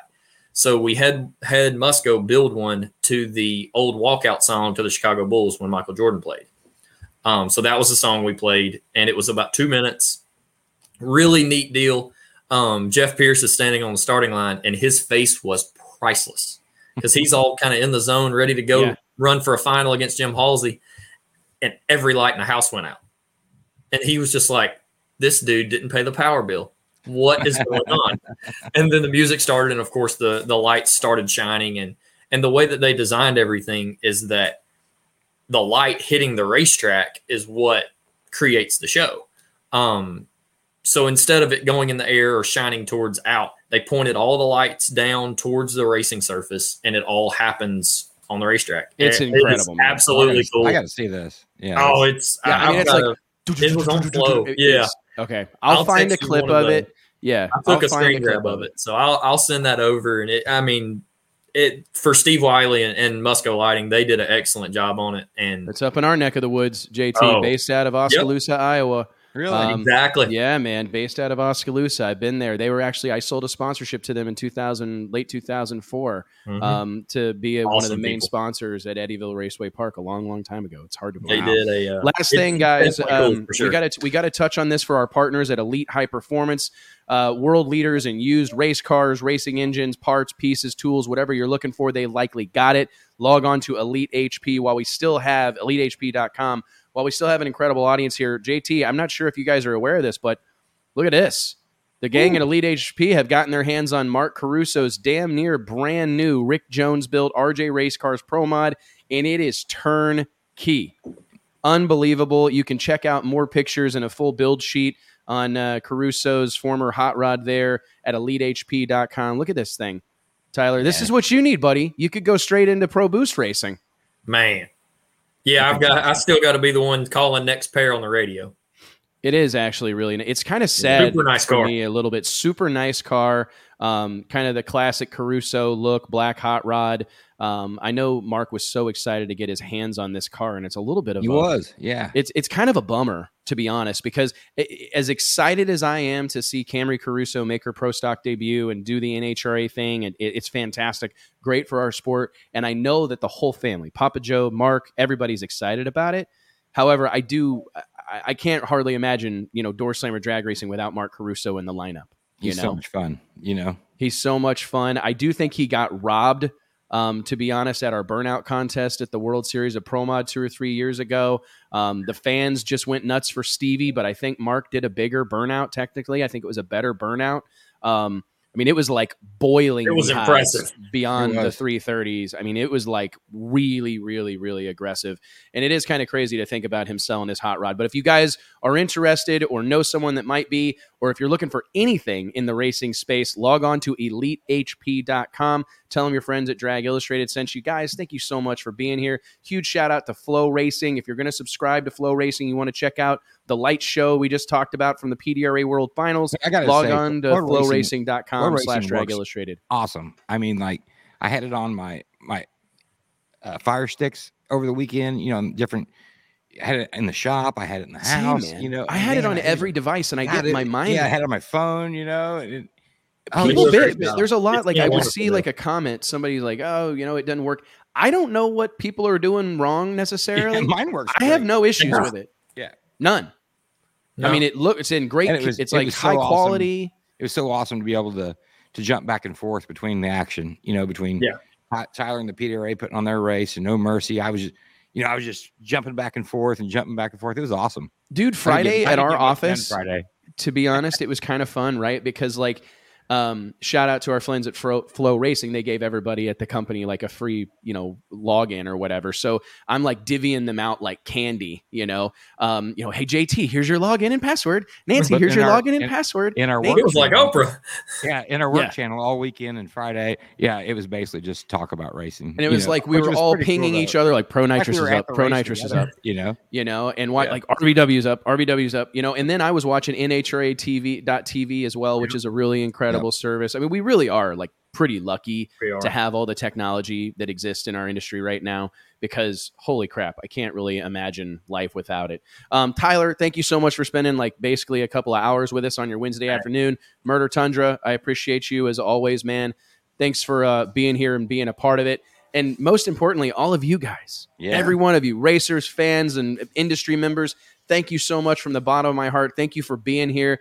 We can't wait to see you next Wednesday, same bat time, same bat channel. Prior to that, though, Monday night, the Drag Illustrated Ride Along, No Prep Kings Season 4. Maybe we can get Tyler to jump on and watch a little bit of No Prep Kings with us. Yeah. It'll be fun. Again, huge shout out to Stroud Safety, Elite HP, Flow Racing for their support of the show. We'll see you guys next week. Thanks, guys. See you. See ya.